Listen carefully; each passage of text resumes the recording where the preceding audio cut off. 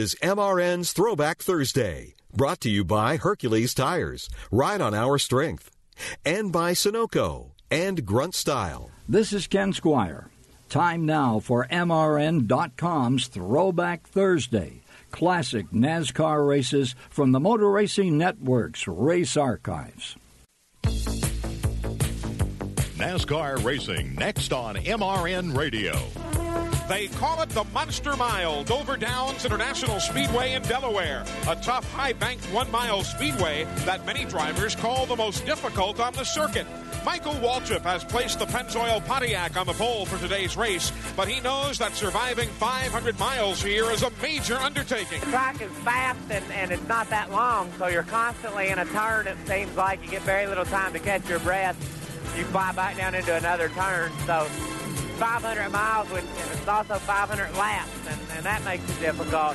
And then on top of all that, you throw in the unbelievable heat that we have to put up with here in Dover. It makes for a heck of a day, you know. With temperatures approaching 90 degrees, MRN Radio and the NASCAR Winston Cup Series are set for the Budweiser 500. It's live next from Dover, Delaware. MRN Radio presents NASCAR Today.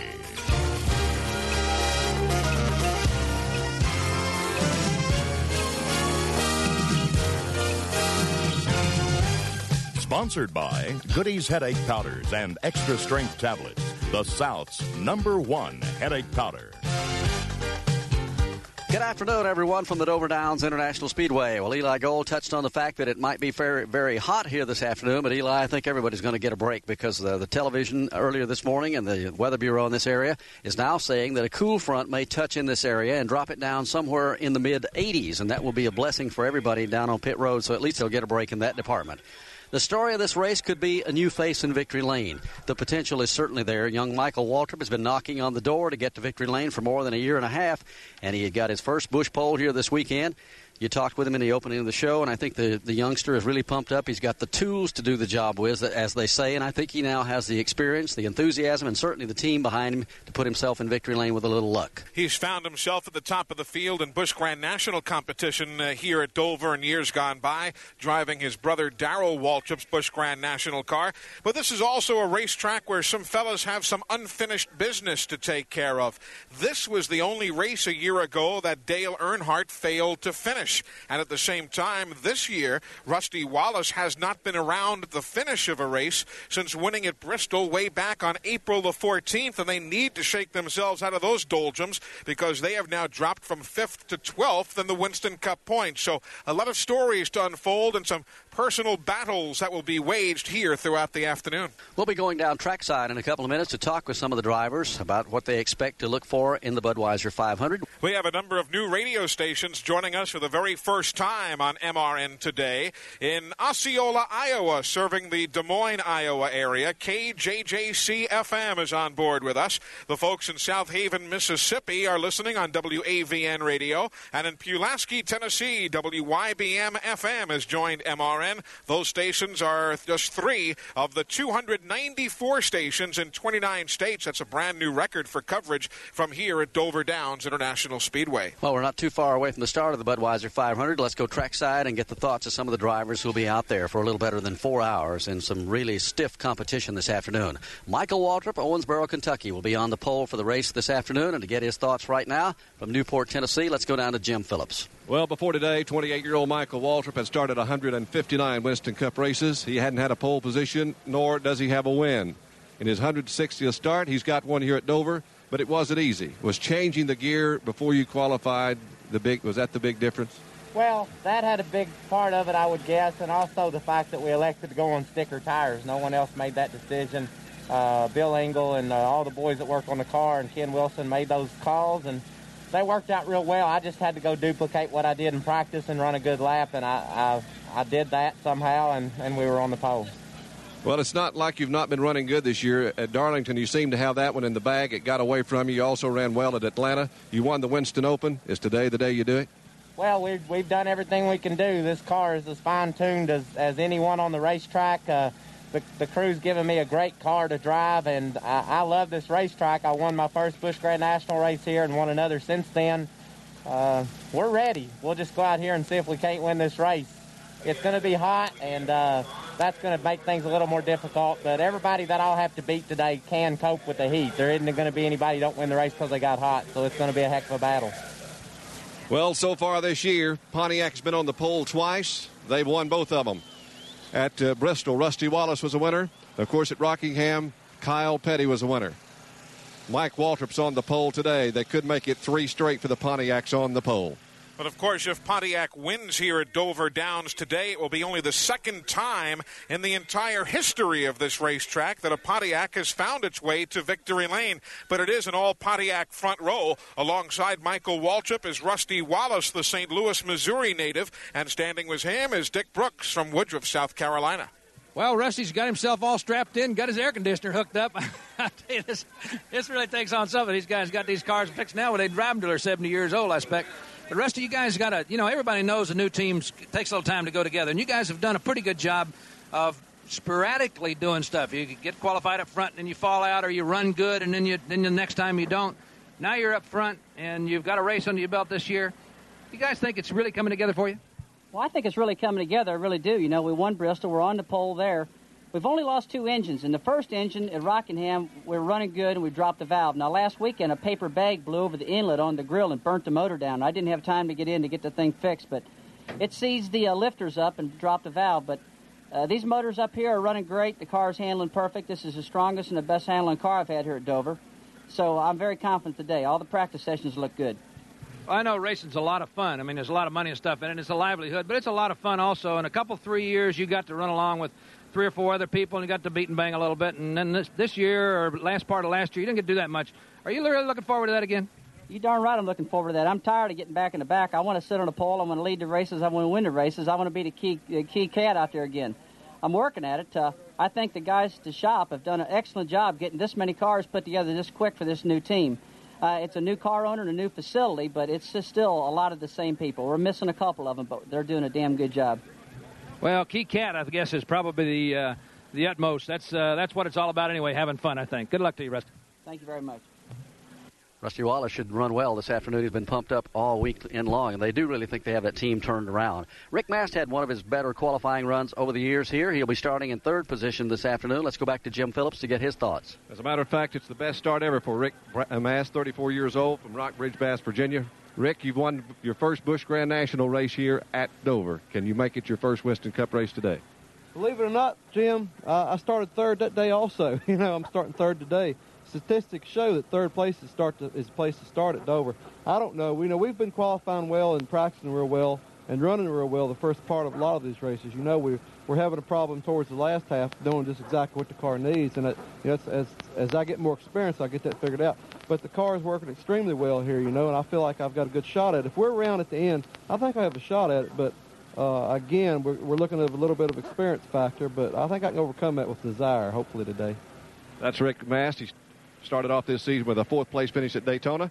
Hadn't done that well since then, but he's looking for a better than 4th today here in the Budweiser 500. And Rick knows his statistics because 3rd place has yielded 10 winners. 3rd starting spot has yielded 10 winners here at Dover. No other starting position has gone double figures as far as race winners are concerned. The man starting back in 11th is coming off a $500,000 week just a week ago, and he nearly went to victory lane here yesterday. Davey Allison, let's get his thoughts. Well, Davey's sitting in the car. He's sure got a lot of money in his pocket, all right. And it's a good racetrack for Ford. Davey, is the car feeling pretty good for you? Feel like it did in Charlotte? Well, we ran good in practice yesterday. We had to make a couple adjustments this morning. We're trying to take into consideration what's going on with the weather. It's a little bit cooler today than it was yesterday, and maybe we'll hit it. And if not, we'll make some adjustments during the race. But Larry and all the guys have been working hard, and they're making my job easy. Well, you got to be pumped. You guys had an awful good week. Does it make you feel good? It does, especially coming off of 2 wins in a row at Charlotte, and just the way we've been working together. It's just a great group of guys, and I'm tickled to death to be a part of it. All right, well, that's Davey Allison. I'll tell you, we can't say enough. He's got his pocket full of money, all right. Let's take a look at the 35-car starting lineup for today's Budweiser 500. Shotgun on the field is the man who won the pole for this event back in 1977, J.D. McDuffie of Sanford, North Carolina. His Pontiac is 35th. 34th is Chad Little of Spokane, Washington, and the Labatt's Beer Ford. 33rd, Bobby Labonte in his first Winston Cup start from Corpus Christi, Texas. 32nd is Bobby Hamilton out of Nashville, Tennessee. 31st starter, Richard Petty of Randleman, North Carolina. And an interesting story in 30th starting spot, that's Bobby Hillen, who has rented for this week and next week the Jimmy Means car. Bobby Hillen, who is 14th in Winston Cup points, will drive that car before he takes over as the new replacement driver for Kyle Petty, effective in Pocono. 29th starter, Dave Marcus of Wausau, Wisconsin. 28th is Mickey Gibbs of Glencoe, Alabama. 27th, Joe Ruttman of Upland, California.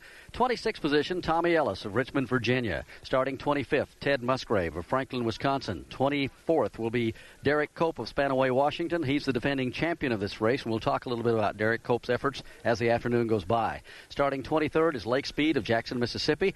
22nd, Sterling Marlin of Columbia, Tennessee. And 21st, Morgan Shepherd of Conover, North Carolina. 20th will be Dale Jarrett of Conover, North Carolina. 19th, Ken Schrader of Fenton, Missouri. The 18th starter is Darrell Waltrip of Franklin, Tennessee. 17th will be Bill Elliott of Dawsonville, Georgia. Come on, start your engine. As you hear the command to fire the engines, Brett Bodine from Chemung, New York, with start 16th. 15th is Kenny Wallace, driving in relief of Kyle Petty. Kenny from St. Louis, Missouri. 14th starter is Jimmy Spencer of Berwick, Pennsylvania. Ricky Rudd from Chesapeake, Virginia, will start 13th. 12th is Hutch Strickland of Calera, Alabama. That team bound to win a race shortly. And 11th, Davey Allison of Hueytown, Alabama. Quick look at the top 10. Dale Earnhardt from Kannapolis, North Carolina, starts 10th. Rick Wilson of Bartow, Florida, will be 9th. 8th starter, Terry Labonte from Corpus Christi, Texas. 7th position, Harry Gant of Taylorsville, North Carolina. Ernie Irvin of Modesto, California, will go from 6th starting spot. 5th is Mark Martin of Batesville, Arkansas. 4th starter, Alan Kowicki of Greenfield, Wisconsin. Starting 3rd, Rick Mast of Rockbridge, West Virginia. On the front row, Rusty Wallace out of St. Louis, Missouri, starts outside pole. And Michael Waltrip of Owensboro, Kentucky, has the number 1 starting spot this afternoon. So the field is set 35 strong to go racing in the Budweiser 500. It is live from Dover Downs in Delaware. NASCAR Today is produced by MRN Radio and sponsored by Goody's Headache Powders and Extra Strength Tablets, the official pain reliever of NASCAR. From the Dover Downs International Speedway, this is MRN Radio. Hey guys, remember the days when you were always ready to go? Now you can increase your performance and get that extra confidence in bed. Listen up, BlueChew.com. That's blue like the color blue. BlueChew.com brings you the first chewable with the same FDA-approved active ingredients as Viagra and Cialis, so you know that they work. You can take them anytime, day or night, even on a full stomach. And since they're chewable, they can work up to twice as fast as a pill, so you can be ready whenever the opportunity arises. Blue Chew is prescribed online and shipped straight to your door in a discreet package, so no in-person doctor's visit, no waiting in the pharmacy, and best of all, no more awkwardness. They're made in the USA, and since Blue Chew prepares and ships direct, they're cheaper than a pharmacy. Right now, we've got a special deal for our listeners. Visit BlueChew.com and get your first shipment free when using our special promo code RACING. Just pay $5 shipping. Again, that's BLUEChew.com, promo code RACING to try it free. Blue Chew, it's the better, cheaper, faster choice. O'Reilly. Defend your vehicle from harmful elements and restore shine with Armor All Original Protectant. Stop by O'Reilly Auto Parts today and pick up a bottle of Armor All Original Protectant for $5.99. Renew, revitalize, and protect your vehicle with Armor All Original Protectant. O'Reilly Auto Parts. Better parts, better prices every day. Limits apply. See store for details. O'Reilly Auto Parts. MRN Radio presents the NASCAR Winston Cup Series. Today, the Budweiser 500. We're back at the Dover Downs International Speedway. The cars you heard fire up there just a moment ago in the background have now pulled onto the racetrack, and the preliminary indication is what? 3 laps Right, it'll be 3 laps in total, and they'll have 2 remaining now as they have completed the first warm-up lap behind the Oldsmobile pace car being driven by Elmo Langley. Always interesting to look over the racing fans here at Dover, Delaware. It's not all that often that the Winston Cup Series runs north of the Mason-Dixon line, and these fans have turned out. One of the stories they're watching is Richard Petty today. Richard is the only driver to have run in every Winston Cup race here at Dover, and appropriately, this is his 43rd start for car number 43 at the Monster Mile. And as the field comes off the number 2 corner right now and works down the back straightaway, some 1,076 feet long, they are in front of Joe Moore from Hampton, Virginia. He'll be covering the action on the back straightaway for us today. Thank you, Eli. Good afternoon, everyone. Certainly a spectacular view from the backstretch, looking back towards the front grandstands. They're completely packed. The infield filled as well as everyone's ready for the start of the Budweiser 500. This back straightaway, one of the trouble spots for the drivers, particularly when they first come off turn 2. The banking some 24 degrees high at both ends of the speedway. The racetrack is about 58 feet wide through the turns. Now it narrows down to 48 feet here on the back straightaway, and it really causes some concern because even though it's only 10 feet, it really seems when you're up to speed to be really narrow coming off that corner. So a lot of trouble we've seen throughout the early part of the week in practice and qualifying there. At the end of this back stretch, back up 24-degree banking into turn number 3 and 4 and back around to the start-finish line. So that's the story on the scene set here at Dover Downs. A very unusual speed plant in that the 1 mile super speedway, which, by the way, is one of the few truly certified miles in all of America. It is exactly 1 mile. That track surrounds a horse racing track, the harness racing action that does not coincide with this event, obviously, but there's a full harness racing track on the infield side of Dover Downs International Speedway. On the front row, a couple of Pontiacs. It is Michael Waltrip and Rusty Wallace sharing that front row. A white Oldsmobile Cutlass Sierra is pacing the field with Elmo Langley driving. Atop the flag stand is Staff Sergeant Lawrence Kirby. He represents the men and women of the Dover Air Force Base and all of those who participated in Operation Desert Storm. And as he gets set to wave the green flag, we are set for the first of 500 laps, 500 miles here at Dover. Here's Barney Hall. Pace car in behind the pit wall. They're out of turn 4, and they waste no time in coming up through that gearbox as the green flag is in the air. Rusty Wallace on the outside. They go off into turn number 1, and Michael Waltrip gets a jump on him as they hit the corner. Waltrip scoots in front, taking the low line. Rusty Wallace falls in line behind him in single file. Then Rick Mass third in line. Fourth is Alan Kowicki. Fifth now on the move is Mark Martin. Harry Gant is sixth. The battle's for seventh. Rick Wilson there on the inside of Ernie Irvin. Ernie Irvin takes the outside groove. The other cars going backwards are Terry Labonte and Darrell Waltrip. Both men lost a number of spots on the start, but that battle for seventh still a good one as Michael Waltrip leads the race, but Irvin and Wilson battle in the corner. Irvin will have to give going into turn number 1. He went a little bit high. Rick Wilson able to get by. Now down to the inside of Wilson is Dale Earnhardt. Tries to pull alongside Wilson as they head to turn 3. Davey Allison did cut just a little slack to let Rick Wilson get back in single file. Otherwise, he would have lost another 4 or 5 spots. Here they are, back at the line. Michael Waltrip is still the leader as they work back into turn number 1. Rusty Wallace turns up the wick, trying to get underneath him going to the corner. He won't be able to do it. One car broke loose on the front straightaway. Jimmy Spencer tagged the wall and scrubbed along there for a while. He now falls back in the packaways, but it's still under speed. Michael Waltrip leads the way back to turn 3. As they work back into the corner, Michael Waltrip working as low on the racetrack as he can. No chance for Rusty Wallace to make a pass to his inside. Jimmy Spencer, meanwhile, has yet to get back in line. The Mr. Peanut car is still caught to the outside, and extensive right rear damage. We can see where the sheet metal has caved in darn close to those Goodyears, and now still he can't get back in line, Joe. Jimmy Spencer's going backwards. Spencer's working to try to get down in front of the Morgan Shepherd car. That will not work. He's still battling on the outside. Shepherd gets by down on the inside. Also Lake Speed next. Derek Cope pulls by. So Spencer continues going backwards. There's just absolutely nothing you can do if you get caught in that high line. Unless somebody will cut you a little breathing room, you're just going to keep losing positions until the entire field gets by, and that's exactly what's happening to Jimmy Spencer. They're out of turn 2 and up the back chute with Michael Waltrip holding on to the lead. Rusty Wallace rides the number 2 spot. Still, it is Rick Mass third. Fourth right now, that's Alan Kowicki. As they come out of turn number 4 and head back into turn number 1, there's a good, strong battle going on for third place. Down to the inside goes Kowicki. He puts the move on in turn 1. Kowicki put the Ford down on the inside of Rick Mast. Wasn't quite able to make the move. They'll go back into single file. Further back behind them, Harry Gant gets out of line. Almost loses a spot to Davey Allison, but Gant regains control, holds his position as they go back to 3. as they work off the number 4 corner back to the stripe. We have 5, now 6 miles complete, 494 remain on what is a lengthy afternoon here at Dover Downs International Speedway.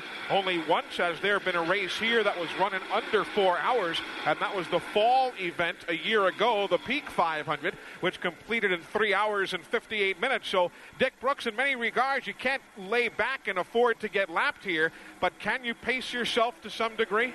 Well, you certainly can, Eli, but you have to do it. You have to get yourself positioned to where you want to be in the early stages of the race, like first 50 or 75 laps. You can go down. A car can get a half a second a lap off, or a quarter of a second a lap off here, and get lapped off a quick. This racetrack is a mile racetrack, all right, but it's going extremely fast because of the corners, the way they're built. And if you're off just, a quarter of a second or so, you get lapped pretty fast. So you need to get yourself positioned to where you want to be. And then everybody kind of relaxes for about, 200 laps, 250 laps. And then they start really pouring it on again. So you've got to be able to maintain and stay in the same lap. And Dick Brooks knows his way around here, Barney, because he finished second in 1975, backed it up with another top 5 finished in 1977. So Dick knows of what he speaks. He had some good runs here in Junie Donlevy's car back in those years. In fact, Junie Donlevy won the race here with, I think, Jody Ridley as a driver a few years later.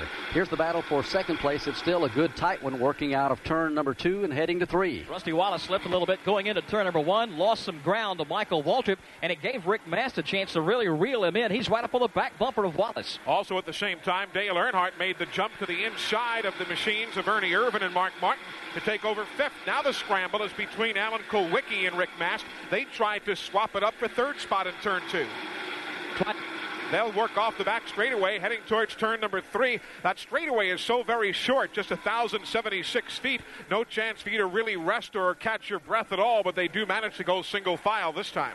Single file, they work in the back stretch and up into turns 3 and 4. Here they are back in the front straightaway, and again working off into turn number 1. And a couple of cars we're seeing get a little bit high. Ricky Rudd got caught out of the groove there. He lost a couple of spots going through 3 and 4 just a moment ago. Best battle on the racetracks back there for 3rd place.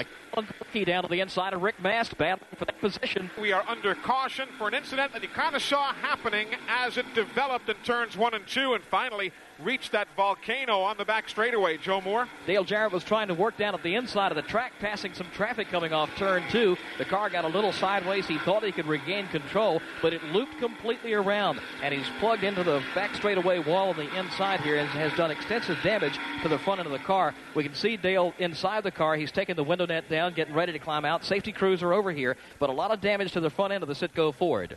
Tell you what, I've seen a lot of drivers have their share of bad luck, but Dale Jarrett has had more than double his share in the last couple of years. The car always runs good, but it just seems like something happens through no fault of his own. But talk about a team that has been jinxed a little bit. Dale Jarrett certainly had more than his share of it lately. 19 laps are on the board. We're working the first caution flag of the day. Pace car has already picked up the field. Don't see anybody peeling off the banking up in turns 3 and 4, so it looks like they're going to stay out there. What will be interesting is just prior to that incident was Brett Bodine had gotten way out of the groove, and he was backing off and had no way to get back in line, and that cost him a lot of positions. And also Jim Phillips on pit road. We were all watching the Terry Labonte car. He had started near the front of the field up in 8th and then backpedaled to 17th or 18th. Any concern on the part of the Sunoco crew yet? We'll just ask Steve Lloyd. Well, you started 9th and you backpedaled to 17th. Anything major wrong? No, I just got hung up on the outside and couldn't get back in. He said the car's fine. He said, long way to go. And they told us this morning you ain't going to win it on the first lap. So we'll see where we get at the end. That's Steve Lloyd, the crew chief for Terry Labonte. No big concern. Jimmy Spencer's in the pits. He's getting the right rear quarter panel of his car worked on. Of course, he slammed the outside retaining wall, and the tires are still up on it. Also, Morgan Shepard's in. He's getting 4 tires and gasoline. And also Tommy Ellis in for 4 tires and gasoline. Those cars are down and away. Kenny Wallace also brings in the mellow yellow car, and they will change some tires on his machine and send him back onto the racetrack. He had dropped all the way to the tail end of the field there just a moment ago, apparently having a handling problem in the corners and both ends of the speedway also. Today's broadcast of the Budweiser 500 is brought to you under exclusive radio rights granted by the Dover Downs International Speedway to MRN Radio, solely for the private non-commercial use of our listening audience. Any publication, reproduction, or other use of the description and account of this race without the expressed written consent of NASCAR and MRN Radio is prohibited. We just saw Jimmy Spencer, as Jim Phillips is saying, bring the Banquet Mr. Peanut car down the pit lane. He is back again to the attention of the crew, and this time, Jim, even though the problem was at the right rear of the car, this time they're going under the hood. Well, I think they're going to work on the toe end, Eli. When he hit the wall, it probably knocked the right front wheel in just a little bit. They try to turn that right front wheel out to about 1/8 of an inch to make it turn better in the turns. Probably when he slapped it, it knocked it straight. They want to turn it back out about 1/8 of an inch. Jimmy Spencer was telling us yesterday, Barney, that this Dover track is not only demanding physically and demanding on the race car, but it's also a demanding track mentally. Eli, you could probably lose your concentration at this racetrack more than any of them. This is probably the most circular racetrack we go to, so symmetrical in respects to Martinsville maybe, but this racetrack, you go into turn one, and you're right, you just keep going in, and the banking holds you. You could actually lose your concentration, spin out here, and the crew chief will call you and say, what happened? I've heard drivers say, I was daydreaming. I'm fortunate enough that I try to keep attention all the time, but this racetrack can do that to you, and it is almost like a roller coaster ride. But when you do lose control here, you hit that outside wall so fast, you just wonder how it happened. And when you do hit, like Lake Speed did here last fall, he hurt himself. So you got to be careful at this racetrack. It's very deceiving. You're going 165 mile an hour into the corners. Fans see a heck of a race, and it's a long race. It should be 500 kilometers, because I think the fans would even see a better race. But nevertheless, Barney, they keep putting up new grandstands here all the time, and they're jam-packed. I mean, there's not a seat to be had here today. Dale Jarrett's car being pulled down pit road and back to the garage area. We'll try to get a word with him as soon as he gets back into the garage area to find out what happened over there. Meanwhile, Morgan Shepherd has been back in for a second time. Dick Brooks, any indication what the problem is? Well, I'd walked over and seen Dale Jarrett as he walked in. That's okay. He's fine. He's walking along. I'm heading my way back out the pit road right now. So we'll check on those other stories. We should mention we do have another member of our broadcast crew in the garage area today, from whom we'll be hearing as the afternoon continues, Gary Montgomery from Rochester, New York, who joins us on our broadcasts usually as we head to the northern tracks, the northeastern quadrant of our country, and it's good to have Gary with us here this afternoon. He'll be reporting from the garage as the day continues. But we are about set to go back to green on lap number 24. The lead in the hands of Rusty Wallace. Michael Waltrip is second, Dale Earnhardt third, Alan Kulwicki fourth, and Ernie Irvin is fifth. Sixth is Mark Martin, Harry Gant seventh, Rick Mast is eighth. Ninth belongs to Davey Allison, and Hut Strickland is 10th as we go back to green. Single file restart. Pace car in behind the pit wall. Green flag goes up in the air, and Rusty Wallace takes off, and so does Dale Earnhardt. He's going after second place in turn one. Earnhardt down to the inside of Michael Waltrip. He'll sweep right on by and take the spot. Also, Ernie Irvin picked up a position. He went to the inside of Alan Kulwicki, so move Irvin now up to the fourth position. In fifth is Kulwicki. Sixth is Mark Martin. Seventh is Harry Gant. Eighth is Rick Mast back into turn three. Everybody is holding their positions with the exception of Brett Bodine. Again, he got out of line earlier, and it cost him a lot of spots. Now he's trying to pick those spots back up again. He'll grab 17th away from Terry Labonte by working the inside of the racetrack. Meanwhile, at the front, Dale Earnhardt wants the lead. Earnhardt looks down to the inside of Rusty Wallace. No chance to make the move. Further back in the pack at about 10th. Davey Allison has lost about 4 positions. Hut Strickland got by. Rick Wilson and Ricky Rudd have all gone by the Ford of Davey Allison. And Davey Allison's car not sticking at the bottom of the racetrack like it was a little bit earlier this afternoon. He got a little bit high. That's all it took just to get him hung out there to dry, and he loses several spots. Good hot battle for the lead. Earnhardt takes a look underneath Wallace out of turn 2. They make contact in turn number 2. Earnhardt gets into the left rear quarter panel. Rusty gets a little sideways, gathers it back in, but Earnhardt gets a nose out in front in turn 3. Oh, and Michael Waltrip had an idea to try and grab second. He's going to stand on it. Michael Waltrip tucks to the inside of Rusty Wallace, and after Earnhardt goes by, Michael Waltrip goes by, and now Ernie Irvin trying the same maneuver again in turn number 1. Irvin looked to the outside of Rusty Wallace. No chance to go there. Now he'll peek down low in turn 2. And again, Rusty closes off the lane. So they'll go single file, this time down the back straightaway. Earnhardt, one of the strongest cars in the field, very obvious. As we pointed out a moment ago, he started in 10th position. Already he has moved into the lead. They'll put 28 laps on the board this time across the start-finish line, back into turn number 1. Field beginning to string out a little bit. Earnhardt is ahead by some 5 car lengths, 2 or 3 car lengths, back from Michael Waltrip now to the third-place battle. Earnhardt approaches one of the slower cars, the J.D. McDuffie car. He'll go around that machine. Michael Waltrip some 4 car lengths further back. Still problems for Davey Allison. He's back at about the 14th position, has lost another couple of spots, and still battles that Ford. It just does not want to stay at the bottom of the track. We are on lap number 29 of 500. Let's go to the garage area. Gary Montgomery. Thank you, Eli. We've just caught up with Dale Jarrett. First of all, Dale, tell everybody that you're okay. Yeah, I'm fine. Car, what happened? You have to ask the 22 car what happened. That's all I know. I was running in line. We were trying to pass the 26 car that got high, and I was just right behind the car in front of me. So that's about all I can say. Well, the front end of the Citgo 21 is damaged, but you're obviously okay. Oh, yeah, I'm all right. It's just, that's all I can say. So Dale Jarrett done for the afternoon, so it sounds like. And we were talking about that whole situation there when Brett Bodine got high. It did cause other cars to try and alter their lines, and Dale Jarrett got caught in the midst of all that. 30 laps are complete here at Dover. Dale Earnhardt, a man who has a little score to settle with this racetrack. He leads. We told you very briefly at the outset that this was the only race a year ago that Dale Earnhardt failed to finish. The race was, 23 laps old, you might remember, when the engine came apart. They returned on lap 264 and eventually dropped out on the 399th lap. And Dale says, I owe this track one. And he's gone right to the front now to point out that he can conquer the Monster Mile. This afternoon, we've got history again. The largest crowd ever to see a race here at Dover Downs is on hand. Watching Dale Earnhardt pull away from the rest of the field right now. He has a comfortable lead. As a matter of fact, we're going to check and get the stopwatch on this. You can no longer measure this in car lengths. The advantage is 1 6/10 seconds. But another story, Barney, is Michael Waltrip. That car's not working nearly as well as it was earlier. Well, he's having trouble keeping it down at the bottom of the racetrack. In fact, he slows a great deal this time going through turns 1 and 2 over there.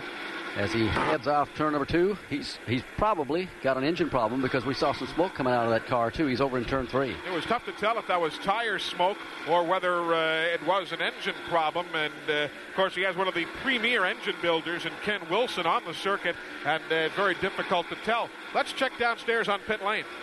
Yeah, I think they got a heating problem. They're getting ready to get the water and stuff out. I'll have something for you just in a minute. Now, he was smoking all right. Smoking the right front tires is coming off. He's going behind the wall. Michael Walker makes that hard left turn and will take the car to the garage area, and we'll get a report there as quickly as we can as to whether that car will be through for the day or perhaps they can make some repairs and get him back into the race. But any chance he had of winning this thing is diminishing greatly to get his first Winston Cup victory, and they really thought they could do it here this afternoon. From here we can see they have stopped the car just inside the garage gate, and the hood is up on his machine. 40 laps are complete. Dale Earnhardt threatening to drive off into the sunset, as he can do sometimes when Earnhardt really gets dialed into a racetrack, and that's exactly what he is in the early morning. Michael's sitting here in the car. Mike, what happened? Sucked all the belts off of it, Dick, and lost oil pressure. I just happened to be looking at the gauge, I guess, what had happened, and I set it down. So if we get it all back on and it's not something rocking the pump up, we ought to be able to continue. All right, that's something that's hard to do. It's I've done that from experience a time or two. When that belt breaks, if you can catch it in time before you lose enough pressure or before you lose your oil pressure long enough to belt a bearing or something, you can do it. It only happens 1 out of 10 or so. If he was looking right at it and he reached the switch early enough, he may have saved it. Michael Waltrip sitting in the garage area. They're checking the car right now. As you heard him say, they lost the belt off the oil pump, causing the oil pressure to go down. They'll check that car and see if the motor is okay, and if it is, apparently they'll send him back onto the speedway. We should mention that some of the drivers are now going to the full-face helmets and the like, and if some of the answers from some of the drivers are a little more muffled than you're used to hearing in the past, that is because they are, in this case, like Michael, still in the car, and Dick Brooks is trying to maneuver the microphone in and around all that helmet and safety gear, so I'm sure you understand. Let's go back downstairs again. Well, Eli, some of these guys, most of them now, after what happened in Bristol and some of the other problems this year, they wear a face mask, heat-resistant face mask, and Simpson's got a new helmet that they use it for air conditioning, that they blow air through a cooling unit and pump it into the helmet. They put a full-face shield on, and it's just like living in an air-conditioned room of some sort. I tried Rusty Wallace's on before the race, and I never seen anything like it. These guys be able to drive them until they're 70 years old with this kind of stuff. You know, it's got fresh air, and it's nice and cool. But you're right, it's hard to talk to them. They're kind of isolated.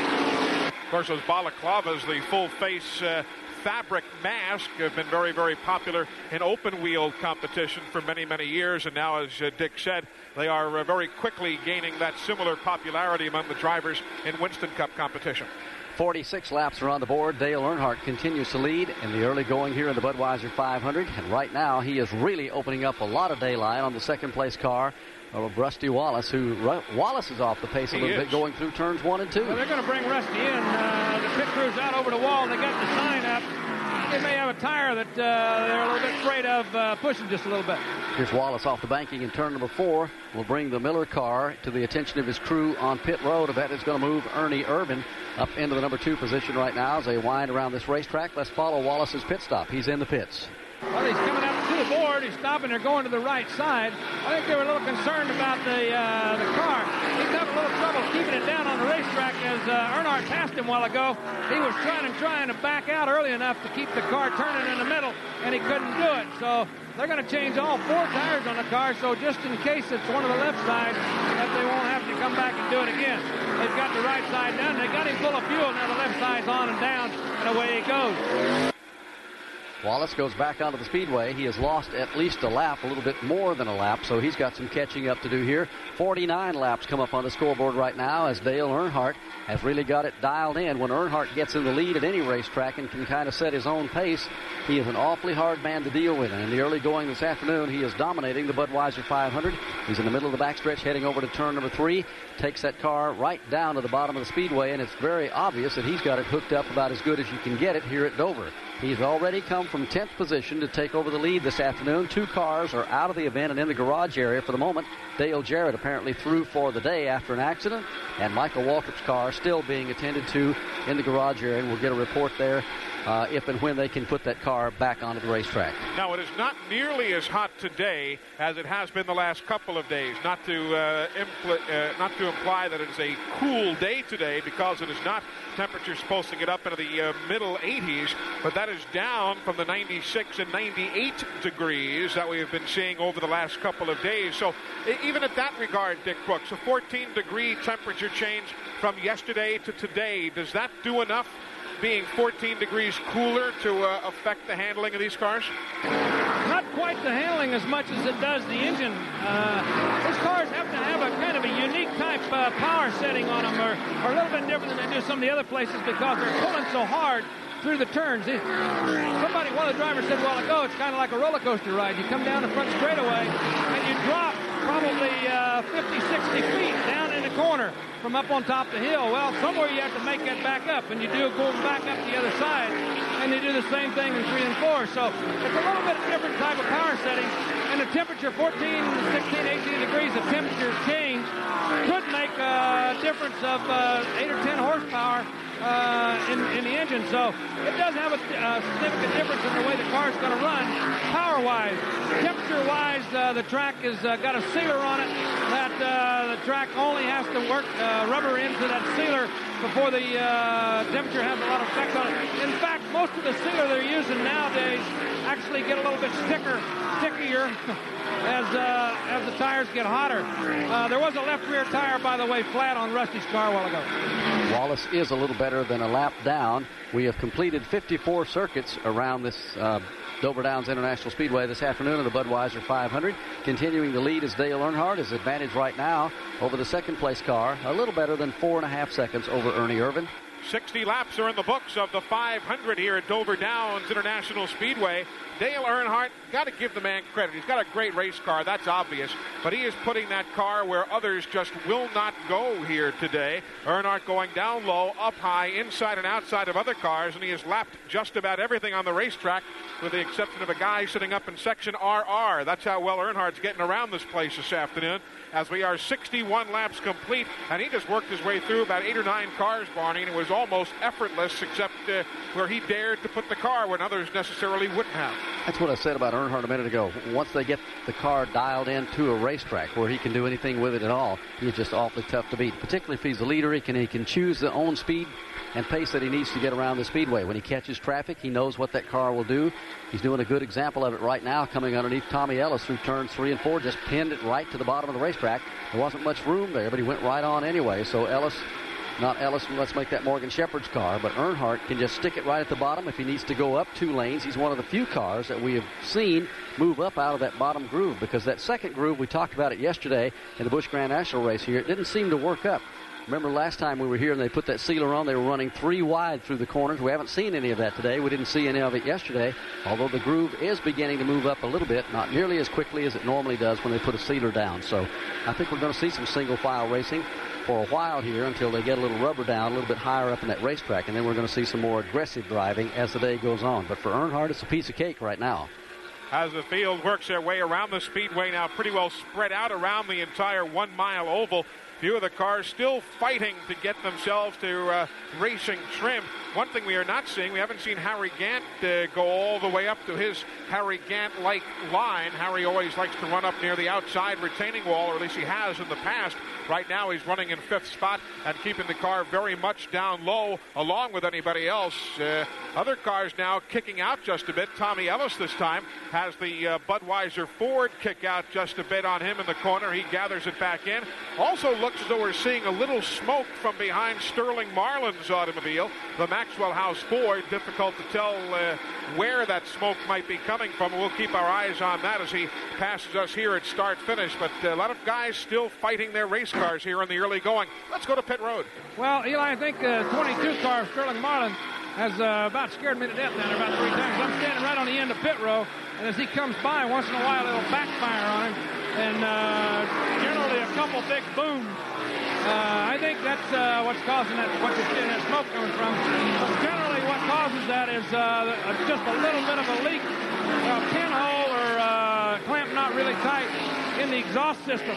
When they back out of the throttle, there's gases build up in there, and it gets a little fresh air through that leak, and it'll explode. You've heard cars pop like that before, and sometimes there's little fire shoots out of it.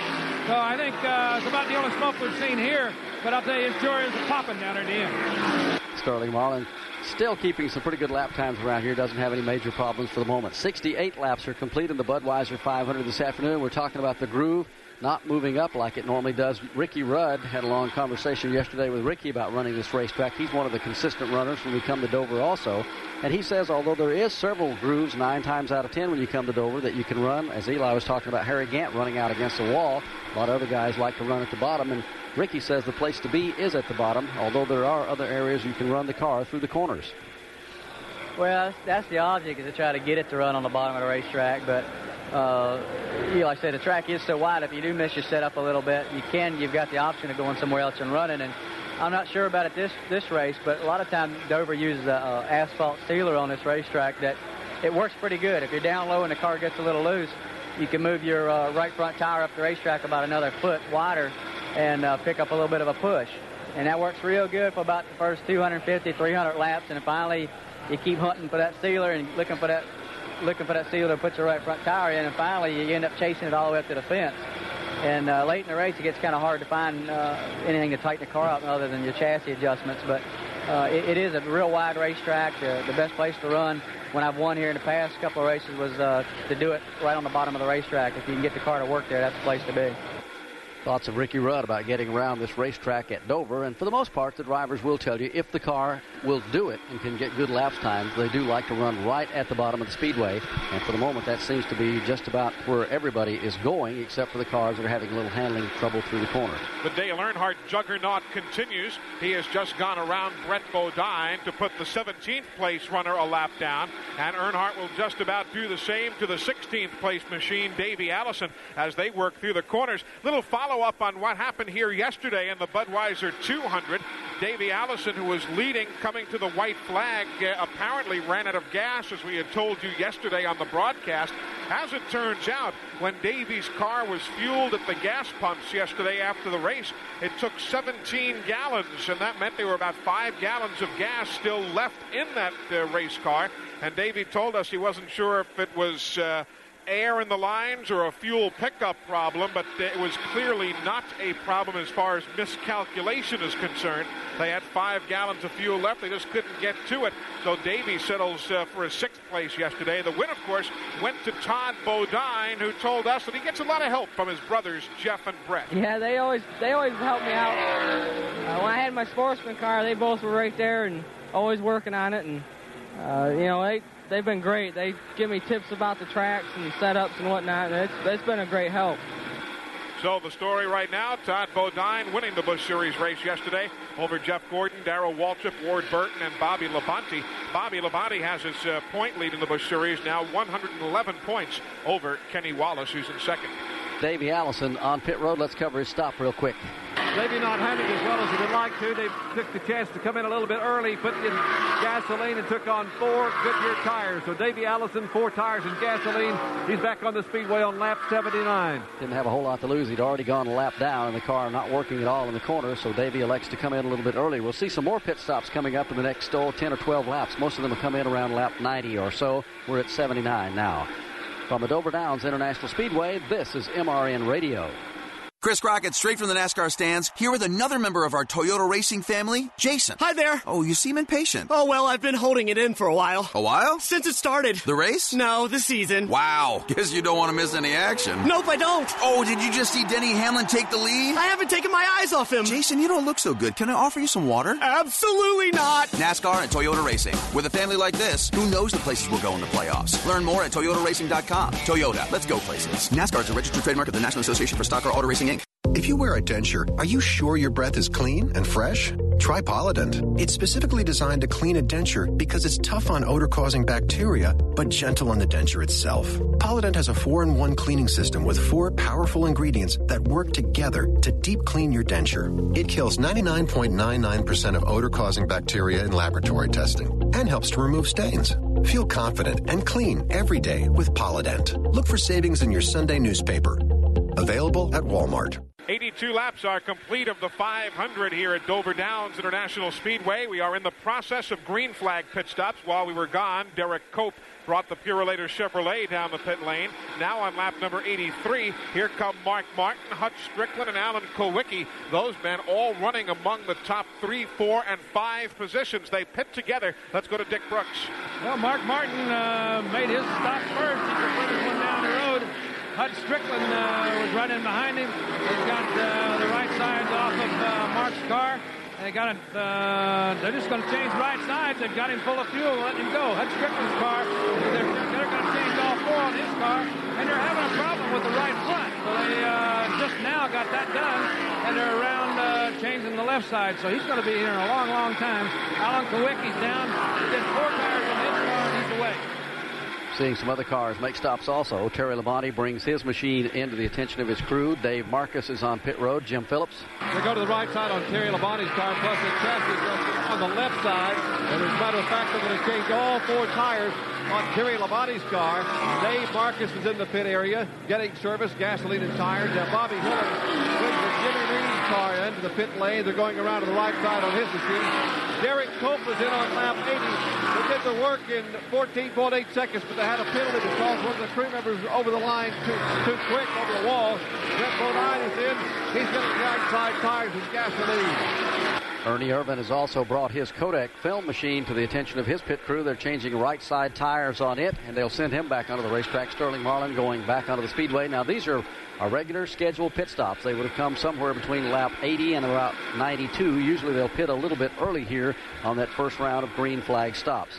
We'll see some more of the front runners coming onto pit road here in just a moment. Earnhardt, the leader, has yet showing no signs of being in a hurry to get into the pits. Here he comes through turns 3 and 4. Slows a little bit, and Earnhardt, the leader, peels off the banking up in turn number 4. Really came down hard out of that corner.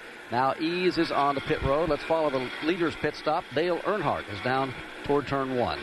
Well, he's coming down to the attention of the crew. They're over the wall now, picking up the right sides. They're going to do 4 tires on his car. Ernie Irvin's team only did 2, but they took almost 10 seconds longer to fill the fuel tank than after they got the tires changed. So they really didn't gain much by not putting left side tires on because they stayed so long to get the fuel in. Earnhardt's car's the right side's done, the left side's done, and they're full of fuel and gone. Bill Elliott's car also being serviced on pit road.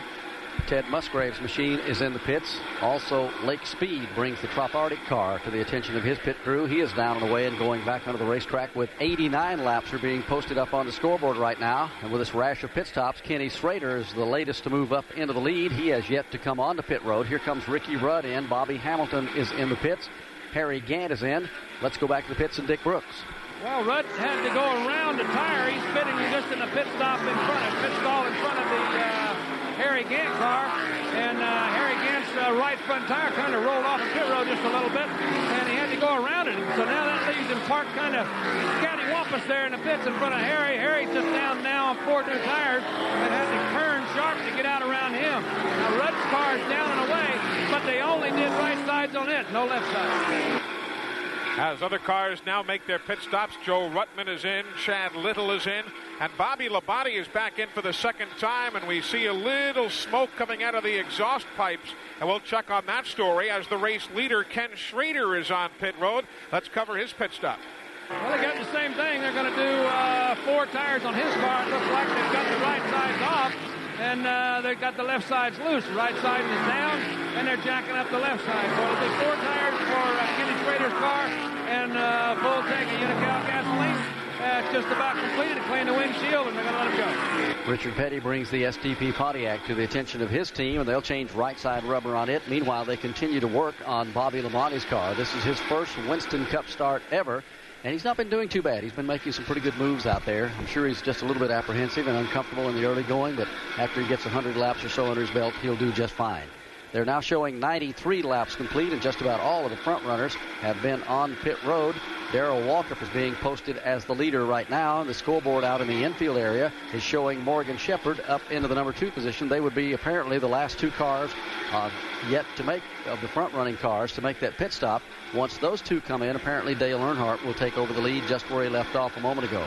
Stop-and-go penalty for Bobby Hamilton. He ran over the air hose of the impact wrench as he was exiting the pit lane before, so he's in for his stop-and-go penalty. Darrell Waltrip also pits here on lap number 94, and meanwhile we told you what we saw as some telltale smoke on the Bobby Labonte car. They've brought the Slim Jim car down to the pit lane and the crew's underneath the hood. Jim Phillips?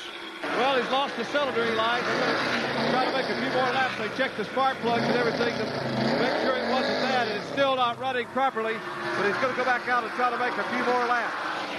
We should mention that Bobby Labonte's fans are all invited to meet him and have lunch with him tomorrow in Raleigh, North Carolina. Bobby, who was the most popular driver in the Busch Grand National Series a year ago, will have his Busch Series car at the Goodmark Food headquarters on Noose Road tomorrow from 11:30 in the morning until 2 o'clock in the afternoon. They'll have free Jesse Jones hot dogs, and the Goodmark Food headquarters, for those of you in the Raleigh-Durham area, is across the street from the Northridge Shopping Center in North Raleigh. That's tomorrow. Chance to meet Bobby Labonte and check out his Busch Grand National Penrose Firecracker car tomorrow from 11:30 until 2 at the Goodmark Food headquarters on Noose Road in Raleigh, North Carolina. What if we get a little takeout on that? I would think so. It sounds fair enough. Here come other pit stops now on lap number 96. Mickey Gibbs is in, has the Team 3 Pontiac to the attention of Barry Dodson and the crew. And again, here comes Bobby Labonte, and the problems will now, I believe, be serious enough to send him to the garage area. He's come down pit road at maybe 30 miles an hour, gone directly past his pit stall. So for the moment, it looks as though he'll join Dale Jarrett, and yes, he will make that left into the garage. So Bobby Labonte joins Dale Jarrett as the only car out of the race right now. And meanwhile, Joe Moore, Dale Earnhardt has some traffic to negotiate off turn 2. Got a couple of cars that he's moving up on, Eli, that are racing side by side. Terry Labonte and Hut Strickland, and that battle's been going on for some time. And now as they go into turn 3, Labonte drops back, so now Earnhardt gets in between those 2 cars as he exits turn 4. Dale was really smoking the tires about a lap or so ago, and he ran up on some lap traffic up there and really had to get on the binders for just a second. But for the moment, he breaks free of most of that traffic and will ease on around the racetrack. 98 laps are coming up on the scoreboard here in the Budweiser 500 this afternoon. Morgan Shepherd is the leader. Now, Morgan will probably stay out there a while and put some lead laps on this field because he pitted a little bit early this afternoon. If you remember, he came in at about lap number 20, so his pit stop is going to be a little bit out of sequence with everybody else, so he'll be able to stay out there a while, maybe get the break of a caution flag should one come out, and take advantage of that. But for the moment, Morgan Shepherd is being posted as a leader. Dale Earnhardt is second. Ernie Irvin being shown third. Fourth right now is Mark Martin and Jimmy Spencer, who also pitted about the same time Morgan Shepherd did earlier this afternoon. He, too, will be a little bit out of sequence as far as the regular scheduled pit stops. He's being shown as the 5th place car. 6th, they're posting Rusty Wallace. 7th now, they are showing the Tommy Ellis car. 8th would be Lake Speed. 9th, Sterling Marlin. Harry Gant is 10th. 11th place is Ken Schrader. 12th, Bill Elliott. 13th is Rick Mast. Those cars, those top 13 are on the lead lap. Running in 14th spot now, they are going to show the Alan Kulwicki machine. Running in 15th position here in the Budweiser 500 is Ricky Rudd. In 16th spot, Rick Wilson. Hut Strickland 17th. 18th is Terry Labonte. Darrell Waltrip is 19th. And 20th is Richard Petty. 21st, Brett Bodine. Joe Ruttman is 22nd. 23rd is Ted Musgrave. Davey Allison is 24th. 25th is Derek Cope. The Jimmy Means car with Bobby Hillen driving is 26th. 27th is Bobby Hamilton.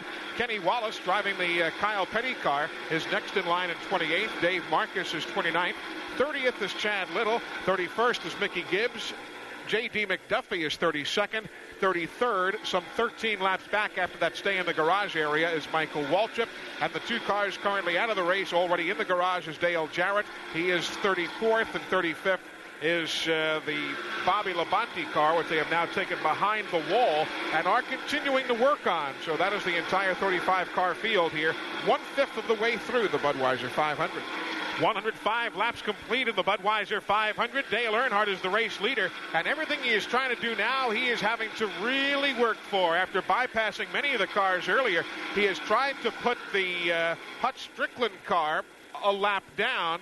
Couldn't do it, and then Joe Moore, when he finally tried to get by him on the high side, all sorts of smoke was billowing off the car. Seems like when he goes into turn 3, Eli, he's taking a little bit higher line. I'm not quite sure if the car just will not stay at the bottom of the racetrack, what the problem is, but Earnhardt is going way high. Of course, he's probably getting into some of that cedar, the portion of the racetrack that has not been run on as of yet. That's causing the smoke to really billow out from the right side tires on Earnhardt's car. It's handling well. He'll go right down to the inside of turn number 1. Seems to be able to maneuver quite well through this end of the speedway, except when he gets around some of the lapped cars. He's just bypassed about 3 of those. Now he's closing in on the Dave Marcus car. He goes to the inside of him, to the outside of another car, the Morgan Shepherd machine. This time he keeps it down a little bit low in turns 3 and 4. And you won't see that much smoke coming out of the car. Tommy Ellis brings the Budweiser machine onto pit road right now. Let's cover that stop. Dick Brooks. Well, I think they pitted on the first caution flag, so that let them run a little bit longer, as did Morgan Shepherd. They had also pitted on the first caution flag, so that let them run them out this far. But they are just changing tires on the car, and they're going to pit it now. Rusty Wallace got out of sync also when he had to make an early stop because of a flat left rear. So he's now in the pit for his normal regular stop. Rusty Wallace being attended to a little further down pit road. They've changed apparently all 4 tires on his car and send him back onto the speedway. 109 laps are complete in the Budweiser 500. We were talking about Tommy Ellis being on pit road in the Budweiser machine a minute ago. Flossie Johnson is now listed as the owner of that car, and she had asked us earlier in the week to do a favor for her and Junior on Sunday on our broadcast today, to thank all the people around the country who had called in the last few weeks, supporting them in the problems they had at the Charlotte Motor Speedway some weeks ago. She said you would not believe how many phone calls and letters and cards and things like that we've had. So she would like to pass along that no way to thank everybody individually, but she'd like to do it on the air, so we'll do it for her today. Of course, speaking of support, Tommy Ellis realizes that Jeff Bodine is scheduled to be back in the race car next weekend at Sears Point in California. So, Tommy, what happens tomorrow morning to you after the Dover race? Well, Monday morning I'll be unemployed again, looking for a sponsor for my own Busch team, and hopefully something will turn up. You never know, a good Winston Cup ride may come along, but it would have to be a good ride for me to be interested. Got to think, though, Barney, that once you get tabbed by Junior Johnson as a driver for his organization, regardless of the circumstances, that's got to pretty well be a heck of a note for your resume. And guys out there have always known Tommy Ellis can drive a race car, but once Junior says so, that kind of makes it official, doesn't it? It really does give him some strong credentials, so to speak, and I think we might see Tommy Ellis a little bit more in a Winston Cup car before the year is over. But as he said, for the moment, come Monday, he is unemployed for the time being, but that could change in a hurry. The leader right now is Dale Earnhardt, and he is boxed in some lap traffic as he works his way back off into turn number 1. He's been running behind Hut Strickland. This time he goes underneath him out of turn 2. Hut slips a little bit in turn 1 and allows Earnhardt to take the inside groove and get by, but he really hasn't had a cakewalk here the last couple of laps. We called attention earlier to the fact that Earnhardt was able to put the car anywhere he wanted to get around the lap traffic, but it's taken him about 10 laps to finally clear this particular pack. But when he finally gets clear, Barney and I were just looking at each other. We kind of shook our heads and said, man, that's like a rocket out there, because once he got clear of Hut and put the 13th place man down, he just rocketed right by Rick Mast, and certainly that car is not a weak car. The Jacksons don't build weak cars, and he went by Rick Mast in 12th. as though Rick were sitting still, and now that Dale's got some clear sailing, he's going to try and put the Rick Wilson machine a lap down here in just another lap or so. So Earnhardt back now where he was earlier, just clipping off those positions one by one here, and still very early in this Budweiser 500.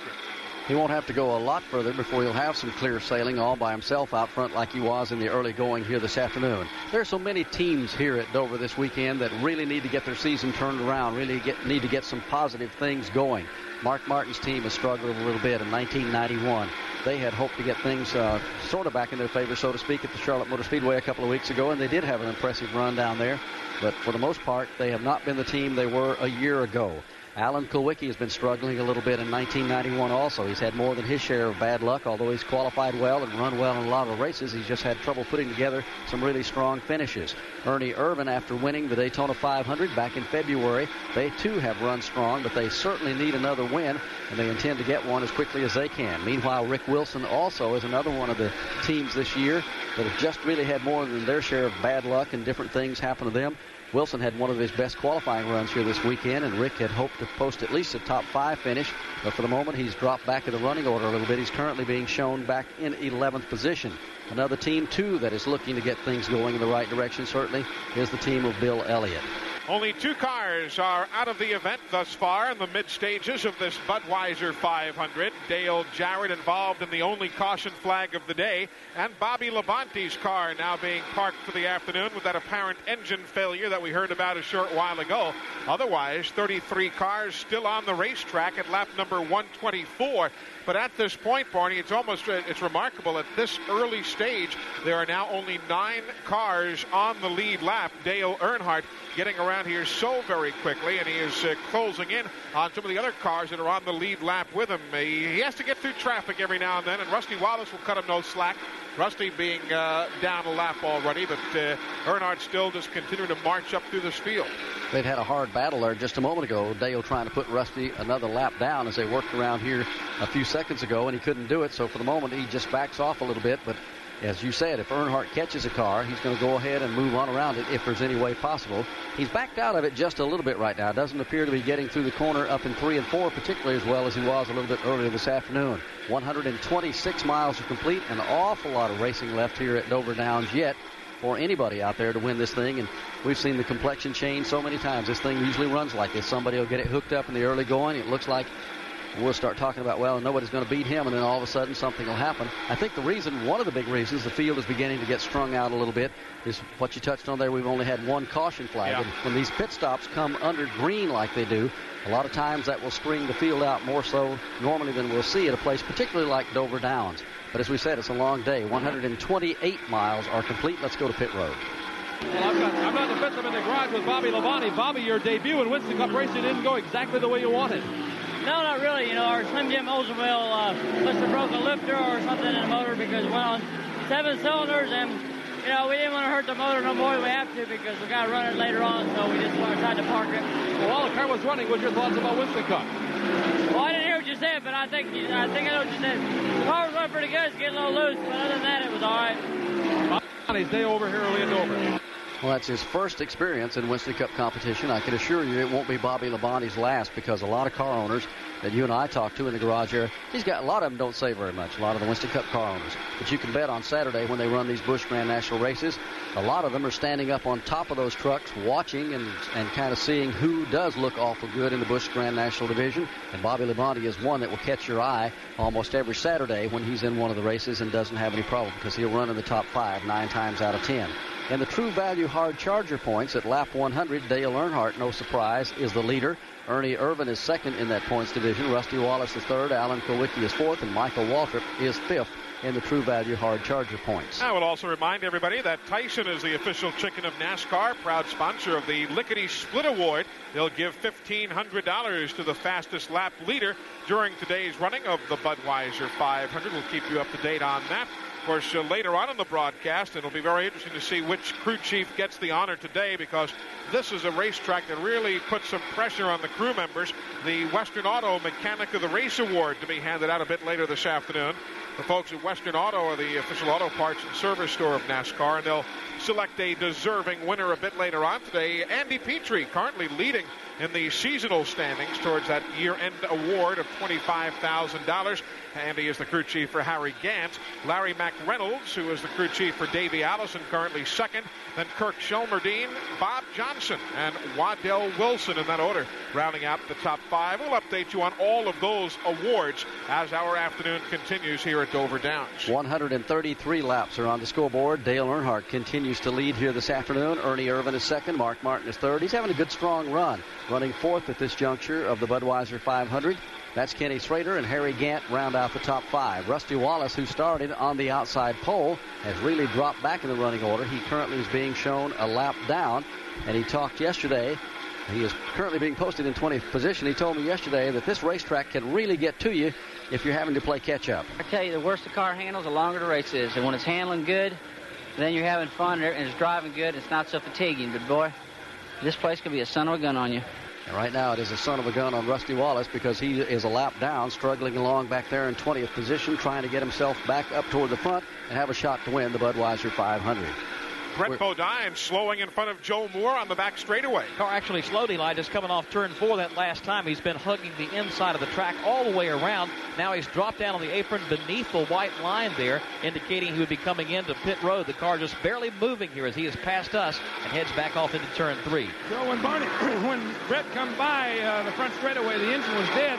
He tried to get down pit road and couldn't make it. So he may not be able to coast all the way back around. He's going to make it. He just comes through the flat part of turns 3 and 4 on the apron of the racetrack. Already is in behind the pit wall. It seems to have picked up a little bit. We'll watch Brett Bodine and see if he's going to take the car to the garage. This has not been an easy weekend for the Quaker State Buick team. That car found its way into the wall yesterday around noontime in a practice session. And Jim Phillips, they've obviously affected those repairs because the car's running today, but now the hood goes up on that green and white car. Well, he has the left rear tire flat on the car. They're underneath Wayne Bumgarner, the crew chief, is underneath the hood.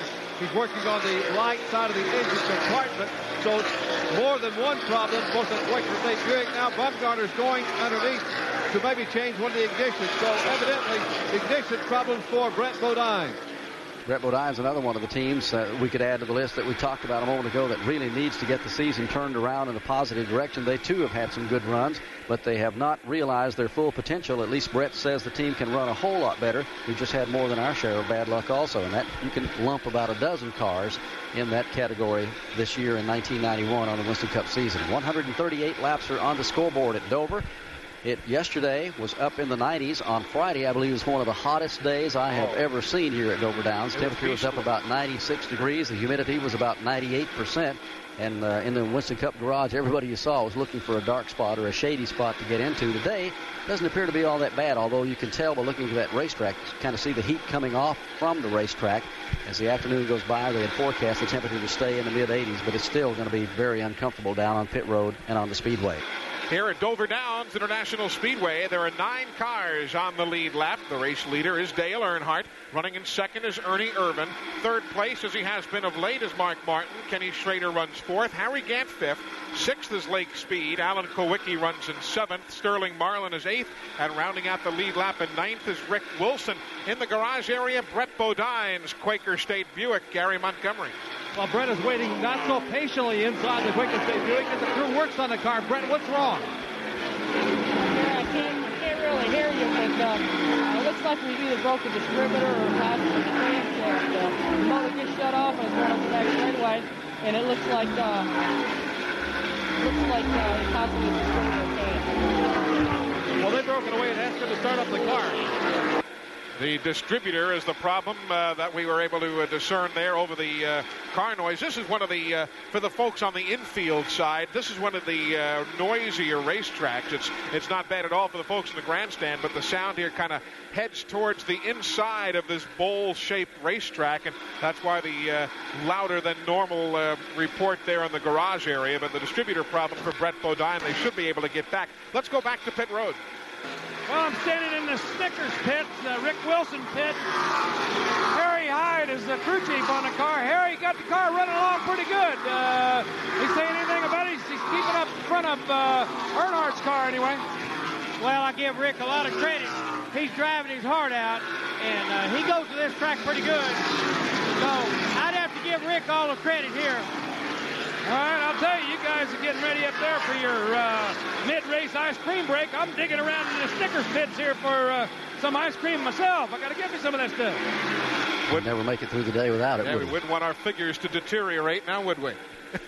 150 laps on the board of 500. We have just gotten word from the garage area from Gary Montgomery that Brett Bodine's crew has called it a day. They are not going to be able to get the Quaker State Buick back on the racetrack. So with Jeff Bodine out injured and Brett Bodine in the garage early, it's Todd Bodine who takes home the honors for that family this weekend. He was there in position to take advantage of a late race break, and he got the win in the Budweiser 200 yesterday, as we mentioned. And yeah, folks are going to say, Barney, it was handed to him. But that's not the case, because he was leading for much of the day and had to be in position to take advantage of somebody else's misfortune. So don't downgrade anything that Todd Bodine did here yesterday. He had a super run. He really did, and ended up in victory lane. Richard Petty, down on the apron of the racetrack up in turn 4, will bring his car to pit road, and this stop would be just a little bit early, Jim Phillips. A little bit early, Barney, but they're going to change the right side tires on the SDP Pontiac. As a matter of fact, it's going to change 4. The last time he came in, they changed 2.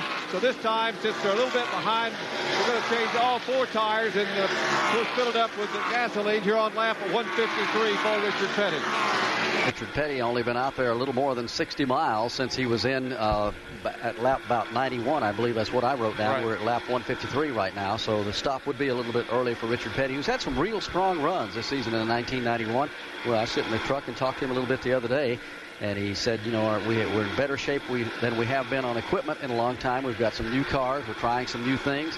And I think it showed up for Richard because he's had some of his best runs all year long. And he's had 7 wins here at Dover over the years, so he knows what it takes to run and run well on this racetrack. You know, of course, MRN was not on the air last weekend from Charlotte, so we didn't have a chance to talk about it. But you know, had a super run going last week before a late problem in the race, broken rocker arm, was Dave Marcus. He ran as high as 7th place last week in the 600 and didn't have a great luck here. I guess he qualified on 7 cylinders here this weekend, but nevertheless, he's out there running now a couple of laps down. But Dave had a super run going. You'd like to see that for the fellows who don't always gather the headlines.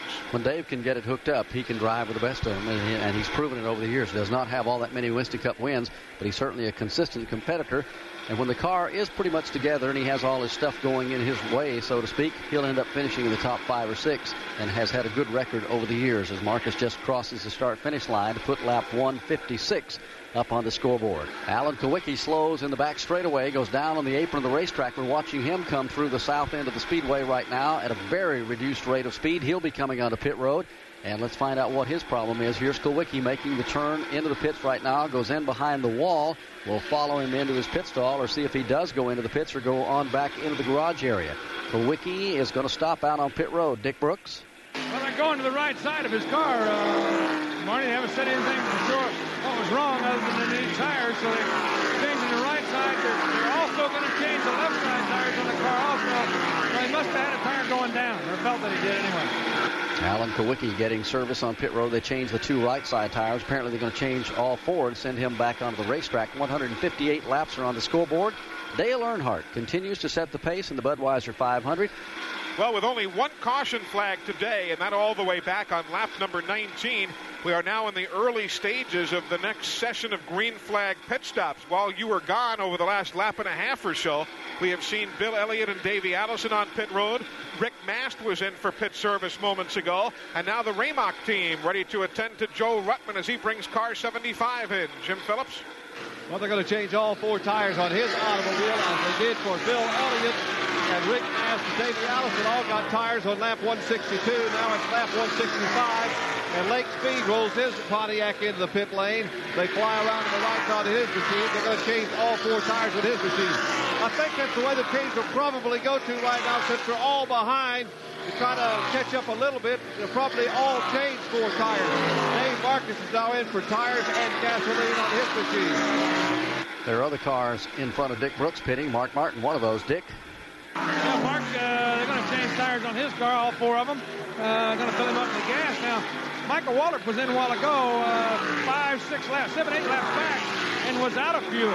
They had a little problem getting the car started. In fact, some of these guys are stretching them a little bit further than they had anticipated, or they didn't get them full on the last stop. But Mark Martin's down and away now.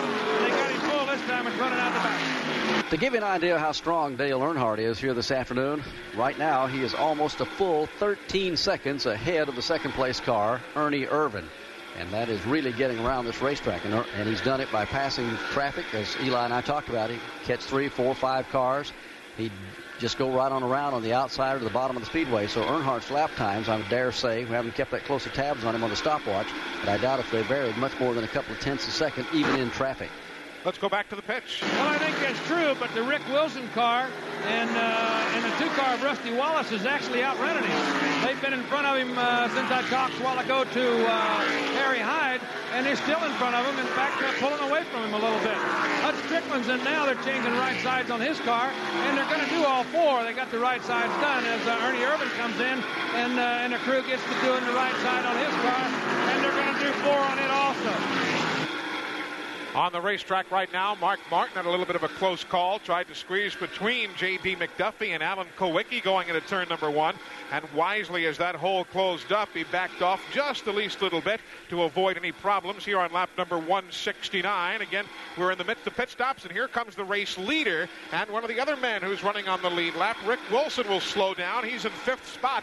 Both men very, very slow on the pit lane. Remember, that's the new rule of NASCAR. There's a mandatory speed that you must adhere to, and Wilson is in, and so is Earnhardt. Let's cover their stops. Well, I'll tell you, Earnhardt was strained a little bit having to follow Rick Wilson in that slow. He came in quite a bit harder the last stop, and he sure would have liked to that time. He looked on the inside and the outside and all around him, but I guess figuring that the policemen are bigger than the rules, that he couldn't make the pass. But then now they've got the right side done, the left side on the car's done, and he's away as Rick Wilson just now pulls away also. Harry Gant will bring his Skoal machine to the attention of his crew. Boy, he's having a good solid run here this afternoon. Let's cover Gant's stop. Well, they're going to do 4 tires on this car with gas. They just done the 25 car. Ken Schrader did the same thing with him. In fact, he had a little trouble getting around Gant as Gant was coming into the pit. They've got Gant's right sides on. The left side is jacked up, and they'll have that on and running in a minute. Terry Lamonti's car is also being attended to in front of Jim Phillips. 4 tires for the Sunoco Oldsmobile. They're completing work on the right side. Steve Wilson and Billy Seiler doing the changing. Now they're working on the left side. 2 tires are on. The gas is in. Terry Lamonti is on his way. Here comes Ricky Rudd. So Morgan Shepherd is now the race leader. Darrell Waltrip being posted in the 2nd spot is on lap number 172. Ricky Rudd is in. Dale Earnhardt now, even as they shake down these pit stops, and with his stop of moments ago, he is in 3rd place. So Earnhardt, who had that 17-second lead or so that Barney was telling you about earlier, Earnhardt made the stop, and he has come back out in 3rd spot behind Morgan Shepherd and Darrell Waltrip on lap number 173. Earnhardt through turn number 4, taking that same line as he has all day long. He pins it right to the bottom of the racetrack, going off into turn number 3, stays there all the way through the middle of the corner, and then as he drifts out of turn number 4, it's almost like coming up out of a hole in both ends of this racetrack. When you come out of turn number 2, you're really running uphill, and all of a sudden it's like you come over a slight rise and you're looking down the straightaway. It's the same thing here in turn number 4. That used to be the one big trouble spot on this racetrack because the momentum was carrying you so hard toward the outside wall that once your car would break loose up there, you're automatically going to hit the outside. The track is so narrow at that point. If you go across the speedway, which you're automatically going to do, you're going to hit the inside wall, and that's why we used to see so many cars, and still do if the car has a problem, really get damaged on both ends of the machine. 175 are on the board. Morgan Shepherd, we told you earlier, his pit stop a little bit out of sequence. He can stay out there. Usually he and Darrell Waltrip will be the 2 last cars to pit, assuming this race should remain green for the remainder of the day. Well, one thing with Rusty Wallace's car, you know, he's out of sync also. He had to make an early stop, and then he came in about 20 laps later. There's a fire on pit road, Dick Brooks. There's a fire on pit road as Jimmy Means' car with Bobby Hillen driving. The gas can somehow has come loose from the car and has ignited on the pit lane. There was a crew member taking care of that automobile, and one of the Jimmy Means crew members is down and being tended to by safety crew members. Firemen are right there on the scene. and there is a huge plume of smoke and the aftermath of fire extinguishers. Hillen has pulled the Jimmy Means car away. There is a lot of gasoline that is now spewing across the racetrack at the pit area, and one of the Jimmy Means crew members servicing the Bobby Hillen car today is being tended to by the safety crew. A scary, scary moment there, Barney. I don't know how the gas can came loose and where the fire came from, but it was a scary, scary moment. Apparently the gas can hit the ground, spilled a little fuel around that car, and as he started to pull away, probably a spark from the headers in that machine ignited the gasoline as it flamed up there for just a second. That's the one thing that you really hate to see at any racetrack, is any kind of a fire, whether it's in a car or whether it's from a little gas spilled on pit road or whatever. That is Frank Dries, the crew member involved, who has now just gotten up, and he is waving everybody off and says he is fine. Frank, who lives about 20 minutes from this Dover racetrack and has been a long-time member of the Jimmy Means crew, he is walking away and he is being talked to by the medical crews and medical officials, but he seems to be indicating that he is okay, and we'll get a closer word and a further update from Jim Phillips there in just a moment or so. But Frank Dries of the Jimmy Means crew, and again Bobby Hillen driving that car today, was the crewman involved, but he got up, dusted himself off, and is being ushered aside by some of the safety crew members, but he's working on and walking away under his own power. Jim Phillips, you have a closer word? Yes, he is all right. He has some burns, Eli, to his legs, but he is all right. He's walking away with the medical personnel, giving everybody the high sign that he is all right. He had a short sleeve shirt on, so he had a little bit of burn on his arm, but he is walking away. He's going to be all right. Well, that's good news. 181 miles are complete in the Budweiser 500. Right now, the leader is Morgan Shepherd. Darrell Waltrip being posted second. Those two cars have yet to come in and make their scheduled pit stops. Dale Earnhardt is third. From the Dover Downs International Speedway, this is MRN Radio. From the racetrack to the road home, fill up with Sunoco, the official fuel of NASCAR. Sunoco makes high-quality performance fuels for the greatest drivers in the world, both on and off the track. Whether you are pulling up to the pump or experiencing the excitement of being at the track on race day, this will be a 4-tire change. They've already topped it off with Sunoco fuel. Side service complete, second can of Sunoco fuel in. He's down and away. You can trust Sunoco to be the fuel that keeps you going. Capture the essence of racing and fill up with the official fuel of NASCAR, Sunoco. Grunt style. The American fighting spirit is in everything we make. We are 500 patriots and veterans strong, bringing clothing manufacturing back to the United States of America. Always moving forward, never retreating, never giving up. We are Grunt style, and this we'll defend.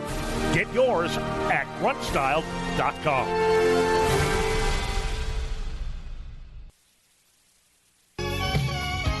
We are back with you live at Dover Downs International Speedway. The Budweiser 500 is 185 laps complete. Alongside Barney Hall, I'm Eli Gold.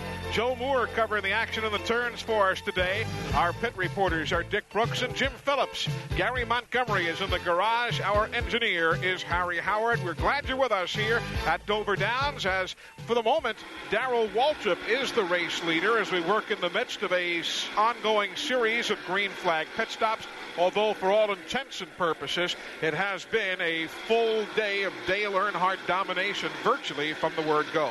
Morgan Shepherd just gave up the lead a moment ago when he came in to make his stop. He came in at lap 183. They changed rubber on that car, put in a tank of Unical gasoline, and sent him back onto the racetrack. Again, we'll point out that he and Darrell Waltrip, and as Dick Brooks updated us there a moment ago, Rusty Wallace's car also pitting a little bit out of sync with everybody else. So there will be a little variation, but as soon as Waltrip comes in, that will move Earnhardt right back up into the lead, and Waltrip won't stay out there a whole lot longer before we'll see him making his regular stop also. Chad Little was in just a moment ago. Bobby Hillen brought that car back onto pit road there just a moment ago again for some more attention after having that little pit fire just a moment ago. 188 laps are complete.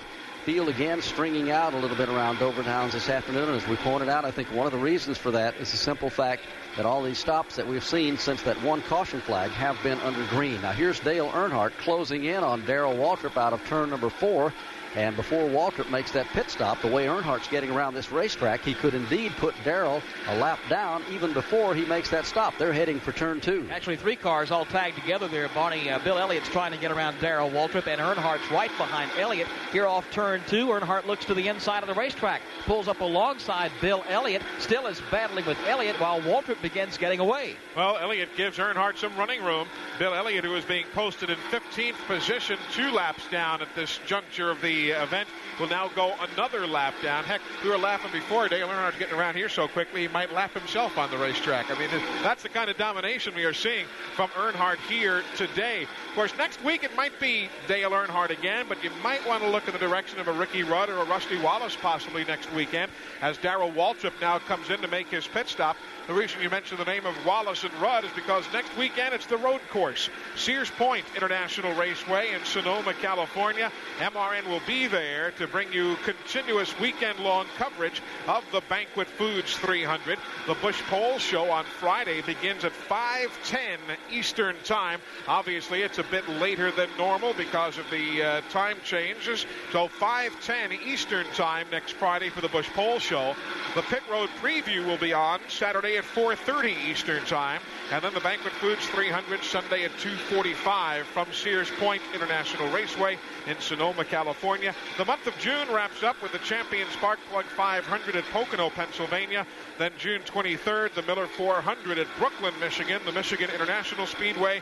And July 6th, the second half of the season begins with the Pepsi 400 at Daytona. And by the way, starting this weekend, the Daytona International Speedway ticket office is open 7 days a week. Trouble in turn number 4. Michael Waltrip is out of control as he comes through the corner. Car loops around. He kept it off the wall and now will slide all the way down and into the inside pit retaining wall, but he brushed that very lightly. Great piece of driving by Michael Waltrip to keep that car from really going hard into the outside wall. He'll slide some 500 or 600 feet all the way down across to the start-finish line and has tagged the inside wall. Caution is on the speedway. It'll be the second one this afternoon. So we are under caution for the second time on lap number 193. We were talking about it a little earlier, and I asked Ken Schrader yesterday, why are there so many accidents coming out of turn number 4 here at Dover Downs? Well, you just run out of room, first off. This place is awful fast for its size. And you come out of that turn, you just need that wall to be out about another 10 feet. You kind of got to bind the car up a little bit.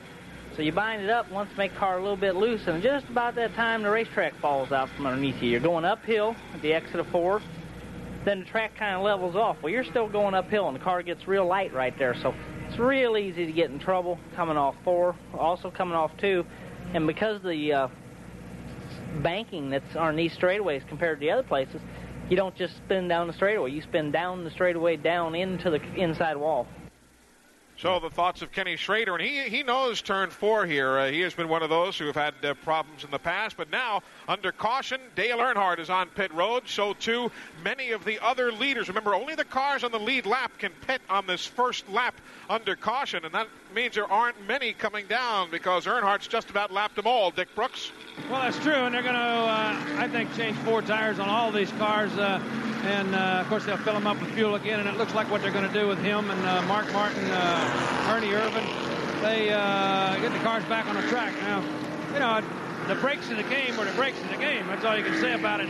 But 2 laps earlier would have had Rusty Wallace and the Waltrip car back on the same lap again if the caution had it came 2 laps earlier because all the lead cars had already made their stop.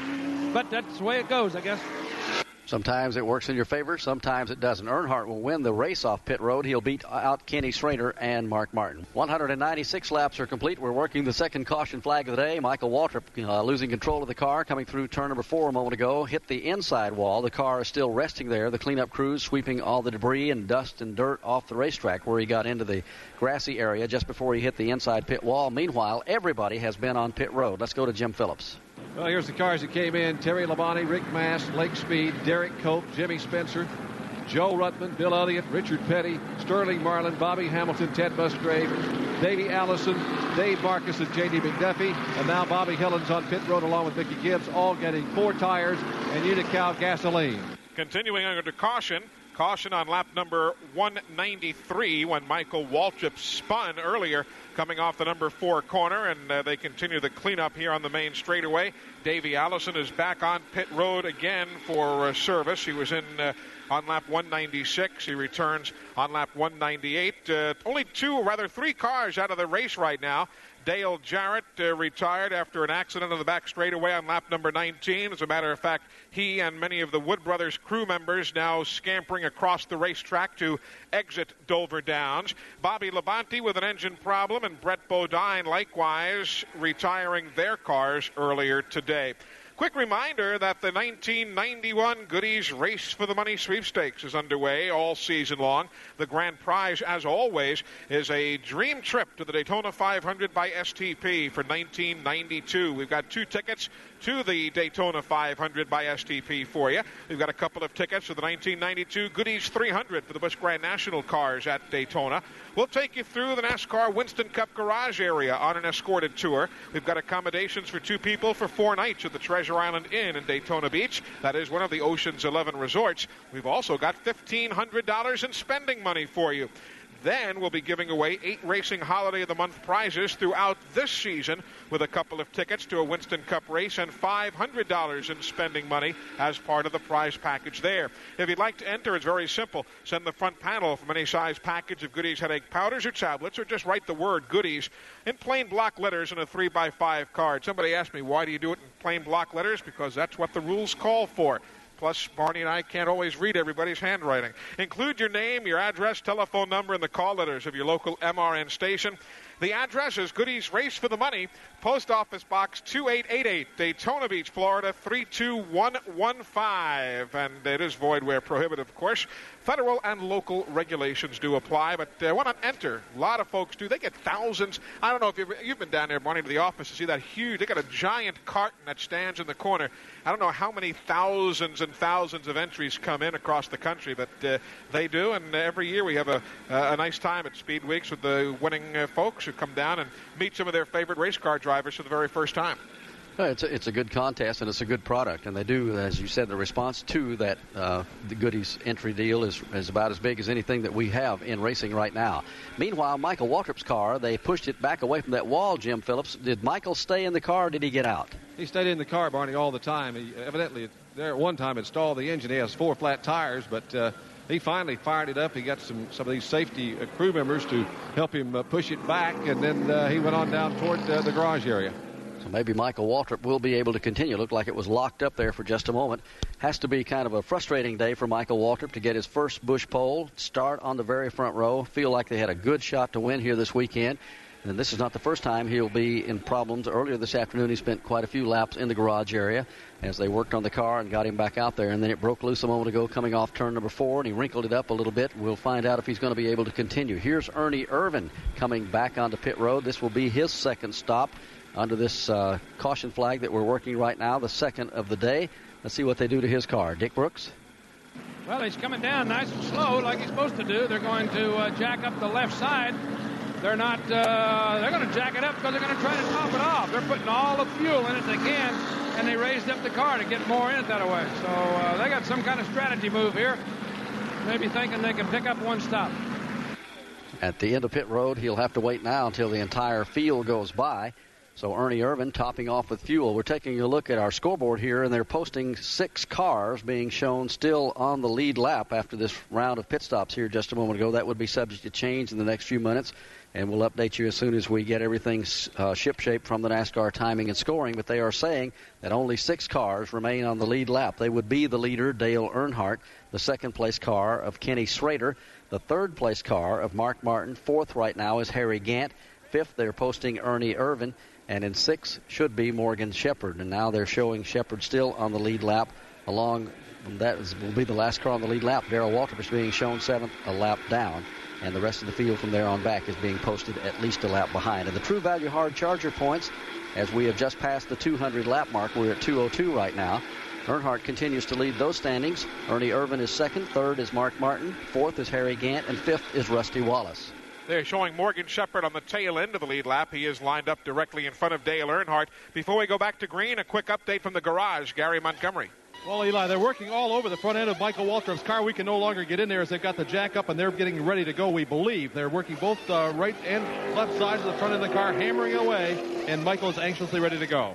You can hear the power tools whirring in the background. Davey Allison has not missed a lap here to come in for a pit stop. We'll try and get an update from Robert Yates and the fellas here in just a moment or so. But Davey has been in on lap number 196, 198. He was in again on lap number 201 for service. So we'll keep you updated on the Texaco Haviland Ford being posted in 21st spot right now, a couple of laps down as we go back to green. Pace car behind the pit wall. They drop the green flag. Morgan Shepherd takes off. Now he's ahead of the leader. He is on the tail end of the lead lap as they scramble to get some kind of footing down in turns 1 and 2. Morgan's fighting there with Rusty Wallace. Rusty finally gets away from him. Now Earnhardt comes up underneath Morgan Shepherd. They make just momentary contact. Now they separate it out, but they're still side by side at the end of the back stretch. So as Morgan Shepherd now goes a lap down into turn number 3, Dale Earnhardt will see to it there are now just 5 cars on the lead lap. 5 cars on the lead lap. Rusty Wallace is being posted, at this point now ahead of the race leader Dale Earnhardt on the racetrack.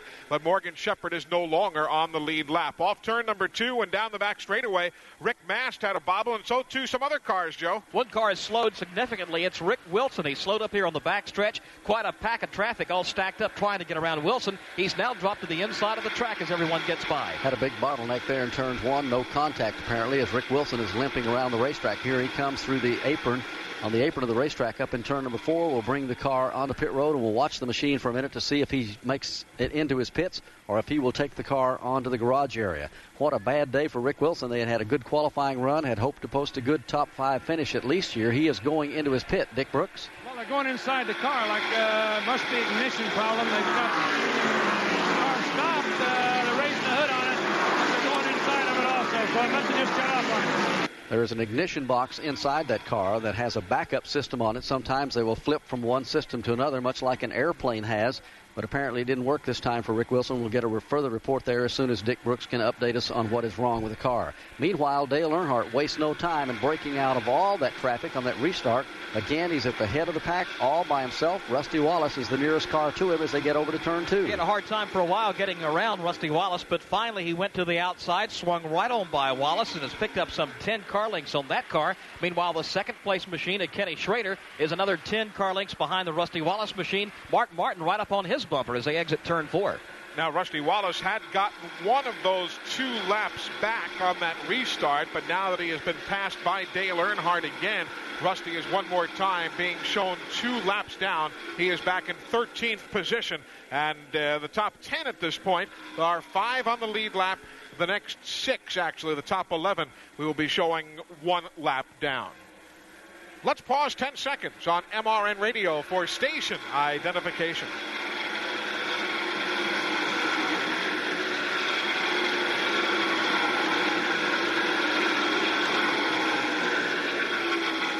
Alongside Barney Hall, I'm Eli Gold. We are in Dover, Delaware, here at Dover Downs, jam-packed on a beautiful summer afternoon. Or actually, it's still spring, I guess, technically, until the 21st of the month. But nevertheless, it's summer-like conditions. 210 laps are in the books. Dale Earnhardt leads. Kenny Schrader is second. Mark Martin third. Harry Gant fourth. And Ernie Irvin running in fifth. Those are the only 5 cars on the lead lap. 6th, 1 lap down is Morgan Shepherd. Hutch Strickland is 7th. Darrell Waltrip 8th. 9th is Alan Kowicki. And 10th, Sterling Marlin. 11th is Lake Speed. In 12th position, they are posting Jimmy Spencer. 13th, Rusty Wallace. 14th is Bill Elliott. 15th now is Ricky Rudd. In 16th, it's Terry Labonte. Richard Petty is 17th. 18th is Joe Ruttman. Davey Allison, 19th. And in 20th spot, they are showing Tommy Ellis. Let's get an update from Jim Phillips on that Davey Allison car. He's been checking on those repeated pit stops. Well, they brought him in and put a rubber in the right front spring. That is what they do when they want to tighten the car up on pit road. And then that didn't work, so they took that out and they neutralized the sway bar to loosen it back up. So actually what they did is they made an over-chassis adjustment and went back a little bit to what they had before. Well, what a difference a week makes. A couple of weeks ago, Davey Allison just wiped out everything down at the Charlotte Motor Speedway, and today he is kind of struggling. 218 laps on the board here in the Budweiser 500 at Dover Downs International Speedway. You're tuned to live coverage on MRN Radio. Next weekend, we'll be talking to you from the beautiful wine country of Northern California. Sears Point Raceway in Sonoma. Look forward to having you on board. Our broadcast at 2:45 Eastern Time right here on these MRN stations. Don't forget the Bush Pole Show Friday at 5:10 Eastern Time, and our pit road preview Saturday at 4:30 Eastern Time. And Barney, once Dale Earnhardt got clear of everybody, he's, as they say, he got gone again. Yeah, he's kind of driving away a little better than 2 2/10 of a second ahead right now of Kenny Schrader, the second-place car. There's no traffic in front of Earnhardt for a little better than 3/4 of a lap, so he can run any line and almost any speed he wants to. I just put the clock on him before we took the commercial break a moment ago. He's getting around this racetrack in about 25.5 seconds, so that's not too far off from what they qualified. That would be a little better than 140 miles an hour, including getting through race traffic and everything else. Michael Waltrip's car went back onto the racetrack a moment ago. Now it is back on pit road and making that hard left turn into the garage for the third time this afternoon. So the pole sitter is not doing too well at all. They were showing him 35 laps down after the most recent visit to the garage area. Also, we had seen an extended stay on pit road for Rick Wilson. We were talking about his situations earlier. He's now 15 laps down in 30th position. Dick Brooks, what did they finally find there? Well, he had a carburetor problem, something that's kind of unique. I think it doesn't happen too often, but it's just one of those things that'll cost you a lot of time in a race. He had a float stick in the front of the carburetor. Now, these guys got these carburetors. They're basically the same carburetors made by Holley that we used to race years and years ago. They really haven't changed too much. They got a little bit better pieces and stuff to them, but there's what they call a needle and seat. And there's a float in the bowl. A lot of people can relate to this, where the gas is, and what regulates that float is a little valve that lets the gas flow through, and when it gets full, the float pushes back on that valve and shuts the gas off. Well, that float's stuck, and the gas was running out the top of the carburetor, something you don't see much anymore. Used to do that a lot until they got the stuff in better shape. Kind of a unique problem, but it took him out for 8 or 10 laps. Rick Wilson had one of his best runs going here. As we said, he qualified up in the top 10, had a good effort. It felt like they could finish it, get a top 5 finish here, maybe even win this race. They have struggled a little bit in 1991, but Rick said yesterday, we're not about to give up and we're trying to fight our way back. Yeah, it's just we're just trying to hang in there and do the best we can. We're working hard, trying to do everything we can. And we just had some of the awfulest luck that can be. Things that happen to us that normally don't happen. We've had a lot of mechanical problems and been caught in wrong places on the racetrack. So we're just struggling through it, and it's getting better. Rick Wilson having to struggle again here today at Dover Downs. 225 miles are complete in the Budweiser 500, about 25 miles away from the halfway mark in the race this afternoon. The sun continues to shine brightly, but apparently it's not all that warm out there because the fans, usually you'll see umbrellas and everything else going up over their heads, even though it isn't raining, just to knock off the heat. But in the 80s, not too bad here at Dover today. Not too bad at all. One fellow who's having a good time right now is also Mark Martin. He has just dove to the inside of Ken Schrader in turns 3 and 4 and has grabbed a position away. So Mark is now being posted in second spot, Schrader third, Harry Gant fourth, and Ernie Irvin fifth. Let's go back downstairs. One of the guys that's not having a good time today is Michael Waltrip. Michael had a problem early with a belt on the oil pump. Then he got crossed up, wrecked the car, that got on the track, and now it looks like he's out of it for the day. What is the final verdict here, Michael? Something went wrong with the engine. A couple of laps after that, I spun out and hit the wall. So started out, the oil pump belt fell off. I don't know why. A rock must have got it and just knocked it off. Nothing that anybody's fault. And then reverse went out of the transmission. I didn't know that till I spun out. And now this. So we're kind of having a bad day. But we got one of our goals for the season out of the way by sitting on the pole. We'll just have to try to think of something positive out of this and continue on. Well, now you got just one more goal left. That's to win one of these buggers, right? That's our ultimate goal. We've been trying hard to do that. Been running real good and hadn't had any problems. Last week we were real fortunate to finish when we did with a problem. This week we're getting all the rest of our problems out of the way at once, hopefully, and we'll be all right for the rest of the year. Okay, they'll be waiting for you in California. Thoughts of Michael Waltrip in the garage area. He was one of the Winston Cup drivers who visited the New Hampshire International Speedway last year for their inaugural season of racing. Tom Elliman has joined us here in the booth, formerly the man who used to beat the drum for the Busch Grand National North Series of NASCAR, now handling similar responsibilities in the general managership of the New Hampshire racetrack. And we'll be up there visiting you on the weekend of July 12th, 13th, and 14th. Looking forward to it. We're looking forward to having you back, Eli, and of course Michael Waltrip and a bunch of other Winston Cup drivers too. it's going to be a real exciting weekend for our second annual race. We were talking with Tommy Ellis the other day. Of course, he just about took all the money home from New Hampshire there last year. He had a super trip to the new track. He was a happy guy, and I talked to him this morning, and he said he's going to try really hard to get a bush ride back together so he can come up and defend his championship in the Budweiser 300. And naturally, we'd love to see him back because he's quite a competitor. Remember last year you had Charlie Pride entertaining. I know Eddie Rapid is going to be there as the pre-race entertainment on the 14th, and we encourage a lot of folks to show up. Let me ask you one thing on a very serious note. One of the problems, if you will, in the infancy of your New Hampshire track was traffic flow, and a lot of folks were very concerned about it after the very first event ever last year. Now you've had a lot of races since Busch North, modified, what have you. I dare say that with the traffic engineers in the state of New Hampshire, you've gotten the traffic flow far more finely tuned.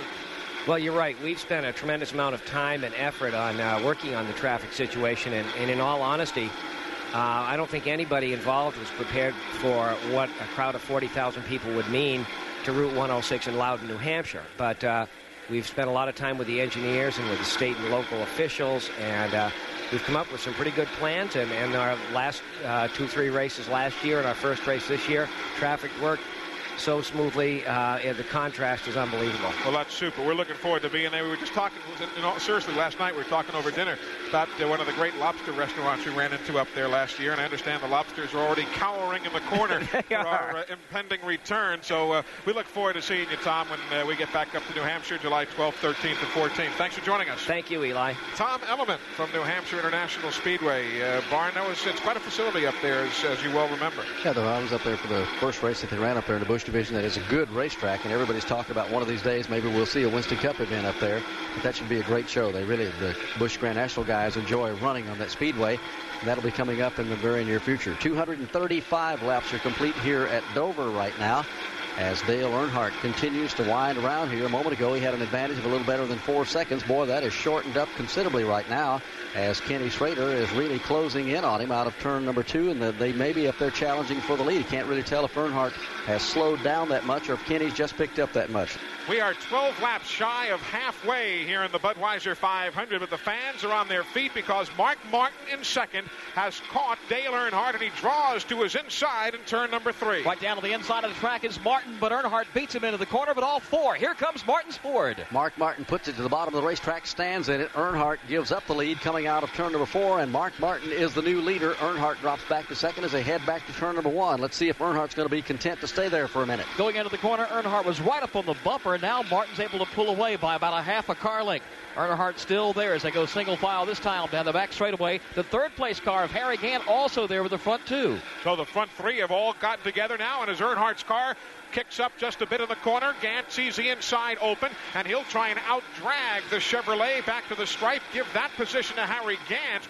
With Earnhardt now back to third. Dick Brooks, what are they saying in Earnhardt's pit? What seems to be the problem? Well, Richard's standing here. Richard, you guys really had him dominated for a while, and now it seems to slow down a little bit. You got it ready to join Eli and Barney for an ice cream break, or you got a problem? He just said it started pushing real bad there about 5 or 6 laps ago. You think it might be a tire problem? It might be. We don't know. Okay, well, he's a little concerned about it. All of a sudden, the car has really gone away on him.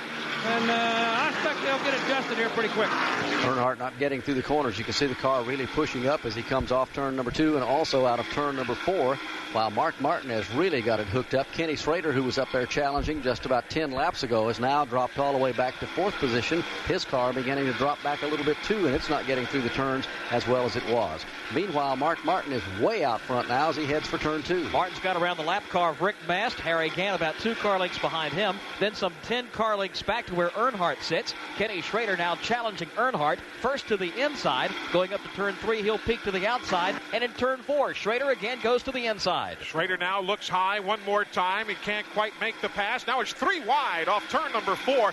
Close quarters racing there with Hutch Strickland to the inside.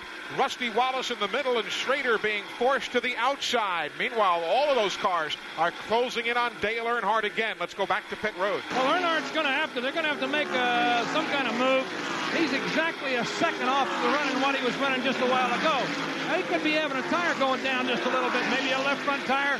That's a little hard to notice, a little hard to tell exactly what's wrong. maybe right front tire. That could, if something happened to it, put him in a wall. So Childers and the crew is out on the wall now. They're prepared to bring him in, which feels a very good move. He has slowed down a second a lap. Earnhardt heads over to turn number 3. Meanwhile, Kenny Schrader eases on around. Now here goes Ernie Irvin around him. Let's see if Earnhardt comes off the corner this time and heads for pit road, and indeed he will. Peels off the banking in turn number 4, and Dale Earnhardt is about to bring the Goodwrench car to the attention of Richard Childress and the crew. Let's follow that pit stop. Well, he's coming in. He's going to make a nice stop. He stopped in his area. Didn't slide through it or nothing. They are going to change all 4 tires. They've got the right sides off and back on already. They've got the left sides loose, and they're full of gas. So now they're jacking up the left side to take them off. I don't see anything wrong with either one of the front tires from here, but sometimes just 5 or 6 pounds of air pressure will make a difference. Could make a difference in a second or so.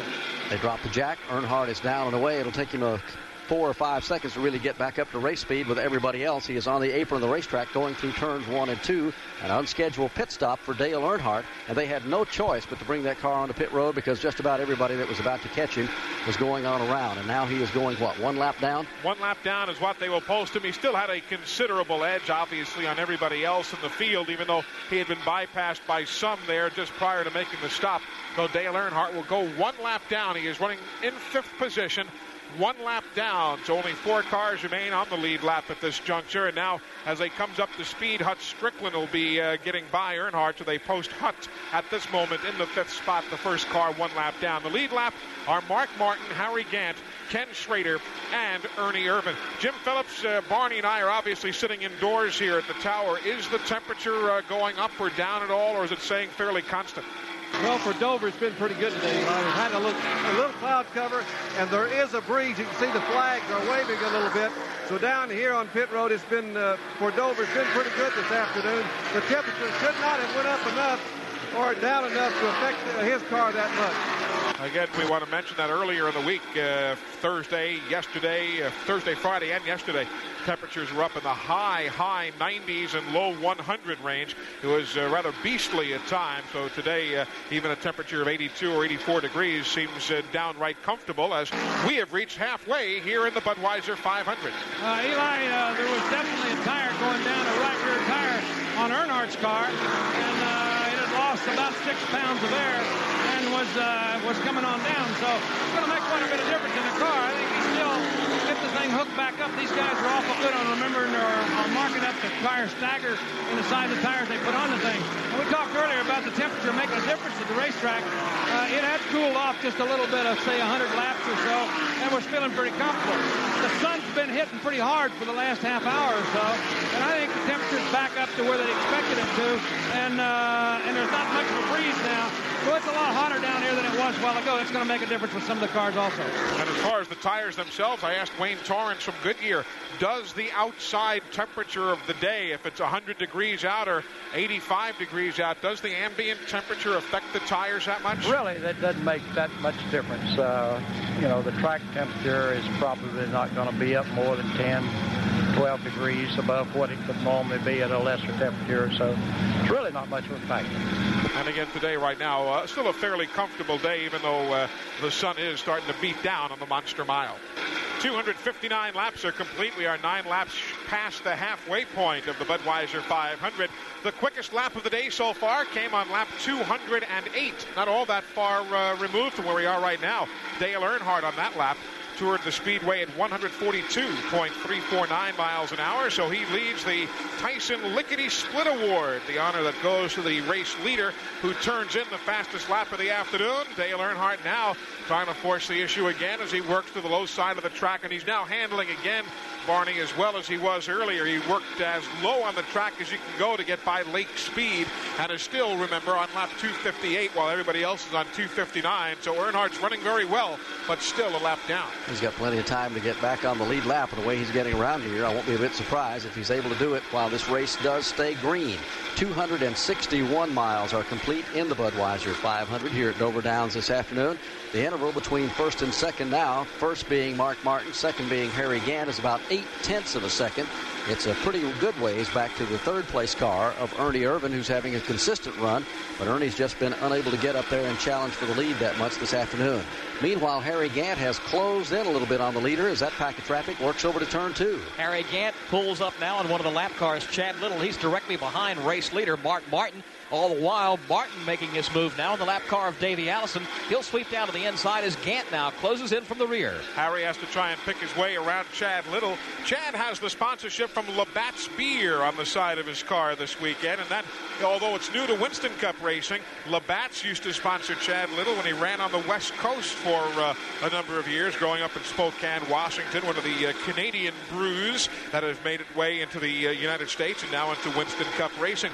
While we have a chance here on lap 263, the running order remaining unchanged. A quick look at the scoreboard as to racing that took place in Winston Racing Series action over the weekend. Old Dominion Speedway in Manassas ran last night. They had a 100-lapper for the late model stock cars. Eddie Johnson of Ashland, Virginia, got the win over Dickie Boswell and Charlie Ford. Lanier Raceway in Gainesville, Georgia, ran last night. Mike Love got the win, and Debbie Lunsford finished second. They are husband and wife, so Mike Love gets the victory. Debbie finishing second. Mark Miner was third. Mark's out of Douglasville, Georgia. The other action scheduled last night of note, the Florence I-95 Speedway.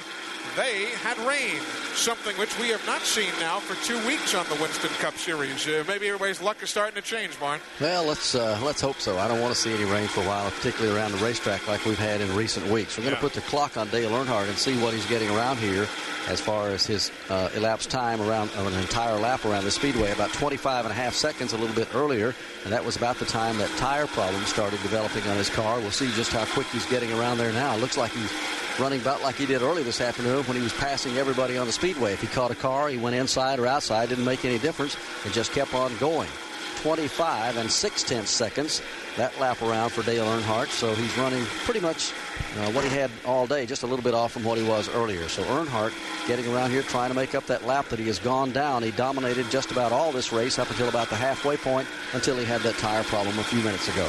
This is a very critical portion of the Winston Cup schedule. Critical because it really taxes the racing teams to the fullest. From last week in Charlotte, here now in Dover, Delaware, next weekend in Northern California, the week after that in Middle Pennsylvania, the week after that in Central Michigan, the week after that in Florida, back at Daytona Beach.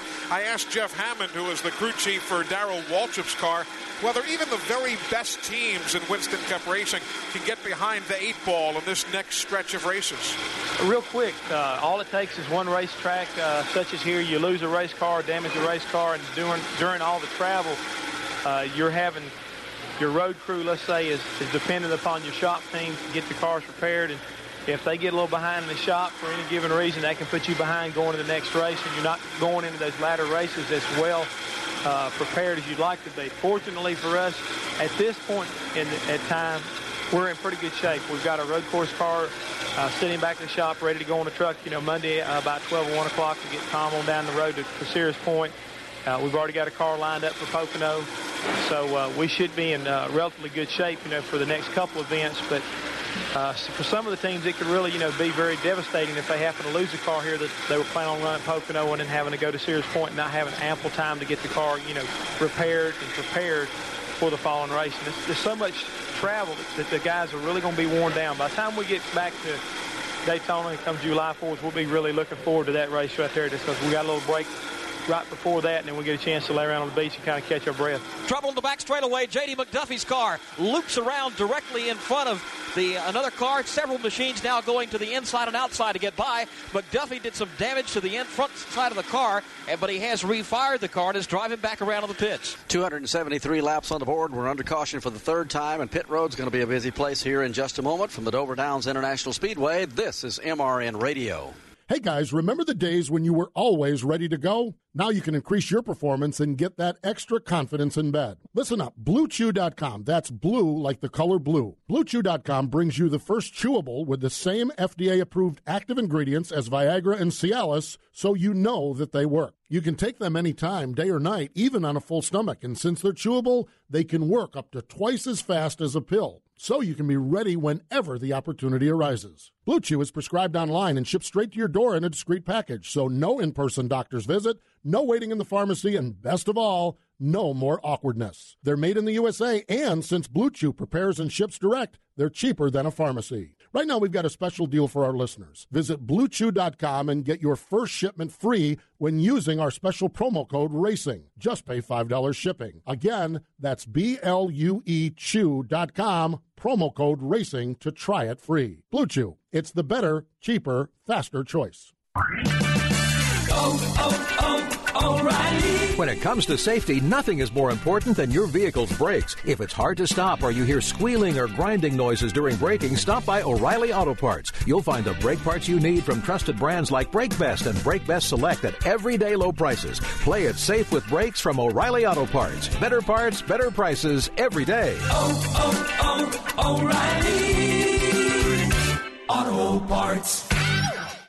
The 4 cars on the lead lap have already made their pit stops. Mark Martin, Harry Gant, Ernie Irvin, and Ken Schrader. Now the other cars that are running a lap or more down are on the pit lane. One other car we haven't talked about, in addition to the J.D. McDuffie spin, and he has made it around to the pit lane all right, is Lake Speed. He had slowed on the racetrack, and the hood is now up on that car. Let's catch you up on the pit stops and the Lake Speed situation. Jim Phillips. Well, it's a carburetor problem for Lake Speed, our second of the day. It seems though that one of the seats jammed in the carburetor. It's not idling right. Terry Labonte is on pit road for service, getting 4 tires and gasoline. Rick Mast is in, 4 tires and gasoline for his machine. Jimmy Spencer, Derek Cope, Little, Bill Elliott, Joe Rutland, Sterling Marlin, Davey Allison, Richard Petty, Ted Musgrave, Bobby Hamilton are all getting service, 4 tires and gasoline. Dick Brooks. Well, Earnhardt was in and then got his car serviced. They went back out on the racetrack. Rick Wilson was the quickest car actually in and back out. And just about everybody else. Ricky Rudd was in. They got 4 tires on his car, so it was regular routine tire stop. The 4 cars that made their stop a moment ago that were on the lead lap and came off pit road as the race out of the pits was won by Mark Martin, so he will remain as the leader here in the Budweiser 500. Harry Gant got out second, so Gant moves up into the number 2 spot. Kenny Schrader is now running third, and the 4th place car is being posted as Ernie Irvin. Right behind him will ride Dale Earnhardt. 275 miles complete in the Budweiser 500. J.D. McDuffie, I believe, took his car to the garage area. Let's check in there and see if that is where he took the car for sure. Indeed it is, Barney, and J.D. McDuffie is out of his car and sitting here in a cool now inside the garage area. A short day, J.D. Yeah, I got tapped coming out the second turn there, and I hit the inside and the outside wall, so we out for the day. You're out for the day, but you've been chasing all the Winston Cup races all season long. This is the second one you qualified for, and you had a good run going while it lasted. Yeah, it was running pretty decent there. We were just trying to finish, but we got in trouble, so. So he's been here before, and he'll be back again. Good luck, J.D. McDuffie. Oh, yeah, we'll be back. Tough luck for J.D. Did have a pretty good run going here and spun out going out of turn number 2. Did quite a bit of damage to the race car and is now taking it to the garage area. He'll join Bobby Labonte, Brett Bodine, Michael Waltrip, and Dale Jarrett as the other cars that are out. Meanwhile, on the flag stand, Doyle Ford gives the field the indication 1 more lap and this race will go back to green. And in that moment, we'll also see some members of the Quaker State team run across the racetrack with Brett Bodine having retired the car for the day. The MRN crew will be voting the Peak Antifreeze Cool Move of the Race Award a bit later on this afternoon. $500 on the line for the folks at Peak and MRN for the team making the particularly cool move today. Barney, while I remember, I do want to take a second here to extend condolences to the family of Leo Waters. A lot of the folks up in this portion of the country and many folks in racing knew Leo, a mainstay on the NASCAR Modified Series. He was the chief steward and prior to that the assistant chief steward at Stafford Motor Speedway in Connecticut. Leo had a heart attack and passed away earlier in the week, and all of us here at MRN want to extend our condolences to the family and friends of Leo Waters. He was a nice guy, a very special guy, and he will be missed. Those sentiments are expressed from the Winston Cup garage area from all the folks down there also.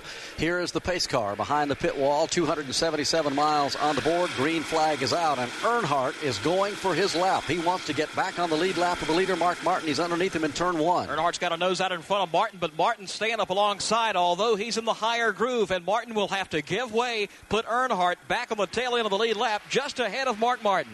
So Dale Earnhardt back on the lead lap now, and he'll begin to pull away by a car length and a half, 2 car lengths and more. Only 4 cars, now 5 on the lead lap, with Dale Earnhardt having reassumed that position. Kenny Schrader and Ernie Irvan have a pretty good battle going for 3rd spot in the middle of traffic. Irvan will have to give way. He goes in a little bit too high, and Schrader's got it hooked up down low. Plus, cars are right up on his tail. Rusty Wallace and Ricky Rutter there. So Irvan will lose yet another spot going back to turn 3. Ernie went just a little bit high in turns 1 and 2. It's going to cost him a position. Meanwhile, Dale Earnhardt, who is back on the tail end of the lead lap, is really getting it done. Mark Martin tried to not let him get too far away. Mark's within 3 car lengths behind him. Mark is the leader as they work back to turn 2. Mark's trying to shut down the distance now between himself and Earnhardt, as Earnhardt is trying to get away. About 2, maybe 3 car lengths separating the 2 here on the back straightaway as they head for 3. As they go up into the corner, everyone holds their positions. Ernie Irvan trying to get closer to Schrader, but with Rusty Wallace between those 2 cars, Ernie has to back off one more time. Mark Martin is hanging with Dale Earnhardt. Earnhardt got his lap back, but he's not able to pull away now after pulling off by about a car length and a half or so earlier. Now Earnhardt can't really leave Mark Martin behind him. 2 cars still together here on the back straightaway. Meanwhile, 3rd place, Harry Gant, finally gets around one of the slower cars that was holding him up, the Alan Kowicki machine. He's bypassed that car and is now closing in on another lap machine, that of Hut Strickland. Harry Gant's having a good, solid run here today, but nobody's been in the ballpark with Dale Earnhardt. At least for the first half of this race, he has had the dominant car most of the day. But for the moment, as Eli Gold pointed out a moment ago, Mark Martin is able to hang with him this time. Dale got around him, but that's about all he's being able to do is stay a couple of car lengths ahead. 281 miles are complete. Mark Martin is the leader in the Budweiser 500. Harry Gant is the number 2 car, riding 3rd right now. That will be Kenny Schrader. In 4th position is Ernie Irvan, and 5th right now is Dale Earnhardt. All those cars are still on the lead lap, although Earnhardt is on the tail end of it. The 6th place car right now is Hut Strickland. A good solid run for Hut here today also. 7th being posted Morgan Shepherd. 8th will be Darrell Waltrip. 9th right now, Jimmy Spencer, and rounding out the top 10 is Alan Kulwicki. While the race works in its middle stages here, and there will be, at least for the moment, no change in the running order, let's update everybody, Barn, on some of the news that has taken place this week. One of the bigger stories is the fact that we told you that Kenny Wallace, after this day, will be returning to the Busch Grand National Series. He'll get back into the regular car, the Cox Wood Preserving Machine, to chase down the Busch Series Championship. Next week, Tommy Kendall, the road racing standout from La Cañada, California, will be driving the mellow yellow Pontiac, replacing the injured Kyle Petty on the road course. Then, when the series gets back east to Pocono, Pennsylvania, Bobby Hillen will be driving the car, and he will drive for the remainder of the injury period of Kyle Petty. Hillen leaves the Moroso car, and Buddy Baker will drive the Moroso machine for the 6 or 7 events that they plan to run for the remainder of the year. But I asked Bobby Hillen yesterday how the deal with Mellow Yellow Racing and Sapco, Felix Sabates, came together, because it's a great opportunity to really show your ability. That's definitely what I'll be looking at. There's a lot of things going into that deal. I'm going to be substituting for Kyle Petty, and I'm going to be doing the best job I can do for Kyle and for Gary Nelson and Mellow Yellow and Felix. And they've got a really top-notch organization, and I just feel like if I go in there and race as hard as I can race and bring everything that I have to the table, then we'll run up front, and I think that we'll win a race. I mean, I definitely think we'll win a race. So Bobby Hillen will take over driving the Mellow Yellow Pontiac at Pocono. A couple of other items. The Derek Cope team had some changes this week on crew members. Brad Parrott left that team, as did Greg Whitcomb. He is the son of the owner, Bob Whitcomb. He has gone on to pursue other opportunities. And Bob Tomlinson will come over effective Monday, effective tomorrow. He will leave the Cale Yarborough Motorsports entry to become the business manager, the day-to-day operations man for the Purolator Chevrolet. So a few folks moving around. That brings you up to date on the news from the Winston Cup scene. 207 miles remain in this Budweiser 500 here at Dover Downs. Pit stop for the Snickers Buick. Rick Wilson, who had been running with the leaders all day, then had the extended stay on the pit lane for a carburetor problem earlier. He's back in. Dick Brooks. Well, they're sitting there working on the car, looking at the car. Looks like a NASCAR official holding them with something there. I'll have to go down and find out what's the matter. Rick Wilson had a pretty good day going, but he's had to spend the extended time on pit road. Has hurt his chances of any kind of a top 10 finish here this afternoon. 294 miles complete in the Budweiser 500 for the day. This race been pretty well strung out for the most part. Earnhardt dominated the early going and all the way through the first half of it. As a matter of fact, Earnhardt was the car to beat. He just drove away from everybody by as much as 4 or 5 seconds at a given time. Now, Earnhardt, for the moment, has got himself back on the tail end of the lead lap. Mark Martin is about a car length and a half behind him. Dale had pulled away by about 4 or 5 car lengths on that restart when he got his lap back a moment ago.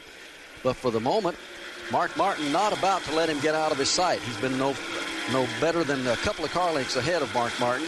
Meanwhile, as Mark looks back, Harry Gant is beginning to close the gap between himself and the leader out of turn 2. Gant's chopped it down to about 5 car lengths now as he continues to close in here on the back straightaway. Martin is working on Earnhardt, got right up on his bumper a couple of times here several laps ago. Looked like he was going to go ahead and try to put Earnhardt back down off the lead lap, but now he's kind of dropped back by about a car length and lets Earnhardt hold his spot there for the time being. But again, he's certainly keeping him in sight. Both taking identical lines to the low part of the speedway, while Harry Gant still maintains his spot 3, maybe 4 car lengths behind Mark Martin. All single file here in the backstretch.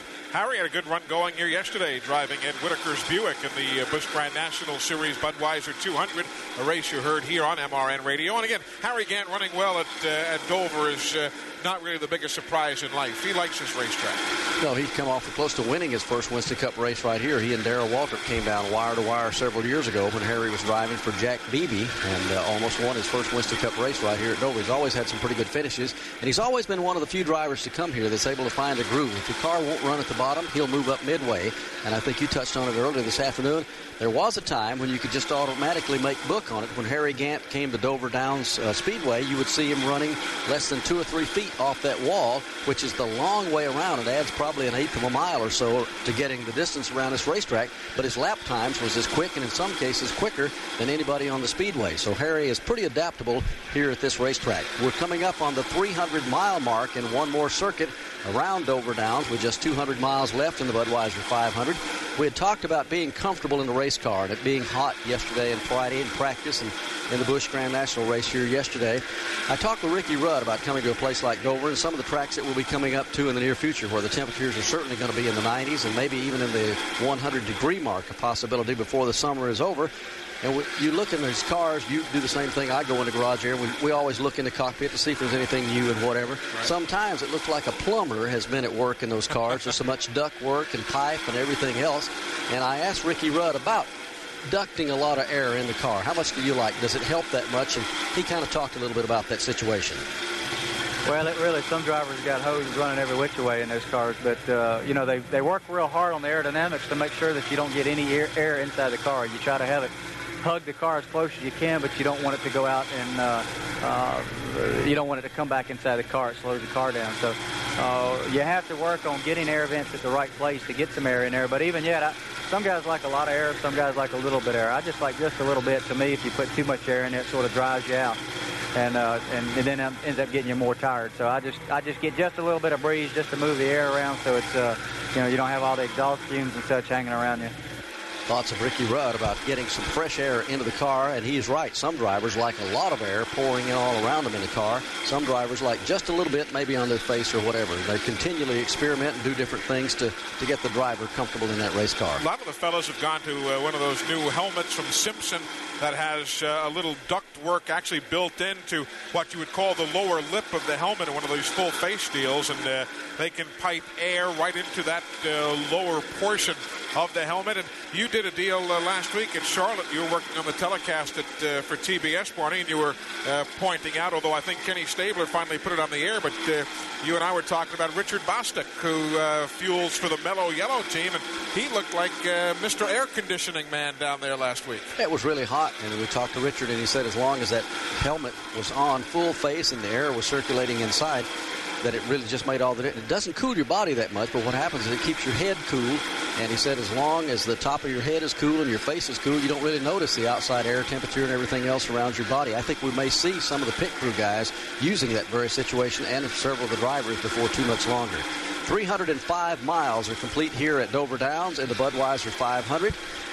Mark Martin continues to lead Harry Gant, Kenny Schrader, And Ernie Irvin and Dale Earnhardt will comprise the top 5. They are all on the lead lap. Eli Gold alongside Barney Hall. We've got Joe Moore covering the action of the turns today. Dick Brooks and Jim Phillips are on pit road. Gary Montgomery is our man in the garage area. Our engineer is Harry Howard. Next weekend, to remind you again, Sears Point International Raceway. I'm looking for, number one, it's beautiful country out there. And although for us, Barney, we were talking earlier this morning, from our location at Sears Point, we can't see all the way around the racetrack. It is still, nevertheless, a unique approach for Winston Cup racing, and it's always interesting to see how these fellows, each time they go to a road course, seem to improve. The more they get familiar with a place, we've seen it at Watkins Glen also, the better the racing gets to be. There is some good racing out there. There really is. And it's such a challenge for the drivers, but it seems like, I know you did a piece on it this weekend, and we were talking about it earlier. I did not realize that since 1988, Rusty Wallace and Ricky Rudd have won all the road course races. I just didn't realize. I knew they'd both run well and won on them, but I didn't realize that between the two, they just kind of cut everything up. They really have, and that's next weekend. Sears Point hosting the Banquet Foods 300. Our broadcast will be at 2:45 Eastern Time next Sunday afternoon. Looking ahead, June the 16th, we will be at the Pocono International Raceway. The Mattiolis will be welcoming everybody there for the Champion Spark Plug 500. June 23rd, the Miller 400 at Michigan International Speedway. July the 6th, the Pepsi 400 at Daytona International Speedway. Then also in the month of July, we'll be at Pocono, Pennsylvania for the Miller 500, July 21st. July 28th, the Die Hard 500 at the Talladega Superspeedway. And in August, we'll be at Watkins Glen, New York for the Budweiser at the Glen. That's August 11th. Also in the month of August, the 18th, the Champion 400 at Michigan International Speedway. And then August 24th, the Busch 500 at Bristol. Harry Gant's going after the lead in turn 3. Gant's down to the inside of Mark Martin. Martin was forced high trying to lap the Dale Earnhardt car as he went high in the banking in turn 2. Gant dove down low, but now Martin's back out in front. Mark had decided he was going to put Earnhardt a lap down. He got alongside him coming down the front straightaway and went off into turn 1 probably a little bit harder than he meant to. The car kicked up. Harry Gant took advantage of it, got alongside, but it kind of all balanced back out. Now Joe Moore, Martin is back in the lead. All nose to tail this time. Once again, Earnhardt directly in front of the race leader, Mark Martin, and Gant right behind him as they head to turn 4. The fourth place runner is Ernie Irvin. He is the length of a straightaway behind these three cars. Here goes Martin now to the outside of Earnhardt at the start-finish line. They'll draw even in turn number 1. Martin's going to try and put him a lap down, and he may lose the lead again in the process. Same thing that happened last time. Gant takes a low line off the corner. Here's Martin now swerving to get back in between Dale Earnhardt and Harry Gant. Martin saves it again. I still say Dale Earnhardt is the best in the business in a situation like this. He'll let off just a little bit in the straightaway to make you think you're going to do what you want to do, which is put him a lap down in this case, and then going off into the corner, he'll get back in that throttle, make you run in there a little bit harder than you want to, and sometimes you'll get the car completely crossed up, and Mark almost did that a time or two. Now Mark's in trouble with Harry Gant. Gant dives down to the inside of the racetrack, pulls up alongside Mark Martin. Martin is stronger, though, getting into the corner ahead of Harry Gant. All he needs to do now is close down in front of Gant. Harry trying to stay right there. This is the best an Oldsmobile has run at this racetrack in a long, long time. As a matter of fact, Oldsmobile is the last of the car makers currently in Winston Cup racing that has never visited Victory Lane here at Dover. Never has an Oldsmobile won a race here. For the moment, though, it is an Oldsmobile showing the way as Harry worked hard to make the pass on Mark Martin. And in the process of all that went on there the last few laps, Earnhardt may have created something else. If you can get Harry Gant and Mark Martin to battling each other, that's going to allow Dale to pull away from those two and maybe get himself in a little better position to get back up there and win this race, or even see those two get together and wrinkle up a little sheet metal. Maybe they've realized that all of a sudden as they work back to turn 3. Harry Gant's closing it down on Earnhardt momentarily. He had jumped away from those two for a while, but now Gant is right up on Earnhardt's bumper. Harry Gant closing in on the rear deck of that black and white machine. Earnhardt goes to the inside. Gant takes his car to the outside, but Earnhardt's car gets wide again in the corner. Perfectly legal. Dale is a tough man to get around, and Gant has to settle back. in single file. It was close call racing seconds ago, Joe, for Derek Cope in front of you. He thought, I think, for a moment about trying to go 3 wide on that back straightaway, but when it narrowed down to 48 feet wide, he decided to back off. Derek's had some problems all afternoon getting off turn number 2. Several times his car has wiggled a bit coming off the corner. He's experimented up on the outside of the track coming off turn 2, a place most drivers haven't dared go. It's worked most of the time for Derek Cope, but you're right, that particular time it was a close call for him. Derek, last week when he finished 12th in the Coca-Cola 600, he passed the $1 million mark in career Winston Cup earnings. That came last weekend at the Charlotte Motor Speedway. And another retiree from the action right now. Jim Phillips is with Mickey Gibbs. They've pushed his car behind the wall. Mickey Gibbs, you're behind the wall. What's wrong? Well, we're not really sure, Winston. Something on the steering's gone foul on this thing. The steering wheel's like a half a turn off right now, and the wheels are straight, so something's got loose in the steering. So Mickey Gibbs, they're going to try to work on it, get him back in.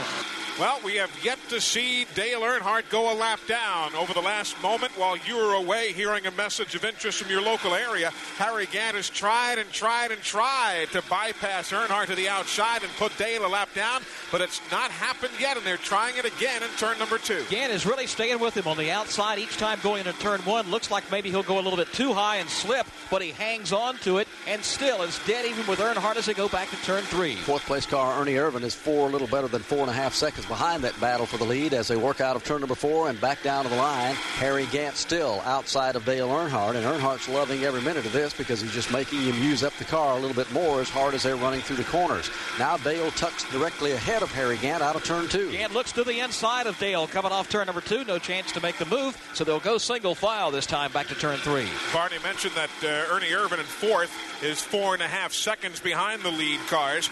Kenny Schrader, who's running 3rd, is 2 9/10 seconds back. Now as they come across start-finish to put lap 329 on the board, Harry Gant thought about making an inside move on Dale Earnhardt, but couldn't pull it off as they're back in the corner. I think he's tired of riding on the outside and decides maybe he can do it down on the inside. Again off turn 2. Gant peeks down underneath Earnhardt. No chance to make the move. This time he swings out wide and again pulls alongside. Earnhardt will give him the outside lane, but he's not going to give him the inside lane. If he can get a position on him going into the corner, Harry Gant can get underneath Dale. He's got a shot to put him a lap down, but it's going to be awfully hard to do it on that outside because Earnhardt can make him go high coming out of the corner, really bind that car up through the turn. They're back out of turn 2. This is some of the cleanest racing you'll ever see. For the last 15 laps have been running side by side. They haven't touched yet. Again, back to turn 3. Earnhardt down low. Gant taking that higher line. Mark Martin just waiting for one of the lanes to open up. Now, if you're just joining us, this again is not the battle for the lead. It is a battle for Harry Gant to put Dale Earnhardt a lap down. Earnhardt earlier today had a lead that seemed insurmountable. He was up by 16 and 17 seconds on the rest of the field. Then he had a tire that began to lose air. That brought him back with everybody else, and since then, Earnhardt has struggled first to get back on the lead lap, and now to try and stay there. Gant again trying him here at start-finish, and Earnhardt got squirrely coming off the number 4 corner. They might have made a little contact coming out of turn number 4. The two cars bobble just a little bit, and Harry Gant is suddenly gone, and Earnhardt finds himself a lap down, and now Gant pulls away by 4, make it 5 car lengths. Gant's getting away from him here on the back straightaway. Now Earnhardt has to worry about Mark Martin. He goes to work on the Chevrolet, taking up to the outside of the racetrack. Mark Martin, the second-place car, now also getting by Earnhardt. The way Martin's been running, though, once he gets clear sailing, I don't think Earnhardt will stay with him right now. I might totally be wrong, certainly, but Martin's got the run going on the outside, and Earnhardt is going to try and stay with him, but it's going to be tough as they come off turn 2. Dale's got it hooked up there on the bottom of the racetrack while Martin struggles on the outside. The nose of Martin's car is out in front about halfway down this back straightaway. Into turn number 3 again, Earnhardt pulls even with him. I think more than the concern of keeping Earnhardt underneath Mark Martin, Mark takes a look ahead and sees what a big gap right now is suddenly developing between himself and the first-place car of Harry Gant. While he and Earnhardt are going at it door to door, Gant is driven away now by a full 2 seconds. They're back in the backstretch. Harry Gant's all alone. Still the battle going on as Mark Martin's trying to clear the machine of Dale Earnhardt. Those two still race side by side back to turn 3. Directly behind them, the Ted Musgrave car, and he's staying right up with Martin. I remember that Schrader was 2 9/10 seconds back, and Ernie Irvin was 4.5 seconds back before. Well, now while Gant pulls away, Schrader and Ernie Irvan are within just car lengths of that second-place car, Mark Martin. So Martin has his hands full with Earnhardt, also has to start checking the rear-view mirror with Schrader and Irvan closing in while Harry Gant pulls away. 337 miles complete in the Budweiser 500. Harry Gant is a leader by a healthy margin now. He has a little better than a half a straightaway on the second-place car, which currently is Mark Martin. He had still been locked up there, and Martin may lose that second spot. Kenny Schrader gets underneath him going off into turn number 3. They'll race side by side across the start-finish line, heading back into turn number 1. As Eli mentioned a few moments ago, Martin was so busy trying to lap Dale Earnhardt, he wasn't looking back. Schrader now has moved by as Martin goes way up the banking. Martin now to lose another spot. Ernie Irvan pulls up to the inside of him at the back straightaway. Ernie Irvan staying to the low side of the racetrack, and Barney and I are just sitting here talking among ourselves. He might just have gotten those tires way hot as he climbed the banking, as Joe Moore told everyone. When he goes off into that corner, and Dick Brooks, you've driven this racetrack here, so you can probably attest to this a little bit. When you put that car in a bind all the way through the corner in both ends of this racetrack, lap after lap, those tires will give up a little bit, will they not? Well, there's no question about it, Barney. Those guys were, with Gant and Earnhardt running the way they were Earnhardt running down on the inside, and he started smoking the rear just a little bit. So he was having to bind his car down to stay under it.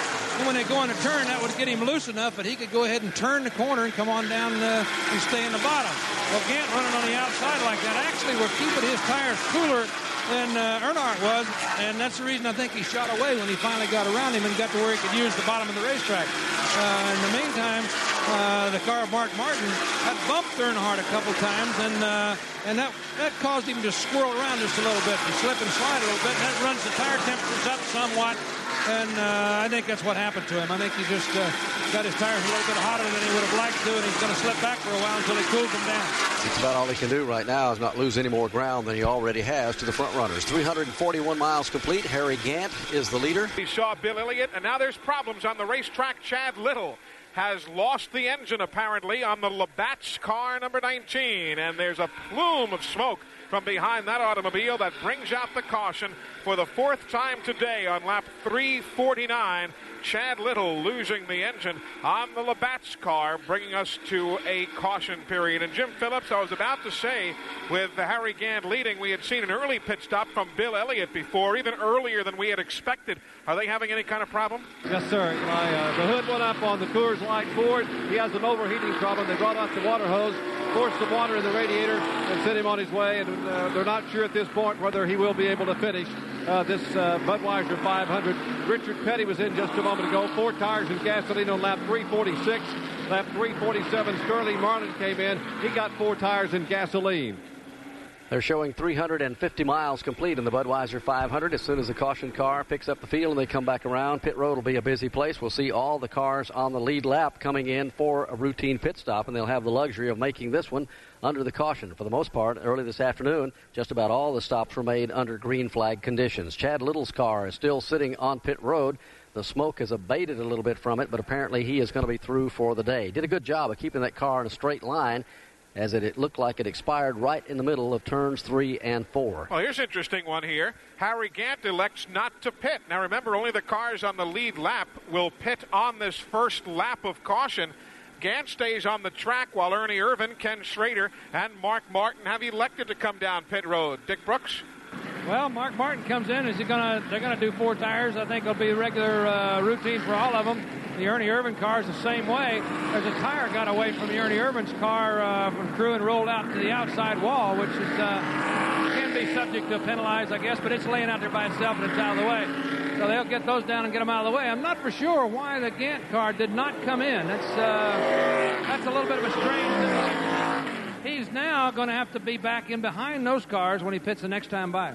So that's going to cost him track position, plus he's going to be having to pit with all the other cars that are at least a lap down will be on pit road. It's going to be a little bit more crowded this time. 351 miles are on the board. Let's see what Harry does this time as the pace car brings him up into turn number 4.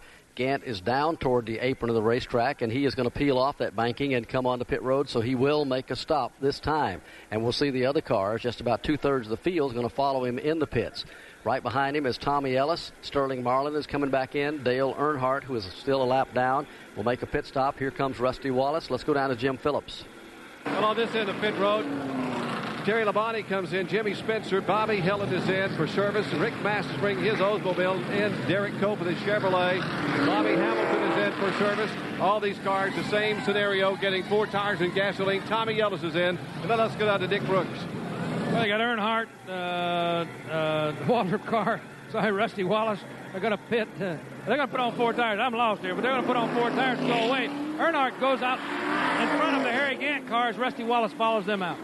So Harry Gant is going to not really lose that much distance on the racetrack, but apparently there could have been a mix-up or something. We'll maybe check on that. It would be interesting to know why Harry did not elect to pit when he could have just a moment ago. 352 laps complete from the Dover Downs International Speedway. This is MRN Radio. Citywide to countryside, whatever you drive, wherever you go. Hercules Tires has the value, selection, and industry-leading warranty to get you there, no matter where the road takes you. To learn more, visit HerculesTire.com. Hercules Tires, ride on our strength. Grunt style. The American fighting spirit is in everything we make. We are 500 patriots and veterans strong, bringing clothing manufacturing back to the United States of America. Always moving forward, never retreating, never giving up. We are Grunt Style, and this we'll defend. Get yours at gruntstyle.com. Here at Dover Downs International Speedway, pit stops continuing for some. Bill Elliott, Ted Musgrave on pit lane. Others have come and gone. Chad Little's car, though, is still sitting in his pit stall. The car sponsored this week by Labatt's Beer, and Jim Phillips is down there. Chad Little, a lot of smoke. What happened? Well, I'm just guessing that something broke in the motor. I felt a little vibration as I got about halfway down the back straightaway, and then just the whole car filled up with smoke, and I was kind of hoping it was someone in front of me, but that wasn't the way. It's too bad, we had a new sponsor, Labatt's Beer and Tyson Foods on the car, and oh well, it's just one of those days. These things happen, and we'll be back next week ready to go. Going back close to home next week. That's right, going home to the road course where I feel a little more comfortable. It's the second time I've been to Dover and the first time in about 3 years, and this is a tough track. I felt good physically, I'm fine. It's just too bad we missed the setup a little bit, and I was struggling all day long, but the Labatt's Tyson Ford, it wasn't that bad. We're looking forward to a good run at Sears Point, though, next week. Thank you. That's Chad Little. He's out of it here this afternoon. Harry Gant has made 3 pit stops during this caution flag. Dick Brooks, is there a problem? Well, the last one was because when he went back out, he went above the line down in the first turn, and they called him back in. The second time, there was a problem on the right side of the tire and stuff. I'm trying to find out what it is. They're getting ready to go back to green flag racing. They'll go at lap 355. The leader is Kenny Schrader. Mark Martin is posted right behind him in the number 2 spot. Ernie Irvin is now up to 3rd, and Harry Gant is still being shown in 4th. Earnhardt is going to be the first car down to the inside, a lap down. Let's see what he does this time to try to get his lap back away from Schrader. Under green, they take off, and Schrader's going to get the jump on him before they hit the corner and kind of shut the door on him, so to speak, before they get to turn 2. Schrader puts it right there at the bottom of the racetrack. Earnhardt pulls up on him, tries to look down to the inside to pull back up and get back on the tail end of the lead lap. The move will not work. So again, Earnhardt behind Schrader, then the lap car, Rusty Wallace, then Hut Strickland. Mark Martin works to the outside, and Ernie Irvin's pulling up on him. But of all those names that Joe just gave you, only Schrader, Martin, Ernie Irvin, and Harry Gant are on the lead lap, but Earnhardt's going to try and get back there if he can. He makes the move this time as Ken Schrader drives in a little bit hard. Earnhardt, right at the bottom of the racetrack, is able to get by Schrader. Now Schrader's got to worry about the lap car of Hut Strickland. They head back into turns 3 and 4. One thing about Earnhardt, he does not hesitate when he catches traffic. He knows exactly what he wants to do. He's one of the few drivers that you watch out there that he's never in doubt about what he's going to do with his car. If there's a hole there and he thinks he can get through it, he just does not hesitate. He goes ahead and makes some kind of a move, and more times than not, it pays off for him. He is back on the lead lap. Meanwhile, the leader's out of turn 2. Kenny Schrader suffering from being in the outside lane. He's lost a spot to Rusty Wallace, again, who's not on the lead lap, but he lost to Ernie Irvin, who is. Mark Martin has gone by Schrader, and now Harry Gant takes the inside line to get by Kenny Schrader. So Harry Gant, after his pit stop rotation of moments ago, now beginning to climb his way back up towards the front of the field as Ken Schrader showed the way there for a while. Ernie Irvin has led. Dale Earnhardt led earlier today. We have seen a number of different leaders, but probably still none was quite as dominating as was Dale Earnhardt in the early to middle stages of the race when he built up better than a 15, 16, 17-second lead on the rest of the field. Don't forget, later today, the members of the media in attendance here at Dover Downs will vote the Goodies Headache Award, the driver or the team, crew chief, whomever, with the hardest luck during the running of today's Budweiser 500 takes home the money from the folks at Goodies Manufacturing. We'll update you on that as our afternoon continues. Now we're on lap 360, 140 laps remain. Ernie Irvin is still the leader. Here he is across the start-finish line. Mark Martin has eased up into the number 2 spot. Harry Gant has worked his way back to 3rd. 4th is Kenny Schrader. 5th is Dale Earnhardt. 6th right now is Hut Strickland. 7th is Morgan Shepherd. In 8th is Jimmy Spencer. 9th is Darrell Waltrip. Rounding out the top 10 is Rusty Wallace. As we take you a little further back, Ricky Rudd will be the 11th place car. Terry Labonte is being posted 12th. Good run for Labonte here today, despite the fact that they've made some unscheduled stops and had a few problems. He's having a pretty solid run. 13th right now is Derek Cope. 14th is Sterling Marlin, and rounding out the top 15 is Alan Kulwicki as the leaders head back to turn 2. Ernie Irvin beginning to feel the heat of Mark Martin, who's really snuck up on him. Martin's got to worry about Harry Gant. He's just inches off his bumper. And then Kenny Schrader follows that line as they go back into turn 3. 3 lap cars directly ahead of the race leaders, Earnhardt, Hut Strickland, and Rusty Wallace. So as those cars hold their positions, Rusty Wallace sees Ernie Irvin right behind him. Rusty being shown in 10th spot. He is 1 lap down. And again, if you're just joining us along the way, Rusty Wallace, they have not finished a race since winning at Bristol back on April the 14th. In that span, they have gone from 5th to 12th in the Winston Cup points. And in the last 4 races, they had a 32nd finish, a 21st, a 26th, and a 22nd, and never did see the checkered flag. So this could be a nice break for that little bit of a problem spell that has been chasing down the Rusty Wallace team. As a matter of fact, I was talking about that with his crew chief, Jimmy Makar, not all that long ago. We were talking about what do you guys do on a Monday morning after an aborted effort on a Sunday afternoon? First thing to do is sit down with everybody in the office and talk things out and figure out what the problems were, and then hash out some ideas of what to do to fix them. Right now, we've got a lot of pieces and parts all over the country being tested and analyzed, and we're coming up with a lot of answers right now. It may not show up tomorrow or the next day, but in the long run, we're going to find out what our problems really were and fix everything, and I think it'll make a lot better race team out of us. And they are right there within the hunt here again today. Granted, a lap down, but not all that far behind, with a shot at getting back on the lead lap. If they can get by another car or two here before the day is over. I don't think there's a more dedicated race team to having total perfection in a team than that group of guys in Rusty's shop down in Charlotte, North Carolina. 365 miles are complete in the Budweiser 500. Dale Earnhardt is still in a position to win this race, very much so. He is on the tail end of the lead lap right now. This is about the 2nd or 3rd time this afternoon that he's been able to unlap himself and get back up there after having a tire problem about midways through the race. Since that time, he's had to play catch-up, and so far he's been able to get back on the lead lap, but that's about all he's been able to do, as he's not been able to take advantage of the caution flags to get himself in a position to pull right in behind the leaders. If he ever does, I got a feeling he's going to be the man to deal with again. As they work out of turn number 4, Ernie Irvin is the leader. Mark Martin just 2 car lengths behind. About a car length and a half back to the 3rd place car of Harry Gant. Some pretty tight racing at the front of the pack over in turn 2. So far, no stepping out of line. Everyone staying single file. Irvin, of course, hoping to try to track down the car of Dale Earnhardt. He's separated from Earnhardt now by about 10 car lengths, plus the lap car of Hut Strickland as they go back to turn 4. Just looking at Rick Mast's car coming by us, a right look, I don't know if it's right rear. It looks like it is. Look, he must have smudged the wall somewhere because the sheet metal is crunched in just a little bit on Rick Mast's Skoal Classic Oldsmobile. And here he comes now, as a matter of fact. He must have just brushed the wall a lap or two ago because the right rear began to smoke. And as he came by us, we were able to see the smudge marks. He's coming to the attention of the crew. Jim Phillips. Well, they're going to work on the right rear quarter panel. He just got the rear end out of shape a little bit. They're going to try to peel that sheet metal off. And Sidney back on his way. They give him the go sign. So it's taking a hammer handle and going around and trying to get the sheet metal away from the tire on the right rear.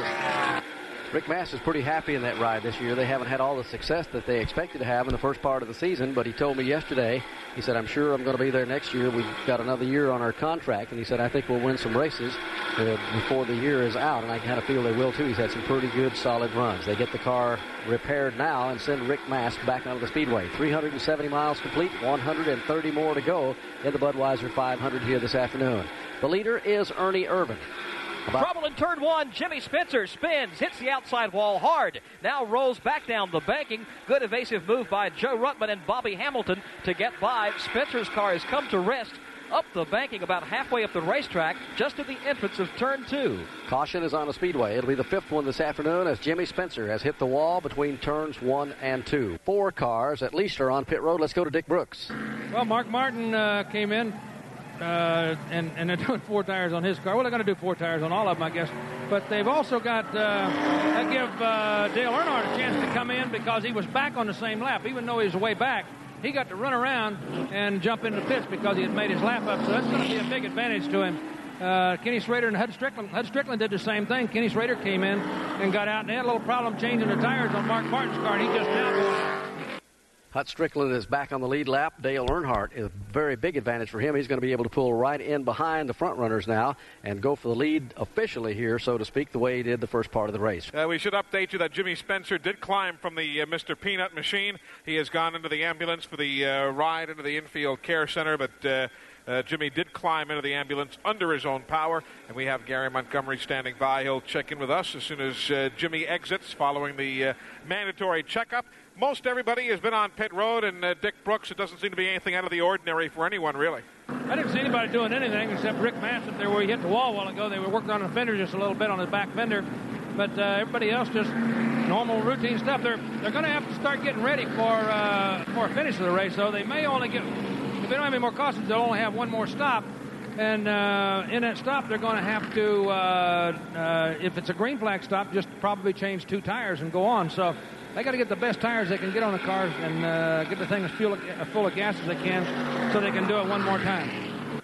So we continue under caution. A chance for us to remind you that the Trans-South Financial Corporation, the folks at Trans-South, they're again asking you to participate in the Dash for the Cash contest. And heck, you don't have to ask me twice to be part of it because it's a chance to win $5,000 a couple of different times yet this year. And it's also a chance for you to win the use of a 1992 Ford Explorer. You can pick the winner of the Die Hard 500 at Talladega on July the 28th or the Mellow Yellow 500 in Charlotte on October the 6th.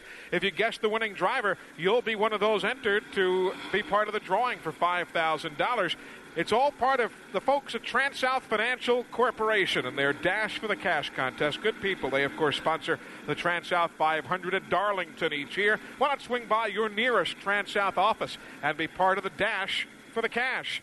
Kenny Wallace has just brought the car they call Rebel onto the pit lane. This is the first race that car is run this year. He's in for service from Gary Nelson and the crew. Let's cover that stuff. Well, they're going to change left side tire. They're working in the left rear. They're not changing the tires so much. They're working up under the rear of the car. Might say that on the back of that car there's a happy birthday, and I think Linda Petty must have gone off to some hospital someplace or wherever babies come from about 31 years ago today, and that's where Kyle got started. So he's today's his birthday, and they've got it all over the back of the car there. So happy birthday to Kyle, and hope he'll be back in there pretty quick. But they're working up under the back of the car doing something. Dick Brooks, only he can explain it the way he does. The Tyson Lickety Split Award in this most recent segment of the race. Mark Martin on lap 281 toured the speedway at 141.011 miles an hour. That was the quick lap in the third segment of today's Budweiser 500. And we acknowledge the folks at Tyson as the folks who sponsor the quick lap of the race each and every weekend. Elmo Langley has the field in tow right now. He drives the Oldsmobile pace car here. He had a pretty good run here. We're looking back in the record books. Elmo finished 5th here as the best performance for him back in the late 60s, early 70s. Let's go back downstairs. We've got Jimmy Spencer alongside. Jimmy, you're obviously okay, but you have something wrong with your feet. Well, I got my both feet caught in the brake pedal and the clutch pedal and the gas pedal, and I cut the one and banged the other one, but I'm all right, you know. The banquet car was running pretty good. I made a mistake at the beginning of the race. I got out in that loose stuff and tagged the wall, but that time was unnecessary. You know, a guy got into me, hit me, turned me around. We were racing for position, I guess, but that's racing. The back of the car is a real mess. You really hit the wall a hard lick. I can't believe how hard I hit that wall, and it took a long time for me to hit it, you know, and I knew I was going to hit the damn thing. But I just thank the Lord that I'm all right, you know. Those walls don't move. We'll be back next week. He tested it. Jimmy Spencer from Berwick, Pennsylvania. He likes running up here in the north. It's a good opportunity for him to see a lot of the folks who used to follow his career during modified racing days, and he's going to be a good one. You know, a lot of folks say he's got some rough edges and he still has some experience to get, which I guess he does. He's not run Winston Cup as long as many others, but as far as raw talent is concerned, he might be one of the better drivers around, Barn. Nobody's going to intimidate him, I'll tell you that. That's for sure. He really gets out there and gets with the program, and tough break for him here this afternoon. They had a good run going. He and Travis Carter have got that team really humming, and I think maybe they could win a race before the year is over. Ernie Irvin feels like he can win this race today, but all of a sudden the equation has really changed. Dale Earnhardt, who had to make up a lap a couple of times this afternoon, was able to do so. This latest caution flag has put him right back in the thick of things at the front of the field. He currently is being shown third with Harry Gant, the leader. They're up in the midway between turns 3 and 4 with a pace car with the field in tow, getting ready to go back to green. Harry Gant is the leader. Ernie Irvin sits right behind him. Then comes Dale Earnhardt. Great job by Hut Strickland to stay in the thick of things. He's fourth right now, and he is back on the lead lap. Green flag is out. Gant takes off. Tries to drop down in front of the lap car, Bobby Hamilton, to kind of shut down any running room for Ernie Irvin, but Irvin will stay with him to turn 2. Irvin's right there behind Harry Gant. Earnhardt's the one who really got shuffled out of line as he was trying to get around the lap car of Bobby Hamilton. Earnhardt went up the banking a bit. Hamilton got away. Now Darrell Waltrip is holding Earnhardt up in turn 3. Hut Strickland also getting shuffled out of the equation there. He went wide by the time he gathered the car back in. He's lost a lot of real estate, but at the point, here goes Ernie Irvin. He wants the lead. If he can get inside of Harry Gant, he's going to try him in 1. He does it going into turn 1, taking the inside lane. Gant was a little bit too high on the racetrack, so Ernie Irvin leads. Off turn number 2, Gant is second. The lap car of Bobby Hamilton next. Then Earnhardt, the lap car of Darrell Waltrip. Then comes Mark Martin as they head to turn 4. And Hut Strickland definitely has some kind of a problem. That car is really kicking up in turns 1 and 2 as he is losing a lot of ground going back in the field. Meanwhile, the leader, Ernie Irvin, he didn't hesitate. He's a lot like Earnhardt. When he gets up there, he makes a move, just does it. He knows what he wants to do, and for the moment, he wants to stay in front of the field. That's exactly what he's doing out of turn 2. Stretching it out some 5 car lengths over Harry Gant now as they hit the end of the back straightaway. Still up there in the thick of things, the lap car of Bobby Hamilton. Earnhardt working on him to try to get around and catch Gant. Here at Dover Downs, 115 miles remain in this Budweiser 500. Ernie Irvin leads. Harry Gant running in the second spot. Dale Earnhardt third. Mark Martin shown in fourth. Fifth is Ken Schrader. The other car in the lead lap is Hut Strickland. He's running in the sixth spot. Those 6 machines are the only ones on the lead lap. Running in 7th spot right now is Darrell Waltrip. 8th belongs to Morgan Shepherd. 9th position now is Rusty Wallace. And 10th is Ricky Rudd. 11th is Terry Labonte. In 12th spot, they're posting Chad Little, or correct myself, that'll be Derek Cope in 12th. 13th is Bobby Hamilton. First time he's run a full Winston Cup race here at Dover. 14th spot now, they're putting Alan Kowicki in 15th is Sterling Marlin. Ernie Irvin trying to put it together for his second win of the 1991 season. They've had some good solid runs since their win at Daytona and the Daytona 500 back in February. Wouldn't it be something if he pulled off the same thing that Derek Cope did last year, winning the Daytona 500 and coming here and getting his second win here at Dover? And it could very well happen for Ernie Irvin. In fact, he told me yesterday, we're talking about how well the car was working here, and he said it feels pretty good. He thinks he's got a shot to win. He likes his chances. And, you know, we really feel the car's been driving great here at Dover this time. We've got a real good shot at the pole. And the thing that I really like is the car is driving good. And when it's driving good, it makes you feel like you can do anything with it. So, you know, to live with that, I think I'm going to be in good shape come the race. He is in good shape right now. Well, as good a shape as you can be. All you can do is lead. But when you look back and see 3 drivers like Harry Gant and Dale Earnhardt and Hut Strickland and Mark Martin back there still on the lead lap and within striking distance, you don't have a whole lot of breathing room, and they're going to have to make at least one more pit stop, or I'm sure they'll make one more. They could get by with one more, couldn't they, Dick Brooks? Yeah, I think they can make one more if they get them topped off with it. Well, no question about it. They can run them up to about 30 laps to go before they have to stop at all. So we'll just have to see who keeps the tires the coolest and keeps the car in the best shape. Most of the guys are looking at about 117 miles from their last pit stop to the conclusion of the race. So at this point, actually more than that, they pitted on 373. So most of the guys looking at about 127 miles from their last pit stop to the checkered flag. So, yes, a stop would be in the offing here before the checkered flag flies in about 109 laps from right now. Ernie Irvan leads. You know, this has been more like the normal, if there is such a thing as a normal Dover race. We have seen on occasion, we've seen Earnhardt twice totally dominate, leading 400 and some odd laps. We saw Cale do it once, as I remember. Neil Bonnet led for almost the entire race one time and did not win in that instance. But usually you see a guy lead for 100 miles, another guy do well for 100 or so. And they're kind of seeing that today, more so than one man going out and making a blitz for the whole afternoon. Well, Earnhardt had the dominant car in the first half, but right now I'm just sitting here watching him, and he's not doing all that well. I kind of figured after he made his lap up, got a break on that caution flag, was able to get right back up there with the leaders and start in third position on that restart, and he would charge right up to the front. But for the moment, he seems to just be content to ride in third place. Ernie Irvan is the leader by about a half a second right now. Let's go to pit road. Well, Barney, actually, Earnhardt is running as quick as he was running when he ran away from everybody a while ago.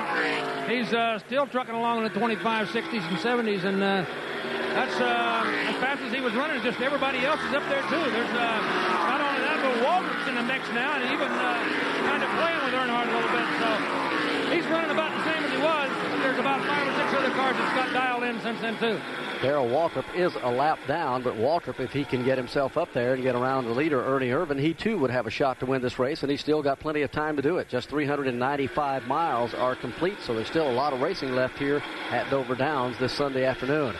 What a switch next week, as we were talking about a couple of times today, of going out to Sears Point on that road course out there next weekend. Here's Rusty Wallace making what would be an unscheduled pit stop. Let's go down to Dick Brooks.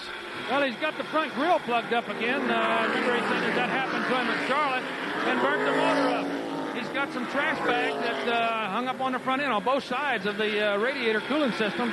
And so they brought him in and capped him off with fuel and wiped those things off. So he just only stopped for about 3 seconds, but he still had to come in and do it and run the heat up on it, I guess. Like they could put something in that grill if they get a piece of paper or something like that on it that would be self-cleaning, so to speak, or something, but I guess they can't, because that will make a car heat in a hurry when you plug up the air openings in the front of any car. So it's cost Rusty Wallace again here this weekend. 397 miles complete. Ernie Irvan takes it back into turn number 1. Harry Gant stays just about the same interval behind him that he has for the last 5 circuits around, and that would translate to about 4 car lengths as they head for turn 3. About 5 car lengths back to Dale Earnhardt. After the restart, Earnhardt was right up on the rear deck, and Harry Gant looked like he might be about ready to muscle up and go on around Gant, but he's fallen back significantly now, and Darrell Waltrip, the lap car, is putting some pressure on Earnhardt. We were just talking up here, Darrell Waltrip really quick on the racetrack, but again, we remind you, he is a lap down, running in the 7th spot, but nevertheless, one of the quicker cars on the racetrack. Those of you listening in on the West Coast, or those who might be heading out to Sears Point for the weekend, we might remind you that Darrell Waltrip will be our guest on our television show Thursday evening, This Week in NASCAR, from the studios of KTVU Television in Oakland, California. If you're in the area, listening in or coming out for the race, swing on by and join us Thursday night at 8 o'clock Pacific time. That's 11 o'clock Eastern at KTVU Television in Oakland, California. Darrell Waltrip's got it in the win. He just moved around Dale Earnhardt. Now he has only a couple of cars to catch, and Waltrip would be back on the lead lap. They're in turn 3. Waltrip's on the roll now, closing in on Harry Gant. Got about 7 or 8 car lengths to make up as he swung by the inside of Earnhardt and got by him. So Darrell Waltrip comes off the corner right now, and he has his sights set on the next man in line. What kind of a year has it been for you, Darrell Waltrip? Has car owning turned out to be kind of tough for you? No, not really. I'm having a good time. It's something I've always wanted to do. Own my own cars, own my own team, and kind of call all the shots as far as how he's going to do things. And I don't want to sound like I'm an egomaniac or anything like that. It's not an I situation at all. If it was, I'd be working on it. I know I got to have a lot of good people, and I do have a lot of good people. And Knight Jr. always told me, you don't have to be a real good boss if you got a lot of good people. And I got a lot of good people. And I just want us to have some success. That's all I want. I want us to win. And I told Jake when he came to work for me, I said, we like to have fun. We play basketball in the afternoons, and we go to dinner together. And we like to have fun as well as try to win races, too. And that's what we're all about. We are under caution for the 6th time this afternoon at Dover Downs. The incident happened off turn number 2, Joe. And it involves the defending winner of this Budweiser 500. Derek Cope came in a little bit too high, as he's done quite frequently this afternoon. But this time the car got out from underneath him. It spun around, tagged the outside wall from the back end, then came down to the inside of the racetrack, hit the front end of the wall, and the car now being attended to by safety personnel here just at the exit of turn 2. Well, now this is going to present an interesting situation. 405 miles are complete. We got 95 miles to go. Pace car brings them around, and the pit road is going to be full of all the lead cars that are on the lead lap, so they should be able to go the distance gas-wise. Most of them have said that they could make anywhere from 90 to 92, 3 or 4 miles. Let's cover those pit stops. Dick Brooks. Well, Earnhardt's in again. Everybody that's in the lead lap, of course, is going to come in and they're going to change tires. They're going to try to fill up all the gas they can. I'm not for sure that they can make it all the way. 95 miles. We're going to have to go down and check with some of these people. I don't think they can make it all the way, but they're certainly going to get everything that's run as far as they can to where right at the end all they need is just a splash of gas. Jim Phillips. Well, we're waiting on, of course, the lap cars to come in on this end of pit road. Kenny Schrader, the farthest car up on this end of pit road. And he got 4 tires and gasoline, and he rockets back onto the racetrack. The race off pit road is going to be won by Dale Earnhardt with 405 laps showing on the board. Let's check the situation back over in turn 2. Joe Moore. Derek climbed out of the car, walked to the ambulance. We're taking him back over for the mandatory checkup at the infield safety center. Here on the back straightaway, the car, they're trying to get hooked up. They've lifted the hood on the front end. A lot of severe damage there, and they're having a little bit of trouble getting the car hooked to the wrecker. But they're out here sweeping, cleaning up, getting ready to pull the car away as soon as they can successfully hook the car up. Here comes the cars that are a lap down to make their scheduled pit stop. Let's go back to Jim Phillips. Joe Ruttman swings in with his Oldsmobile. Tommy Ellis is coming down the pit lane along with Rick Mast. Bobby Hillin is in for service. Richard Petty will bring his STP Pontiac in for service, along with Ted Musgrave, and his Oldsmobile will be in for, or I should say, Pontiac for service. All these cars, 4 tires and gasoline on this end of pit road. Derek Cope will be the latest car to go to the garage area. Let's update you as to the rest of the machines that have fallen by the wayside here this afternoon. Cope is out. Jimmy Spencer has wrecked his car. He is out. Chad Little is out of the race. Mickey Gibbs, J.D. McDuffie, Bobby Labonte, Brett Bodine, Michael Waltrip, and Dale Jarrett are the cars that we're showing now in the garage area and will not be around at the finish. This will mark the 6th caution flag of the afternoon. We went a long ways there before we had a caution. Actually, we had one early, really, at lap 19, but then it was a long ways before the second one came out at lap 193. Long segment of racing, and Dale Earnhardt pretty well dominated that. Now, Earnhardt could not get back up there a moment ago. When on that restart, he was in 3rd position, and that's where he stayed until this caution came out. Good pit work has put him back in the lead, so it's going to be interesting to see if Ernie Irvin and Harry Gant and Mark Martin and Kenny Schrader, along with Hut Strickland, can do anything with him when this race goes back to green here in just a few minutes. At the conclusion of the Budweiser 500 today, Barney and I are going to select the Have a Tampa Close But No Cigar Award. The winning driver gets $500 from Have a Tampa Cigars and MRN Radio. The True Value Hard Charger competition, Barney mentioned earlier, Dale Earnhardt was at the top of the heap, and he is still showing the way in the 3rd segment of the event. Dale Earnhardt, though he led and is leading the event, also leads the hard charger competition. I must admit, I never pay attention to wheel colors, but I just saw Darrell Waltrip's car go by with yellow wheels. I dare say he is now using, the team must have gotten wheels from somebody else at this juncture of the day. Maybe from his brother, I don't know, but it looked as though there were some yellow wheels on the number 17 car. We'll check it again when it comes by here, but kind of caught me by surprise. I hadn't noticed it either, but we'll take a look at it as he comes back. Either that or my eyes are going, one of the two. Well, Eli, they've got tires on there from his brother's car, and it does look kind of strange. When it comes by, it really catches your attention. I don't know if it matches or just shows up good, but something's wrong. I talked to Childers, and he said that Richard Childers, and they said that they could probably run 92, 93 laps. They didn't think they could run 95. If they weren't leading, they'd probably come in and top it off. Now, some of these guys may do that.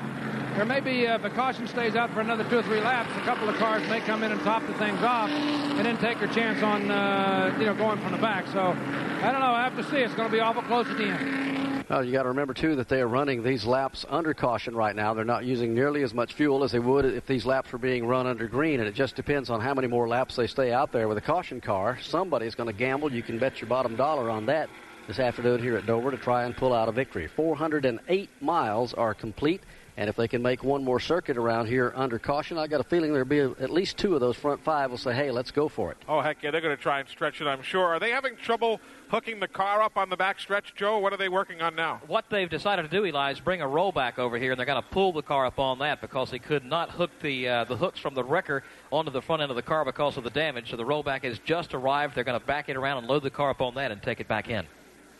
So we remain under caution for the 6th time this afternoon. Again, this caution coming out when Derek Cope spun and tags the wall in turn number 2.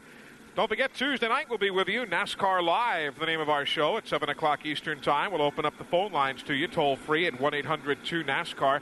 Todd Bodine, hopefully, will be able to join us in the aftermath of his first Busch Grand National Series win yesterday. And we'll also see what happens here today and get an appropriate guest from today's running of the Budweiser 500. That's Tuesday evening at 7 o'clock Eastern Time. Let's go back down to pit road. Well, we've got Derek Cope, who's just walked out of the first aid center. First of all, Derek, you can tell everybody back home that you're okay, I'm sure. Yeah, I'm doing fine. You know, we didn't get hit too bad. It's just one of those things, unfortunately. Well, tell us about one of those things. What happened over there in turn 2? Well, you know, we just changed tires, and the car was a little loose getting in the corner, and I just got down the corner, and the car got up a little bit and hit one of them seams, you know, when the crack's there with rubber on it, and the car just turned sideways, and I fought it and lost it and got it in the fence. But you're okay, and you'll be back home next weekend. Yeah, we'll be ready to go back to the West Coast and see if we can't get a victory out there. So the defending champion of the Dover race is out of it here today. Derek Cope, as we said, will join Jimmy Spencer, Chad Little, Mickey Gibbs, and some of the other drivers that have gone to the garage area. We're looking for an indication to see when they go back to green. It'll be another lap or so. And talking about the West Coast next weekend, Ricky Rudd is all. I guess you did the same thing I did. If you say Sears Point or Watkins Glen to Ricky Rudd, you see a big grin on his face. And I asked him yesterday, so that's really your cup of tea out there. Well, it's one of those places that just it's kind of hard to believe your own record when you go to these tracks. I think between Rusty and myself, we've won every road course, but I think we've alternated just about every road course since about 1986 or 87. And that's just kind of an odd record to have, and I hope we can keep that string going. If everything goes right, it's my turn to win at Sears Point this time. It seems like I won the pole last time, and Rusty won the race.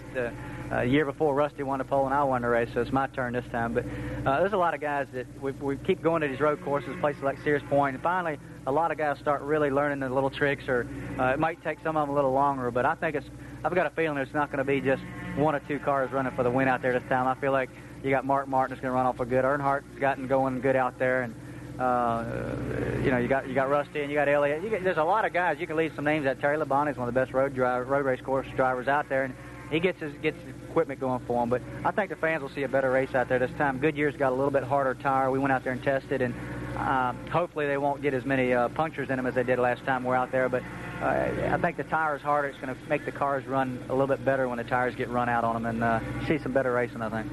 Ricky Rudd really looking forward to getting out to Sears Point next weekend. 411 miles are on the board, and all the speculation we were doing about stretching that fuel mileage went right out the window, Dick Brooks.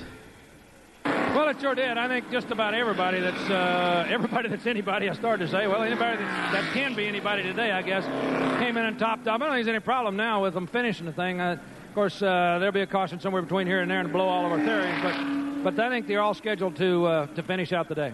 Well, all the front runners came in and just topped off those tanks there just a moment ago, so now everybody should be able to go without any problem whatsoever. From the Dover Downs International Speedway, this is MRN Radio. Chris Crockett, straight from the NASCAR stands, here with another member of our Toyota racing family, Jason. Hi there. Oh, you seem impatient. Oh, well, I've been holding it in for a while. A while? Since it started. The race? No, the season. Wow. Guess you don't want to miss any action. Nope, I don't. Oh, did you just see Denny Hamlin take the lead? I haven't taken my eyes off him. Jason, you don't look so good. Can I offer you some water? Absolutely not. NASCAR and Toyota Racing. With a family like this, who knows the places we'll go in the playoffs? Learn more at toyotaracing.com. Toyota, let's go places. NASCAR is a registered trademark of the National Association for Stock Car Auto Racing, Inc. From the racetrack to the road home, fill up with Sunoco, the official fuel of NASCAR. Sunoco makes high-quality performance fuels for the greatest drivers in the world, both on and off the track. Whether you are pulling up to the pump or experiencing the excitement of being at the track on race day, this will be a 4-tire change. They've already topped it off with Sunoco fuel. Side service complete, second can of Sunoco fuel in. He's down and away. You can trust Sunoco to be the fuel that keeps you going. Capture the essence of racing and fill up with the official fuel of NASCAR, Sunoco. All right, now as we get set to go back to green, there are 8 cars on the lead lap, including Morgan Shepherd. He is on the tail end of the lead lap, lined up directly in front of the race leader. So Ken Schrader, after the other cars have all come in to top off their fuel tanks, including Schrader, Kenny leads the Budweiser 500 as we get set to go racing. Green flag goes in the air, and they're down to it as they head back into turn number 1. Now Morgan Shepherd is on the tail end of the lead lap, and he would like to stay there. Schrader would like to put him a lap down. They're in 2. Schrader looks to the outside of Shepherd. No chance to make the move. So off turn 2, he'll look down low, but no chance to move there either. Here's Earnhardt on the move. Now he's trying to get by the lap car of Darrell Waltrip directly behind the Ken Schrader car. Earnhardt will clear the Waltrip car, and he's right up on the bumper of Kenny Schrader. Waltrip tried to get back on the lead lap. He is 1 lap down. He couldn't pull it off. Now Schrader trying to dispose of Morgan Shepherd's Ford as he cuts to the inside in turn 1. Schrader gets by. Here comes Earnhardt to the inside of Kenny Schrader. They almost make contact in turn 1. Turn number 2. Here's Schrader going a little bit high. Earnhardt goes to the inside of the racetrack. The Goodrich Chevrolet gets out in front again. Dale Earnhardt just simply does not hesitate. If he finds an inch, he'll shove that car right on in there and go on. That's exactly what he did on Kenny Schrader, and he's got the lead. Let's see if Schrader is going to let him hold on to it for the next few laps. Kenny takes a look at him. Back in turn number 1, Earnhardt pins it right to the bottom of the racetrack. Earnhardt's got a half car length lead on Schrader coming off the corner. Earnhardt's right down at the bottom of the track. Schrader looks wide off the corner but can't do a thing with him. He drops back another car length behind Earnhardt as they go to 3. Harry Gant now, along with Hut Strickland, both getting around Bobby Hamilton's car. Hamilton's been running well here of late, but he is now being shown 4 laps down after problems of earlier today. So he made sure that Hut and Harry Gant both got by without any problems. And the lead cars are now in single file formation on this restart. 417 laps to complete. It's been a fairly lengthy day, and to let you in a little bit of a secret, when we come here to Dover, halfway through the race, somebody always brings Barney and I some ice cream to enjoy. What does the hungry race car driver do in the middle of a race when you haven't eaten and you get hungry? Jim Phillips, what does Davey Allison do? Well, he said that they missed the setup today. They hit it 7 weeks in a row. They missed it. And he said, all this bad handling race cars got me hungry. So he asked for a chocolate-filled donut, Krispy Kreme donut. They didn't have that, so they stuck a regular donut on a broom and handed it in to him, and he enjoyed himself a donut a while ago. Yeah, that's the way we feed Dick Brooks, is with a broom. Except we put about 2 dozen donuts on a broom and just stick it out and nothing comes back. 419 miles are complete in the Budweiser 500 here this afternoon. Let's take a look at how they're running. The leader right now is Dale Earnhardt. Correct me on that. Yes, it is Dale Earnhardt. He just zipped around, and right now Earnhardt is in the lead. Schrader rides in the number 2 position as they work back to turns 1 and 2. Darrell Waltrip still trying to catch up to those front 2, get himself back on the lead lap. He's had a strong car, but he's just been unable to do it. He's had a couple of times today on a caution when he was up there, still could not catch them. The 3rd place car is Ernie Irvin. 4th right now is Mark Martin. 5th is Hut Strickland. He's had a great run here today. Harry Gant has fallen back to 6th. 7th is Darrell Waltrip. He is a lap down. In 8th position right now, Morgan Shepherd. Riding 9th is Rusty Wallace. 10th is Terry Labonte. The 11th place belongs to Ricky Rudd.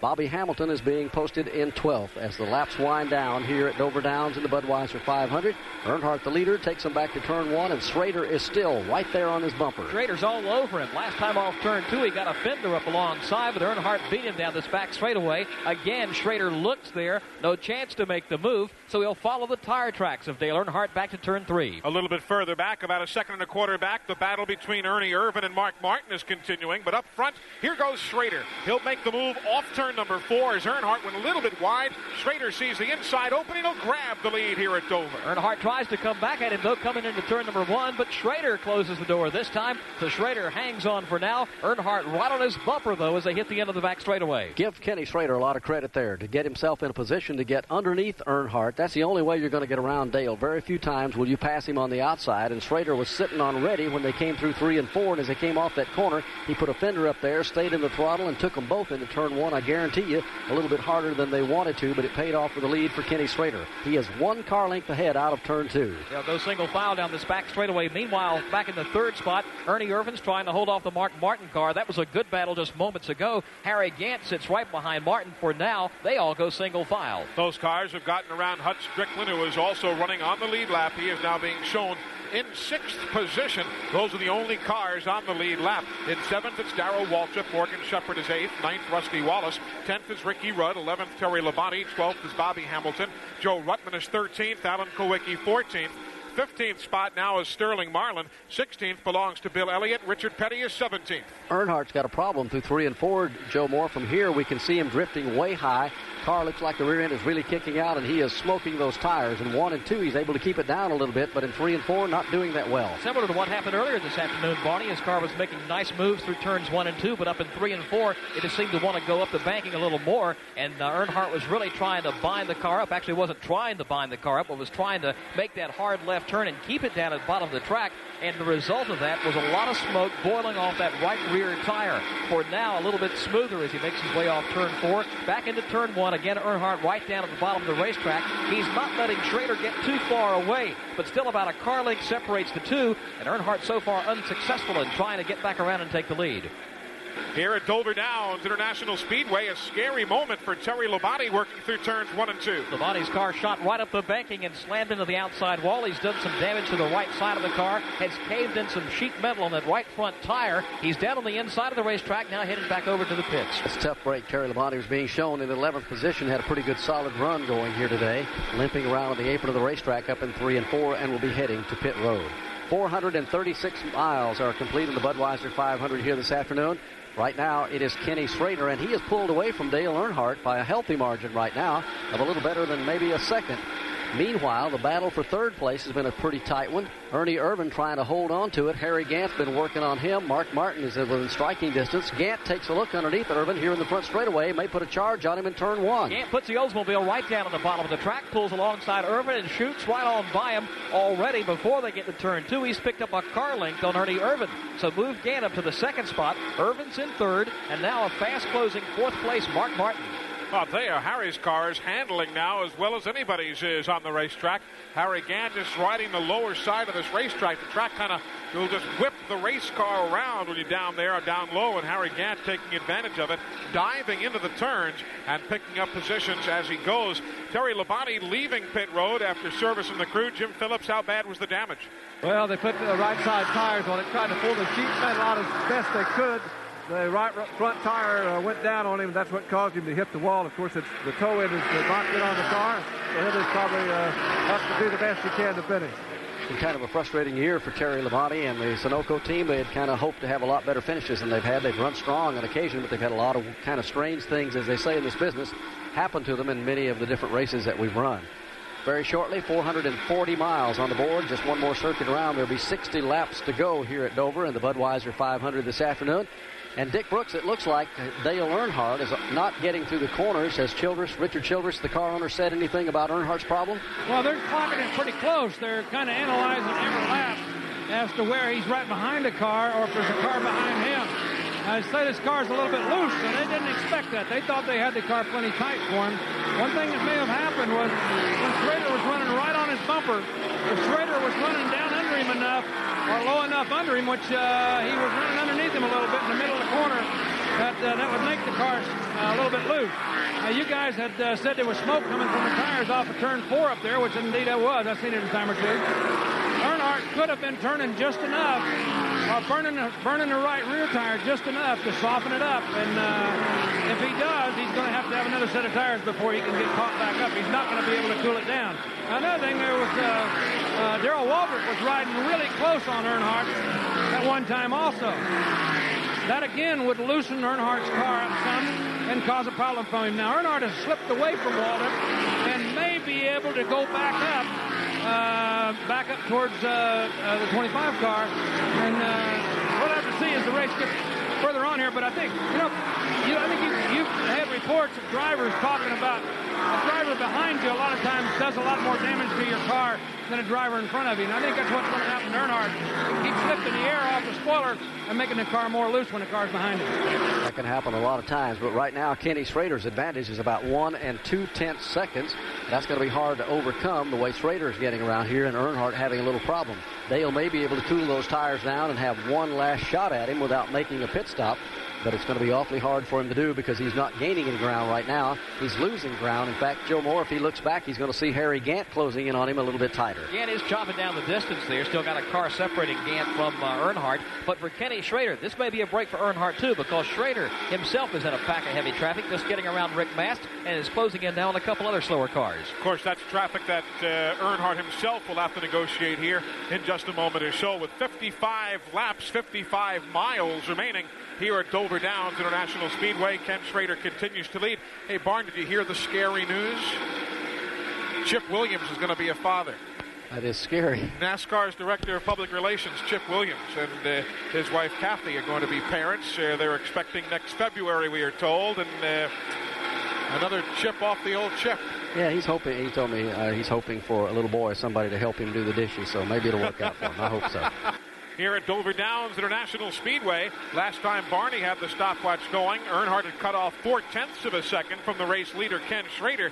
This time by it is 0.8 of a second. That is all. But now Earnhardt gets caught up behind a double-deck cars. Joe Ruttman on the outside of Kenny Wallace will hold up Earnhardt momentarily. Ruttman gets by Wallace, and now Earnhardt swings wide to clear the Joe Ruttman machine. Dale definitely is catching the leader. Not all that much each lap around, but he still has plenty of time. 454 miles are complete. Schrader across the line, Earnhardt across the line as they go back into turn number 1. Kenny will go around the lap car of Richard Petty and head for turn 2, and Dale gets even closer.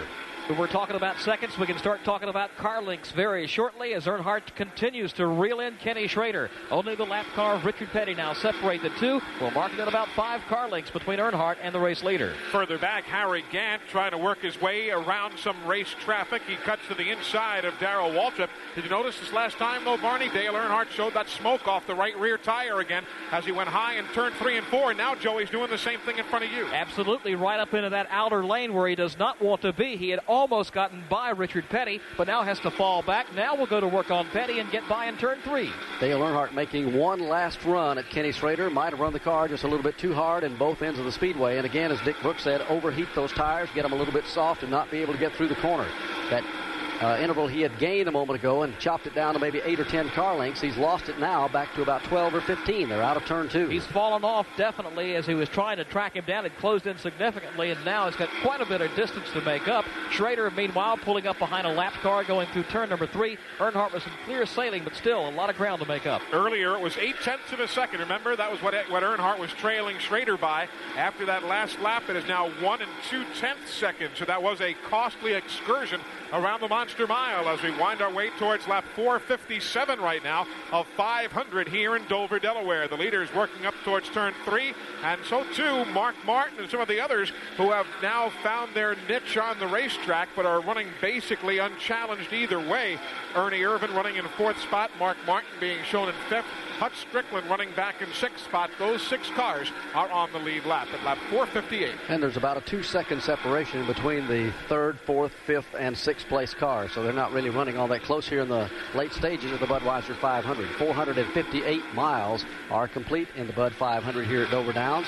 And we'll take you a little bit further back. We took you back to about 6th position. 7th is still Darrell Waltrip. 8th, that's Morgan Shepherd. 9th is Rusty Wallace. 10th is Ricky Rudd.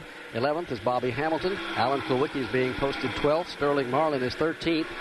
14th is Joe Ruttman, and rounding out the top 15 is Bill Elliott. Boy, it's been a frustrating day here for Bill Elliott. This is usually a racetrack he runs extremely well, but he has been behind since he just had more than his share of problems, made unscheduled pit stops, and is being shown several laps down to the leaders right now. He went flag to flag here last fall in the Peak 500. He won the Unical Challenge in that instance. Today, $38,000 on the line in the Unical Challenge, but only to Michael Waltrip, who, of course, has retired from the event with engine failure. So next weekend at Sears Point, $45,600 will be on the line for the Unical Challenge. How many bucks do you think that Unical has given away?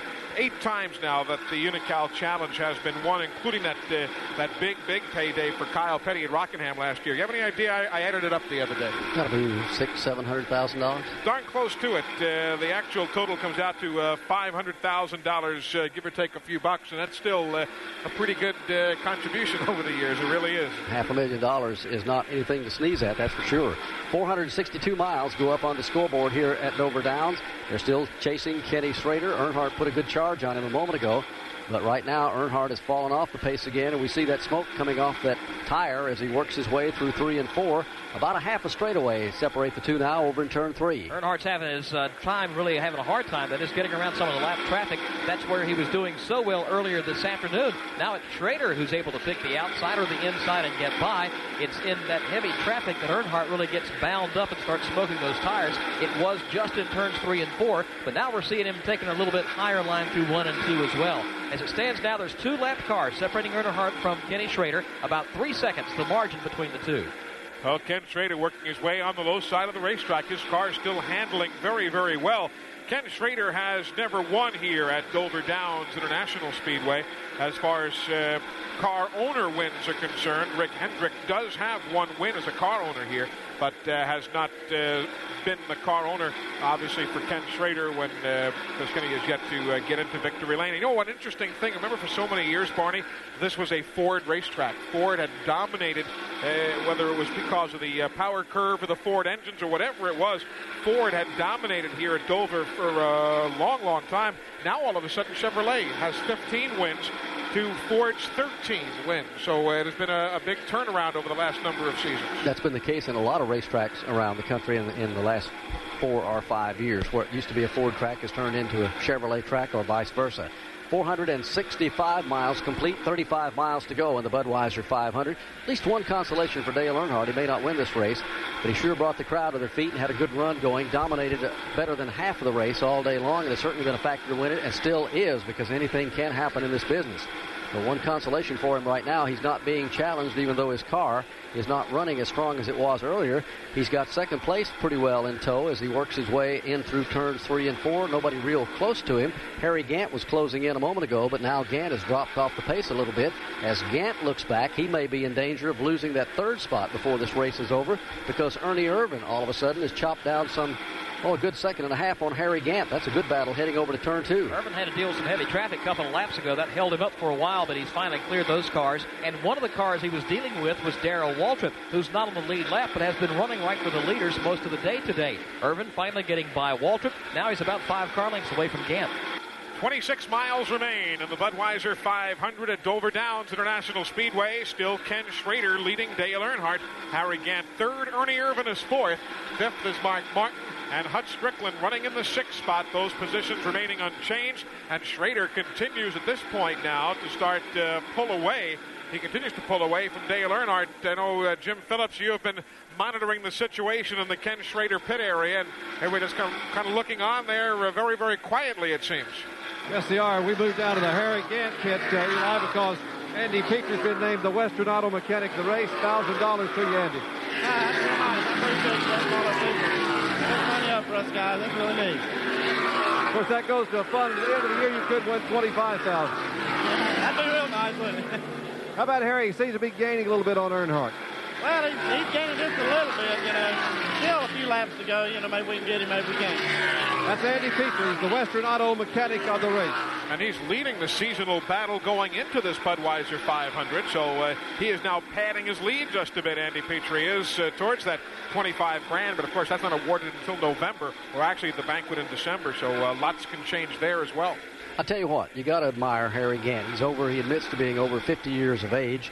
He'll come out of this race car this afternoon at Dover, and I'll guarantee you some of the guys half his age will be in the shower, letting the water run over them in there, just totally zonked out, and Harry will bounce out of that car, go in there, take a shower, and go home and get in his airplane and still be ready. He really could run another 300 or 400 miles. He stays in shape. He gets out, works physically.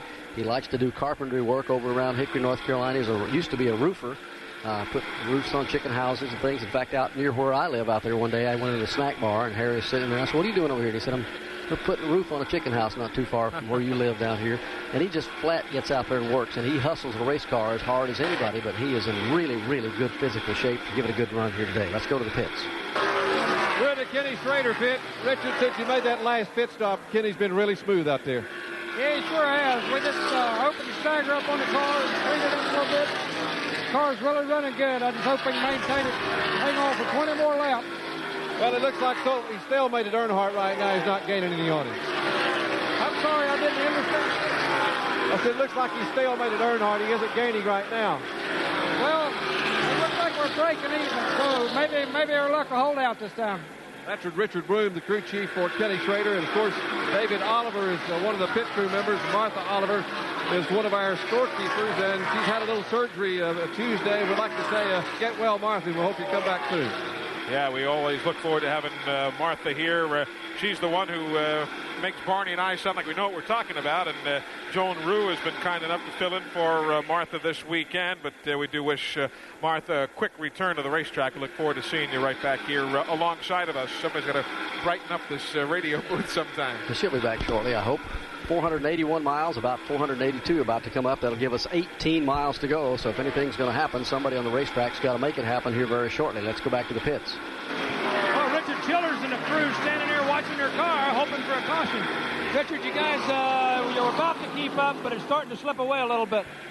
Yeah, the car just getting running as good on a long run as it was earlier. You know, we tried to adjust to it, but we just hadn't hit anything good. Has Dale said anything at all of what he could do short of just getting some different tires? No, you know, we've been kind of up and down. We've tried scuffs and stickers and really hadn't found the right combination. Okay, well, they're sitting here timing themselves. Actually, they're running pretty good times. They're only, Schrader's running about what they were when they were running away from everybody. And they're only running about a half a tenth off of that. They're about 0.05 of a second, so they're not hardly off at all. And, you know, if you was in a wheelchair, if you was in an electric chair, 0.05 of a second would go by pretty fast. On the racetrack, it's a fortune, you know, or just a long time. So that's what they're trying to catch up. 484 miles are on the scoreboard here at Dover. 16 miles to go. And there's not much you can do in the situation right now. Schrader has his car pretty well hooked up. You heard Richard Childers say that they had just lost the combination they had earlier today because he certainly dominated this race during the first half. Still getting good lap times, but the problem is that everybody else, by the time they got to the halfway point and Earnhardt had the tire problem, they too had started running pretty much the same speed that Dale did in the early going. 15 miles to go in the Budweiser 500. Kenny Schrader is the leader by a couple of seconds. Dale Earnhardt is second. It's about a 2-second margin back to the third-place car of Harry Gant, and a little better than a second and a half back to the fourth-place machine right now of Ernie Irvin, and pretty much an equal distance of a couple of seconds also between the fifth-place car, Mark Martin. It's going to be an unusual finish here, Eli, because normally there's at least a really strong race going either for third or fourth or fifth or something. But for the last 30 or 40 circuits around here, this field has been kind of strung out, and nobody's able to close up or get away any more than they have since they put them back under green. Alan Kulwicki is on pit road for a fuel stop only. Interestingly, he came in on lap 412 when Earnhardt and Ernie Irvin and Gant and Mark Martin and Hut Strickland all topped off. He was one of the 7 or 8 cars who pitted on that lap, and here he is having to come in on 487. I would only have to assume he just didn't get a full fuel tank in Alan Kulwicki's situation. It's been a frustrating day for Alan Kulwicki. It has in several races this year. They too are a team that's trying to get things turned around in the right direction. As the laps are winding down, there'll be 12 miles to go. 488 are complete in the Budweiser 500. We gave you the top 5. Let's look a little further back. In 6th place right now, Hut Strickland. He is still on the lead lap also. A lap down, running in 7th, is Darrell Waltrip. The 8th position belongs to Morgan Shepherd. 9th is Rusty Wallace. Ricky Rudd rounds out the top 10. Bobby Hamilton is 11th. 12th position belongs to Sterling Marlin. 13th is Joe Ruttman. 14th is Alan Kulwicki. He'll drop out of that spot after making that stop there just a moment ago.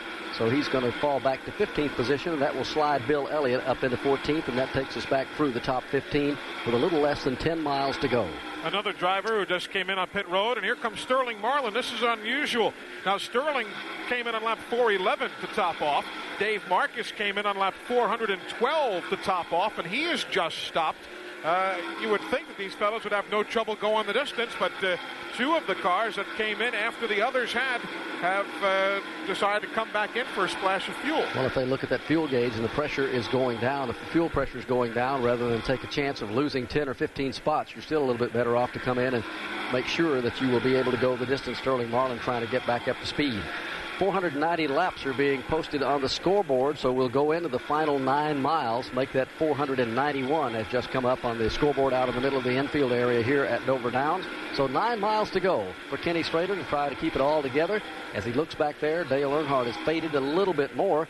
Earnhardt has about 9 miles to pull a rabbit out of a hat, so to speak, if he's going to win this race as they head up to turn 3. Schrader just cruises off into turn number 3. Earnhardt gets around a lapped car, the machine of Bobby Hamilton, fighting that car every time he tries to pass some of that slower traffic. Again, we're watching Schrader pick his way through some of the traffic. No problems at all. He can go high or low, but you can just watch, at least from our viewpoint here, you can watch Earnhardt going around those slower cars. When he does, his car just slows down because it does seem to bind up when he goes on the outside of the racetrack, and we're continuing to see that smoke boil off the tires. So Earnhardt fighting that car, but still not able to close the gap much on Kenny Schrader. Here comes Terry Labonte. His Oldsmobile will slow on the racetrack. He'll come to the attention of Steve Lloyd and the crew on lap 493. Rick Hendrick could be a two-time car-owning winner here at Dover Downs. He was the car owner for Jeff Bodine back in this event in 1986 when Jeffrey went to Victory Lane. And, of course, he is the car owner for Ken Schrader and the Kodiak Chevrolet. So we'll see how things go. We'll get the interval for you this time by. See how Kenny might be letting off, or Dale might be gaining just a bit. It is 1.5 seconds, 1.56, with 6 miles of racing remaining. The leaders are back in turn 2. Kenny Schrader closing in on the Joe Ruttman car. He'll swing to the outside of Ruttman. Ruttman gives him plenty of racing room as he head down to turn 3. Meanwhile, Earnhardt just behind him, coming up on the Tommy Ellis car. He'll pass that machine going to turn 3. Been watching a lot of smoke come off the tires of Harry Gant as he worked his way through turns 3 and 4, a couple of laps around. Gant's car kicking up from the bottom also. But I think he'll nurse it on home with just 5 miles to go. Kenny Schrader still the leader. Earnhardt's got 5 miles to do something with him. They're out of turn 2. Schrader swings off turn 2, hits the back straightaway now. Some clear sailing for him. Earnhardt still to deal with the Joe Ruttman car before he could catch up with Schrader. The front 5 cars remain Kenny Schrader, Dale Earnhardt, Harry Gant, then Ernie Irvin and Mark Martin. Hut Strickland, the only other car in the lead lap, running in the 6th spot. 4 miles to go. 4 more miles for Schrader back in turn 1. Kenny Schrader gets around the lap traffic, puts it right down to the bottom of the track. Again, smoothly sailing off turn 2 here on this back straightaway. He has about a 20 car length lead over Earnhardt. Earnhardt still manhandling his car, trying to keep it at the bottom of the track as he enters turn 3. Boy, a tough break for Terry Labonte. He is off the pace considerably. He's out there just trying to nurse the car home. He'd been up in the top 10 or 12 positions most of the day. Now he's fallen all the way back to 24th. And he wants to stay out there and finish if at all possible. 497 miles are complete of the Budweiser 500. Kenny Schrader hanging on to the lead, eases around this racetrack. Earnhardt pretty well knows right now that there's not much way he's going to chase him down unless he has a problem. Although, give him all the credit in the world, Earnhardt's cut down better than a half a second. He's pulled up there within some 12 or 15 car lengths of Schrader as they head back to turn 1. Kenny works the lap traffic, getting around the Kenny Wallace machine. Now clear sailing back up into the corner. Here's Earnhardt going to the outside of Wallace. Earnhardt still having to deal with Joe Ruttman. Ruttman holds it down low off turn 2. Earnhardt goes to the outside of that car and pulls even with Ruttman at the end of the back stretch. Ken Schrader just 1.25 miles away now from his second win of this 1991 racing season off turn 4. White flag from Doyle Ford. One more time around for the Kodiak Chevrolet as he heads towards Victory Lane. He's back in 1. No lap traffic will come into play for Kenny Schrader as he's all alone up about halfway the banking of turns 1 and 2. Right down at the bottom of the track, the crowd cheers as he passes us here on the back straightaway. Still about a 15 car length margin over Dale Earnhardt. And that's just about what it's going to end up here. Here comes Schrader off turn number 4. This crowd is on their feet to cheer him into his second win in 1991, and Kenny Schrader takes the checkered flag and wins the Budweiser 500. Dale Earnhardt will finish second. Harry Gant will cross the line third. Finishing in 4th position should be Ernie Irvin, and rounding out the top 5 will be Mark Martin. We'll be back to Dover Downs in a minute. Hey guys, remember the days when you were always ready to go? Now you can increase your performance and get that extra confidence in bed. Listen up, BlueChew.com. That's blue like the color blue. BlueChew.com brings you the first chewable with the same FDA-approved active ingredients as Viagra and Cialis, so you know that they work. You can take them anytime, day or night, even on a full stomach. And since they're chewable, they can work up to twice as fast as a pill, so you can be ready whenever the opportunity arises. Blue Chew is prescribed online and shipped straight to your door in a discreet package, so no in-person doctor's visit, no waiting in the pharmacy, and best of all, no more awkwardness. They're made in the USA, and since Blue Chew prepares and ships direct, they're cheaper than a pharmacy. Right now, we've got a special deal for our listeners. Visit BlueChew.com and get your first shipment free when using our special promo code RACING. Just pay $5 shipping. Again, that's BLUEChew.com,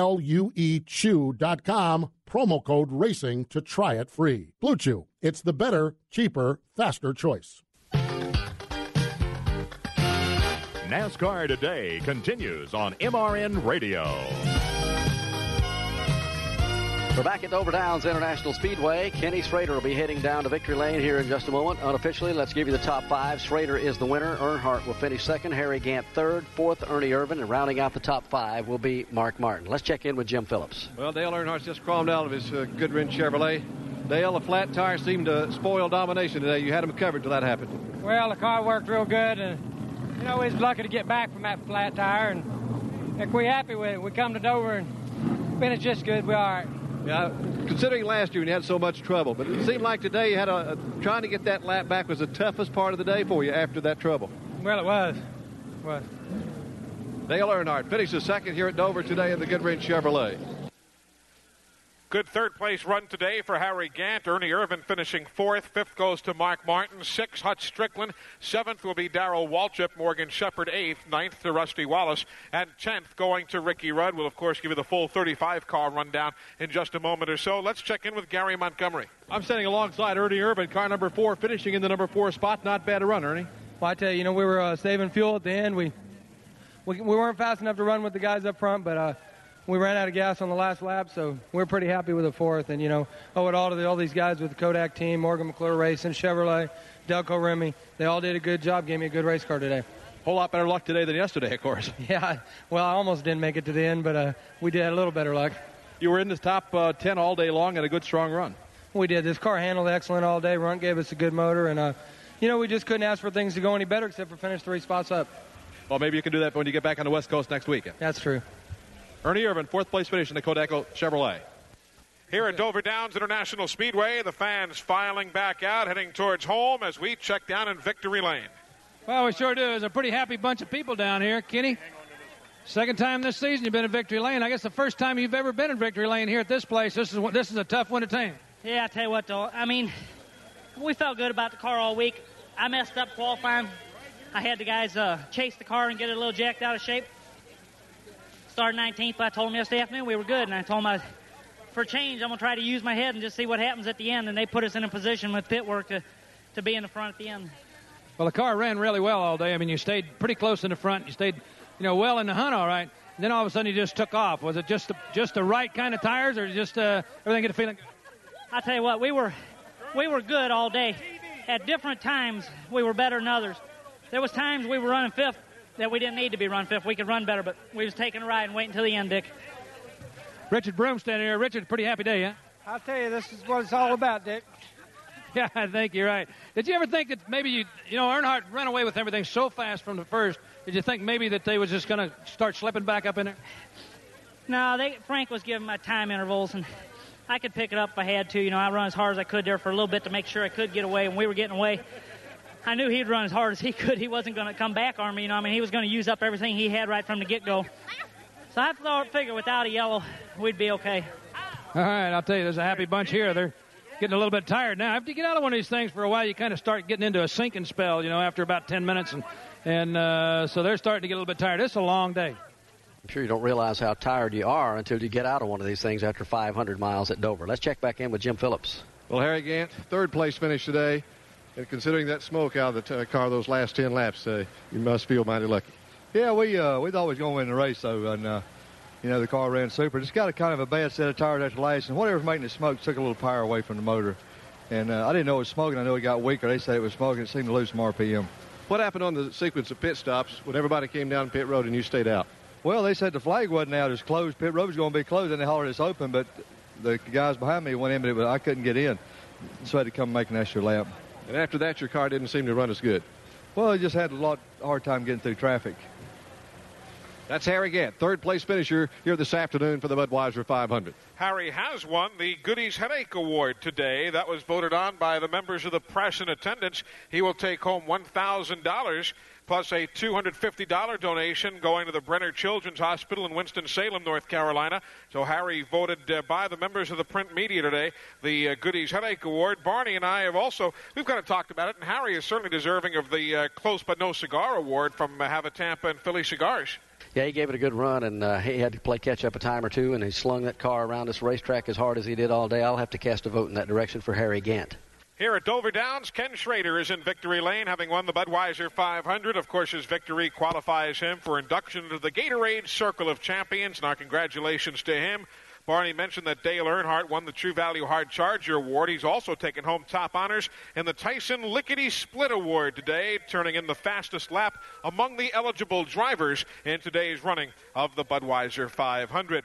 It's time now for the MRN crew to vote the Peak Antifreeze Cool Move of the Race Award with $500 on the line from the folks at Peak. Let's open it up with Joe Moore out there on the back straightaway. Joseph? Eli, saw a real good move pulled by Chad Little here on the back straightaway as J.D. McDuffie spun early in the race this afternoon. I'll pull a vote for Chad Little. Dick Brooks? Well, it's hard to see anything from over where we are, that type of, whatever. Anyway, I guess I see Dale Earnhardt. I hate to do that because they always get all the awards, but twice he got busted. He did pretty hard. Once with the 6-car Mark Martin and another time with Harry Gant coming off the fourth turn, and he kept it together. So, I don't know. I got to go that way. Jim Phillips? Well, even though he crashed, Derek Cope made a couple of good moves before he did coming off the number 4 turn there. He had it sideways and corrected it without losing it. Derek Cope gets my vote.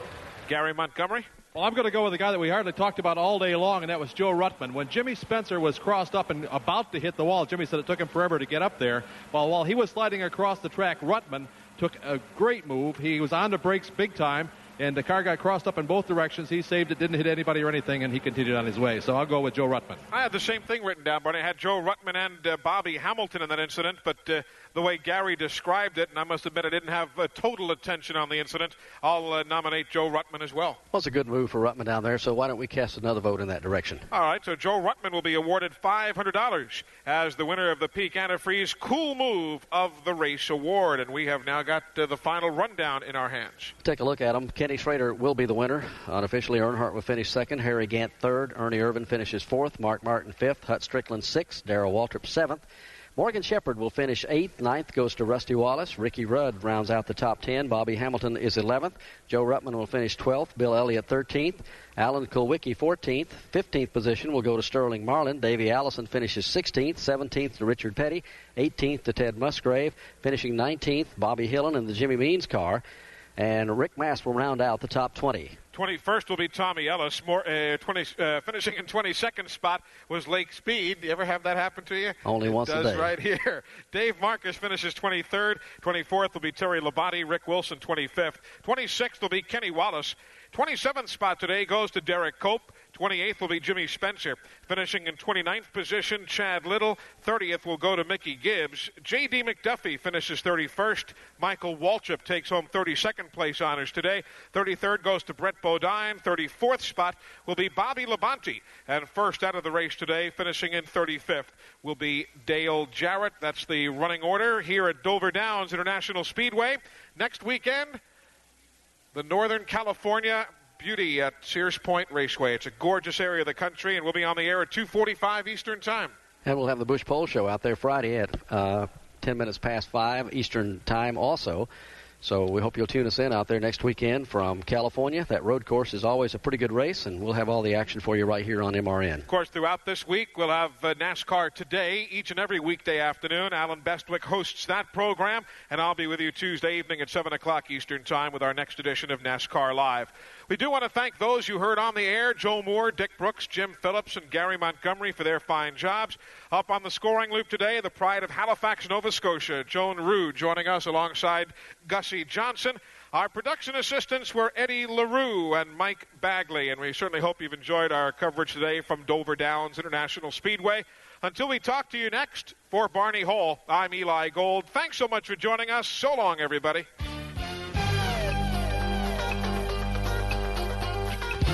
MRN Radio coverage of the NASCAR Winston Cup Series has come to you from Dover Downs International Speedway. The executive producer of MRN Radio is John McMullen. Associate producer Alan Bestwick. Engineer Harry Howard. Affiliate relations Clay Stalka and David Hyatt. Assistant Cheryl Knight, Stephanie Ellis, and Sandra Good. This is Rick Lewis. This broadcast was a production of MRN Radio, a division of International Speedway Corporation.